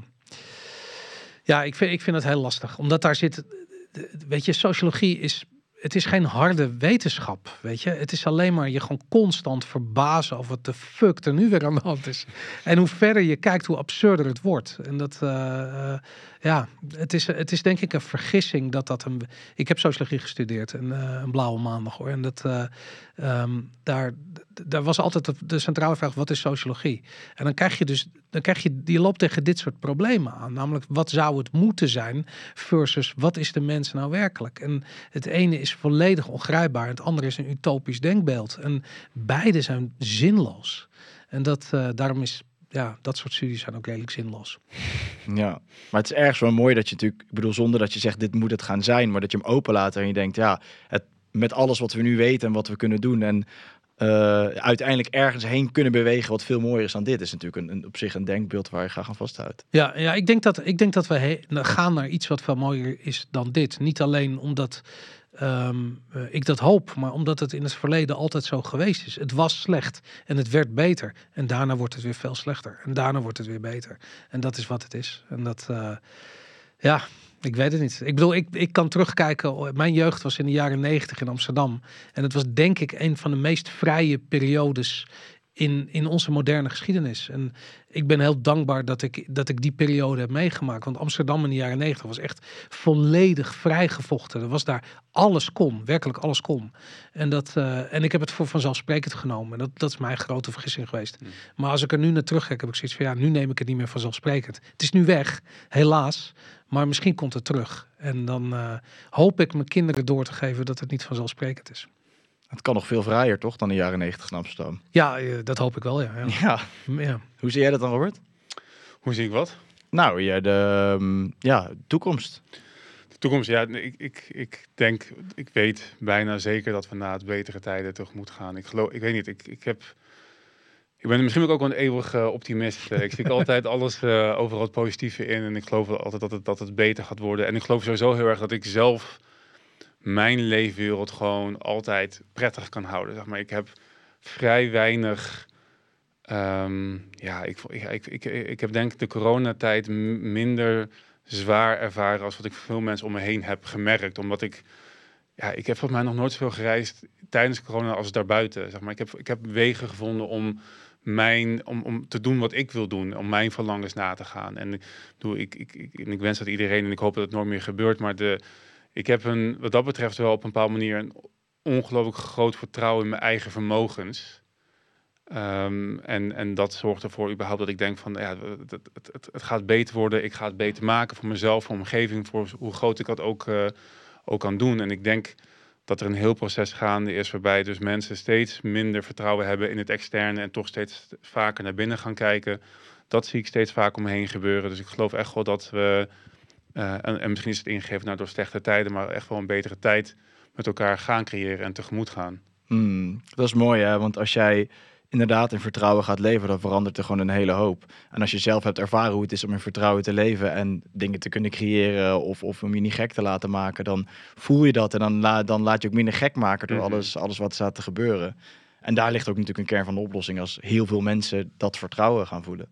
Ja, exact. Ja, ik denk dat Ik zie de plannen heus wel. Ik zie dat er inderdaad, weet je, de CBDC, dat gaan ze proberen. En ze gaan daar onze identiteit aan vastkoppelen. En weet ik wat voor puntensystemen, zodat je inderdaad heel beperkt gaat worden. Maar ik weet ook gewoon ik geloof denk ik gewoon in de menselijkheid. En dat mensen op een bepaalde manier zijn en willen zijn en dat altijd zullen nastreven. En je kan, zolang als je wil proberen dat te onderdrukken, en dat hebben ze heel lang gedaan, gaan ze nog veel verder doen. Maar uiteindelijk dan moet zich de weg weer vinden, de normale weg weer vinden. Dan moet het weer gaan stromen. En dat kan je gewoon niet tegengaan. Ik denk dat dat bijna een natuurwet is. En ik geloof daar heel erg in. En dat maakt, denk ik, dat ik het allemaal positief inzie. Ik vind het keihard dat je nu met geloven en zo begint hierover. Omdat we natuurlijk heel het gesprek hebben gehad over geloven. Maar hier zie je dus echt hoe fucking belangrijk het is om wel te geloven. En dat is ook wel een ding inderdaad. Dat is ook, ik heb het boek gelezen van Viktor Frankl, geloof ik. Ik ben even vergeten hoe dat nou heet, dat boek. Die gast die in... Het over gehad, hè? Ja. Ja, we hebben het over gehad. Die in een concentratiekamp heeft. A man search for meaning. En hij vertelde op een gegeven moment dat hij kon zien wanneer gevangenen in die concentratiekampen, zeg maar, niet meer lang zouden leven. Dat kon je zien. Het zijn mensen die dan op een gegeven moment midden op de dag in één keer dachten, fuck it, ik ga allemaal sigaretten oproken, weet je wat. Het waren mensen die de hoop waren verloren. En mensen die de hoop waren verloren, zeg maar, die stierven dan op een gegeven moment. Zeg. Niet omdat ze fysiek er uiteindelijk slechter aan toe waren of dat iets anders was gebeurd. Nee, gewoon hun hoop, hun geloof was kwijt. Dus ze raakten ook het leven kwijt. En dat is ook die uitspraak. De fysiek ook wel slecht aan toe. Maar dat was niet veranderd. Dat was, Nee, okay. Die week daarvoor was dat, die maand daarvoor was het. Het was net zo slecht eten en leven als daarvoor. Maar het feit dat zij hun hoop kwijtraken, daardoor verloren ze het leven. Dat is ook die uitspraak, hoop doet leven. Dat is gewoon zo. Als jij niet meer gelooft dat het goed komt, dan komt het ook niet meer goed. Is hopen en geloven dan hetzelfde? Ik denk dat dat heel dicht tegen elkaar aan ligt, ja. Interessant, ja. Dat is wel weer een interessante case. Maar ik denk dat geloven, ja, tuurlijk, als we geen geloof hebben, als je nergens in gelooft, ga je ook nergens voor staan. En dan verandert er ook bad shit. Ik bedoel, we kunnen, als wij niet geloven in een soort van een mooie toekomst voor ons allemaal, wat de fuck maakt het dan nog uit? Dan kunnen we net zo goed mee kappen. Maar het is ook een psychologisch ding. Dat is ook een ander onderzoek. En ik weet, voor mij heb ik dat gelezen, ik weet niet, of in een boek van Anthony Robbins of van die guy van Influence, Cialdini. Maar er is een onderzoek gedaan, zeg maar, waarbij mensen in een kamer moesten zitten en die kregen dan vervolgens, de opdracht was van schrijf een verhaal met een aantal woorden. En één groep die kreeg dan alleen maar, zeg maar, positieve, zeg maar, krachtige woorden. En de andere kreeg, zeg maar, een lijst met negatieve woorden. En het ging niet om het verhaal, maar ze hebben toen gemeten hoe snel die mensen, zeg maar, die kamer uitliepen. En je zag dat de mensen, zeg maar, met de positieve woorden dus gemiddeld sneller liepen dan de mensen die negatieve woorden te zien krijgen. Dus het is ook gewoon, het is ook een psychologisch mechanisme. Zeg maar. Als jij het niet kan zien, als jij het niet gelooft, dan gebeurt het ook gewoon niet. En ik denk dat ik geloof daar dus heel hard in. Fijn dat we helemaal gewoon full circle gaan zijn. Ja, toch wel, ja. Tof. Maar daar hebben we toch ook, we moeten gelijk weer denken aan de gedachtekracht en aan placebo-effect en zo bijvoorbeeld. Het is toch zo hard ergens in geloven dat het vervolgens de realiteit wordt. Ja, precies. Dat is dan weer wetenschappelijk bewezen dat er een placebo, dat het iets als placebo-effect, dat het bestaat. Ja. Je hebt placebo en zelfs nocebo, toch? Heb je ook, ja. Dus dan krijg je een placebo, krijg je te horen dat het een placebo is. En dan werkt het alsnog of zo? Volgens mij, ik hoorde het verhaal laat. Was iemand die had een diagnose gekregen dat hij kanker had en niet lang te leven. Ja. En toen stierf hij ook daadwerkelijk 3 weken later. En toen hebben ze een autopsie gedaan. Toen bleek hij helemaal niets te hebben. Ja, precies. En dat is waar dat nocebo-effect vandaan komt. Ja, super interessant. Ja. Fucking interessant is dat. Maar ja, dan zit je dus ook weer in dat hele geloven. Als je het gelooft, dan kan het ook de realiteit worden. Als je nergens in gelooft, wordt het ook niet je realiteit. Maar ik zeg niet dat geloven er niet is of niet een rol speelt. Ik denk dat je voor jezelf kunt bepalen wat voor rol het in je leven speelt. En dat kan alle kanten op gaan. En ik weet daarom, ik vind hoop en geloven niet helemaal hetzelfde. Want je kunt hoop houden zonder te geloven dat er een wonder gebeurt. Ik zeg maar wat. Je kunt ook proberen om te zeggen van oké, ik haal dat geloven in dat wonder weg. Maar de hoop put ik uit het feit dat ik weet dat ik het zelf kan. Maar weet je het of geloof je dat je het zelf kan? Je hoeft niet te geloven in een wonder. Ik weet één ding echt heel zeker. Ik moet zo nodig pissen. Ja. Dat weet ik. Dan kan ik heel even weg. Is dat? Ja man. Ja, kan het? Ja, kijk. Dan ga ik even pissen. Ga even pissen. Oh shit, dan gaat je blauw. Gaat hij weer die blauwe Nee, lamp. gaat hij weer. Tweede keer, Boris. Derde keer, zeker. Maar en dat vind ik rete interessant. Want dat is ook altijd waar ik dan tegenaan loop met zeg maar, het niet geloven en zo. Ja, hoe verklaar je? Je kan zoveel dingen niet verklaren die er gebeuren. Maar het is denk ik ook wel een verschil tussen, zeg maar, wat je gelooft dat het jouw realiteit bepaalt, of dat wat je gelooft, zeg maar, de realiteit bepaalt. En dat is misschien ook het spanningsveld waar Boris heel erg op zit. En ik ben er sowieso van overtuigd dat het jouw realiteit heel erg bepaalt, zeg maar. En dat jij heel erg jouw leven daardoor beter kan inrichten. Of in ieder geval dat... Heb je niet gehad als je zeg maar bepaalt dat je ergens zeg maar in wil gaan verdiepen of iets wil gaan doen, dat je dan ook alleen maar dat soort dingen op je pad tegenkomt? En sommige mensen zeggen, ja, dat is de law of attraction. Maar het kan ook zijn dat jouw brein in één keer dat schip ziet staan, weet je wel. Dus, en ik weet niet waar die scheidslijn ligt. Van wanneer geloof jij hard genoeg dat het echt de realiteit, zeg maar, beïnvloedt. Maar ik weet zeker dat het jouw realiteit heel hard beïnvloedt. En misschien moet je niet meer weten dan dat. Is dat genoeg om te moeten kunnen geloven, omdat het gewoon jouw leven verbetert? En ja, precies. En is het daarmee dus per definitie altijd iets positiefs. Ja. Maar ja, ik denk wel dat zonder het geloof wordt het denk ik wel een treurige bedoeling ergens. Maar inderdaad, het is wel wat Boris ook zegt. Wat is dan het verschil tussen geloof en hoop?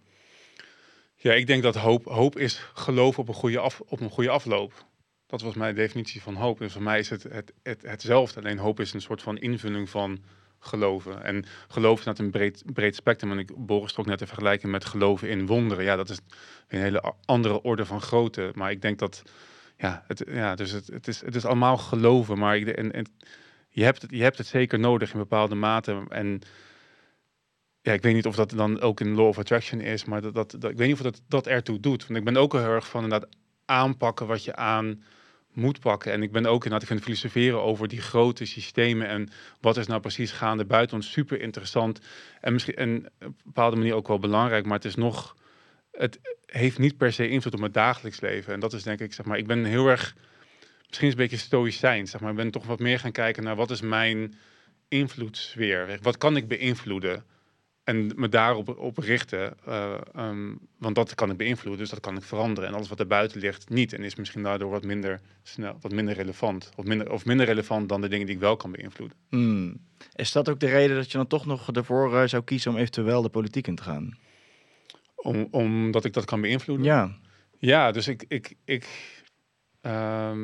ik denk dat het een tool kan zijn, zeg maar. Ik denk dat communisten, Marxisten dat heel slim bedacht hebben. Zij hebben gezegd van je moet een march through the institutions gaan hebben. Je moet zeg maar elk instituut dat invloed uitoefent op de maatschappij moet je infiltreren en zeg maar naar je hand zetten. En politiek is ook gewoon een instituut waarmee je invloed kan uitoefenen. En ik zou dat willen, ja, als het maar wil dat ik het kan gebruiken om de politiek zeg maar kleiner te krijgen. Dus ik voel er weinig voor me zeg maar heel actief voor in te zetten. Maar als het zo loopt door wat ik nu doe met de podcast en alles daaromheen en er komt beweging op gang, wat uiteindelijk zeg maar uitmondt in een politieke beweging, ja, dan ga ik daar geen nee tegen zeggen. Want ik geloof wel degelijk dat als ik de grootste of een hele grote partij of maar een paar zetels heb, dat ik daar heel veel invloed mee kan uitoefenen in goede zin. Ja, dat is toch altijd waar ik heel erg over twijfel. Ja. Ja. Maar je ziet niet dat zeg maar mensen in de politiek ik bedoel, het enige waar het nieuws over gaat is politici zo'n beetje. Dus en bij Thierry heb je het ook gezien, dat is dan vaak op een negatieve manier of Trump. Nou, dat bedoel ik. Ja, Trump dan niet eens, maar het over Thierry bijvoorbeeld, heel negatief in het nieuws. Maar hij had de grootste partij van Nederland. En als hij die partij bij elkaar had gehouden, dan had hij dus ook wat kunnen veranderen. En dan was die corona-onzin niet gebeurd. Dus ik denk echt wel dat je daar invloed mee zou kunnen uitoefenen. Maar je moet dan meedoen met een systeem waar je in bochten moet wringen, waar ik misschien niet helemaal lekker bij voel. Dus ik ben niet geneigd om daar zeg maar heel hard achteraan te rennen. Maar ik zeg, als dat zeg maar een soort van het resultaat is van een bredere beweging die uiteindelijk uitmondt in een soort van politieke beweging, ja, dan denk ik dan zeg ik daar geen nee tegen. Wie is je voorbeeld als politicus? Ik ben de politiek ingegaan door Ron Paul. Ja. Ik heb een Amerikaanse achtergrond, dus ik heb de Amerikaanse politiek heel erg gevolgd. En hij was de enige die zei van, ik vind het echt onzin dat wij als Amerika zeg maar politiemannetjes spelen over heel de wereld. En dat waren toen weinig politici die dat zeiden. Dat was een soort van normaal. En toen ben ik naar de rest van zijn standpunten gaan kijken. En dan van ja, ik geloof niet alleen dat standpunt, maar ook zijn standpunt over economie, woningbouw, gezondheidszorg, onderwijs. Ja, zo toen ben ik eigenlijk gaan kijken van, heb je die beweging libertarisme ook in Nederland? En toen bij de LP hier uitgekomen. Ja, je hebt zo'n hele vette meme van iemand die tegen een libertariër zegt van je weet dat jouw politieke kandidaat nooit, ooit, maar dan ook nooit president zal worden. En dan zegt die libertariër met een grote glimlach, ja, dat weet ik. Ja. En dat is libertarisme, dat is wel tof. Ja, en Ron Paul is inderdaad, dat is fantastisch. Nou. Maar dan blijft het dus eigenlijk altijd meer een soort bewustzijnsbeweging dat het daadwerkelijk politieke invloed zal uitoefenen. Ja, 100%. Ja. Ja, al denk ik wel natuurlijk. Maar goed, dat is dus weer het verhaal. De politiek volgt de cultuur. Dus uiteindelijk als wij bedacht hebben dat het anders moet, dan moet je alleen nog eventjes anders gaan doen, zeg maar. En politiek heeft daar dan een rol in door zichzelf af te schaffen of te verminderen, wat dan ook. Maar het is nou denk ik wel, het is niet andersom. Wij moeten eerst die bewustzijnsbeweging op gang brengen, die counterculture, zeg maar, cultiveren en vervolgens gaat het mee in de politiek. En Nederland is de bakermat van dat gedachtegoed. Dat is ook zo interessant. Weet je, dat de Amerikaanse grondwet is geschreven naar het voorbeeld van de grondwet van de 7 provinciën. Dus naar Nederlands voorbeeld. Toen wij nog de Republiek der 7 provinciën waren, dat was dat was het feit dat we überhaupt een republiek waren. Dat was ongekend. En vervolgens al dat succes wat er behaald werd met handel en met het veroveren van de wereld en dat soort dingen. Dat is eigenlijk waar het libertarisme geboren is. Dat de vrije handelsgeest waren hoogtijdagen. En een harde geldstand. En een keiharde geldstandaard. Ja, vooral dat. Ja, dat was de Amsterdamse wisselbank. Wat nu het Paleis op de Dam is. Daar had je dus een bank, dat heet het Amsterdamse wisselbank. En daar hadden ze, dat was nooit eerder vertoond, hadden ze maar liefst 5 boekhouders. En die boekhouders deden niets anders dan controleren. Die hadden dus, dat was nieuw, de double entry bookkeeping. Dus de crediteuren en de debiteuren werden beide bijgehouden. En dat was ongekend. En daardoor was het zo overduidelijk hoeveel goud er in die bank lag. En hoeveel goudcertificaten eruit werden gegeven. Dat die certificaten waren zelfs meer waard dan wat erop stond. Weet je, dus 10 gulden was meer waard, omdat ze zo gewild waren. Omdat je zo zeker wist dat je niet besodemieterd was als je te maken had met een certificaat van de Amsterdamse wisselbank. En nu zijn we het oog van de storm. Nou ja, we hadden zo kan het gaan. Ja, we hadden dus ook de allereerste centrale bank volgens mij. Dat was ook, wat dat betreft, we liepen wel overal voorop. Nederland is een pilotland, dat zeggen ze ook inderdaad. Dat weet Schwab ook inderdaad. Ja.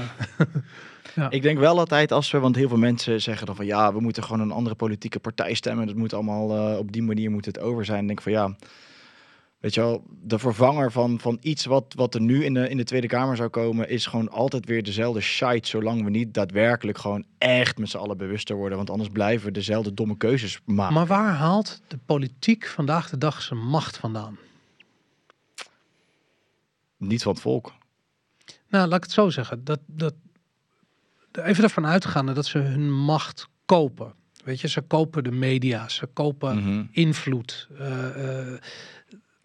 Je zou kunnen zeggen dat de politiek zijn macht, of eigenlijk zijn financiering, haalt uit de manier hoe ons geld werkt.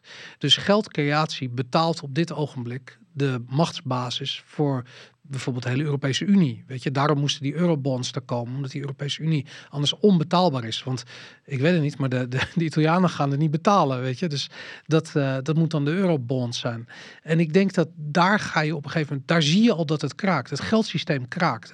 Het is bijna voorbij met de euro. Zo slecht is de euro. Ik bedoel, ik zag Holland Gold, waar ik ben even zijn naam kwijt, die vroegere directeur van de AFM. Hij is ook een politicus, VVD'er, heel prominent. Nou goed, anyways.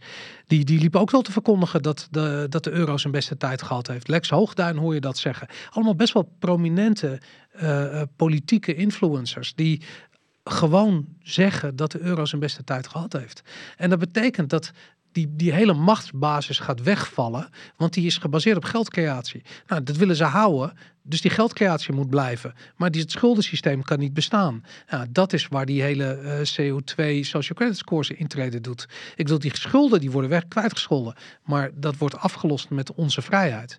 En dat is het vervelende van het systeem. En ik denk van daarom is het zo belangrijk dat er een ander systeem is, weer een hard geldstandaard, waarbij de overheid gewoon niet in staat is om geld bij te creëren en daarmee zichzelf te financieren. Wil niet zeggen dat er geen belasting hoeft te worden betaald. Dat kan allemaal best wel.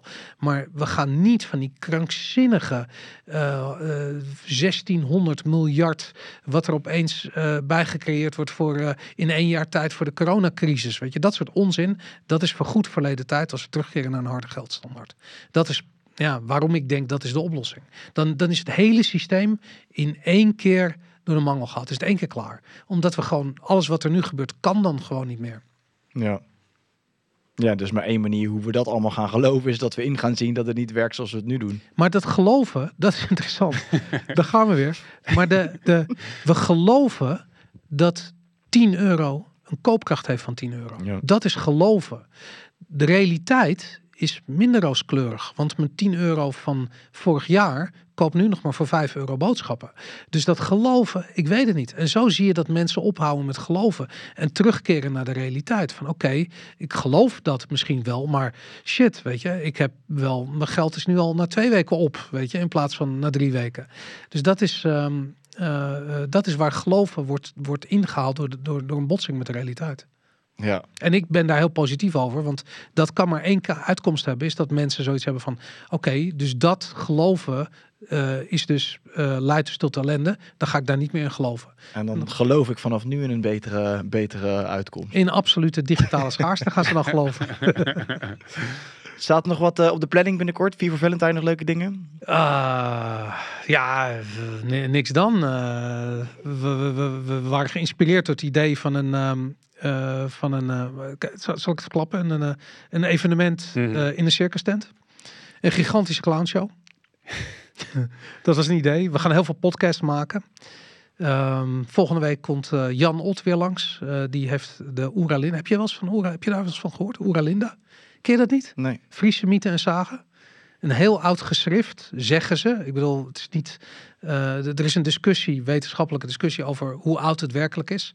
Maar het zou dus teruggaan tot vele duizenden jaren voor Christus. Een Friese beschaving die eigenlijk een Fries rijk, wat van IJsland tot bijna aan Rusland ging. En waar een hele hoge culturele standaard heerste. En ook de vikingcultuur zou gebaseerd zijn op die oude Friese cultuur. Nou goed, er is een geschrift opgedoken, 1860 of iets dergelijks in Den Helder. Dat is vertaald, was een schrift wat ze niet kenden. Uiteindelijk is dat vertaald. En dat is in sommige universiteitsbibliotheken terechtgekomen. Wat interessant is, wat ik laatst dus hoorde, is dat er ligt in de Oxford Universiteit, in de bibliotheek, ligt een kopie van de Oeralinda. En daar, toen Tolkien daar studeerde, heeft hij dat gelezen. En daar heeft hij in de Band van de Ring op gebaseerd.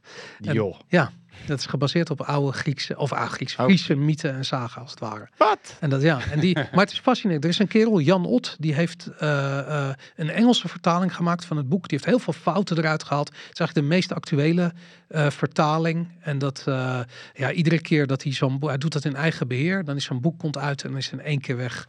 En je moet hem een keer uitnodigen. Want dat is echt, dat is, als je het over vrijheid hebt en hoe het altijd komt dat Friese vrij zijn, waar Friese vrijheid vandaan komt, dan moet je hem spreken. En wij waren allemaal Fries, hè? Ik bedoel, het Friese Rijk omvatte half Europa.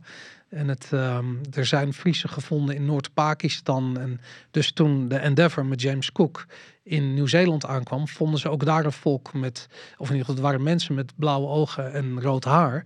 En die waren op een of andere manier DNA-technisch te linken aan die Friesen. Dus die Friesen waren al een zeevarend volk ver voor Christus. En maar goed, het is theorie. Misschien is het alleen maar een mooi verhaal en misschien is het werkelijkheid. Maar dit vind ik dus zo boeiend. Daar hou ik dus echt van. Om van dat soort theorieën van, om die uit te pluizen. En dat is zoveel meer waar dan wij denken dat er waar is. Of in ieder geval, de dingen zijn zo anders gegaan dan wij denken dat ze gegaan zijn.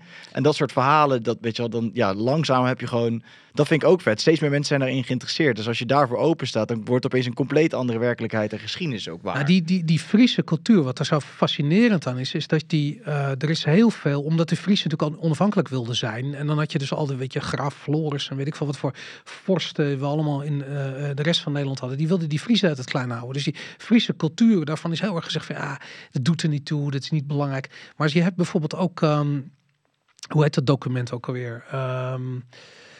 Het is misschien wel goed om even op te zoeken. Dat is die Friese vrijheidsverklaring. Het verhaal ging als volgt. Je had Met Grutte Pier en zo ook.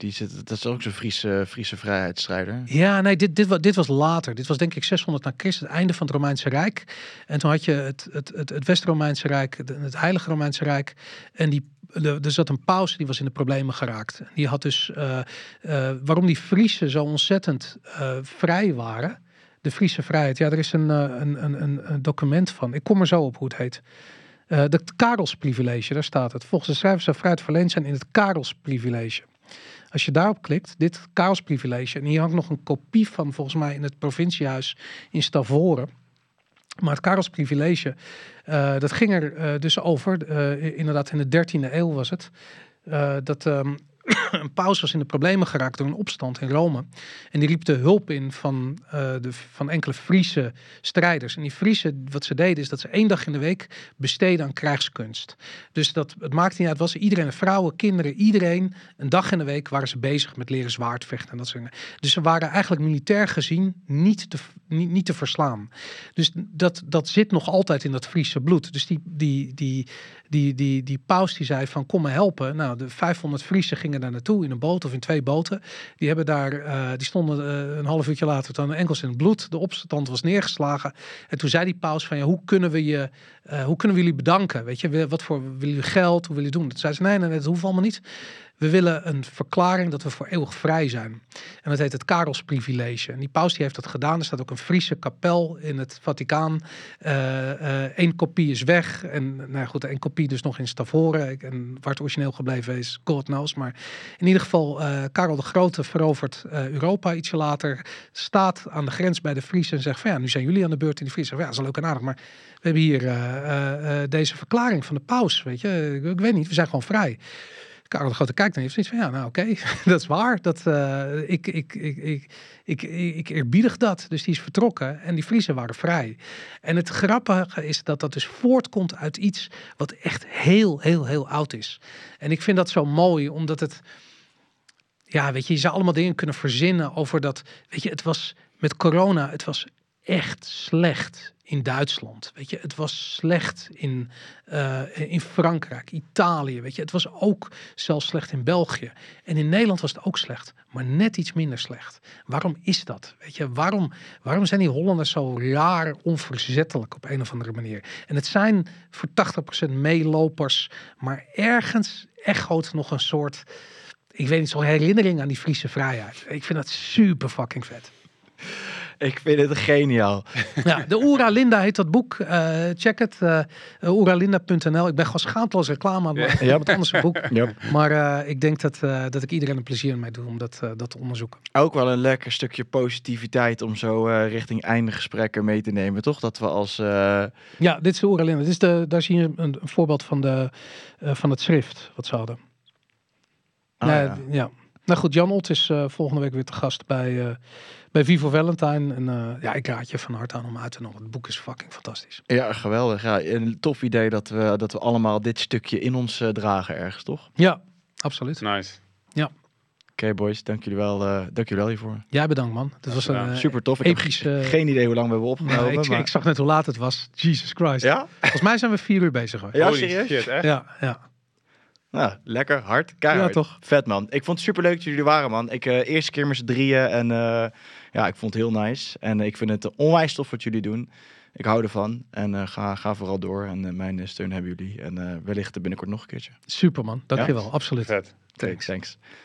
Thanks guys voor het kijken ook. Ik hoop dat jullie het tof hebben gevonden. Jullie doen mij een groot plezier als jullie het tof hebben gevonden om de podcast te delen met jullie vrienden op jullie socials. En op www.johnluca.com kunnen jullie een financiële bijdrage doen. Daarmee helpen jullie mij enorm. Dank voor het kijken, voor het delen en voor de steun. En we zien jullie volgende week weer. Ciao.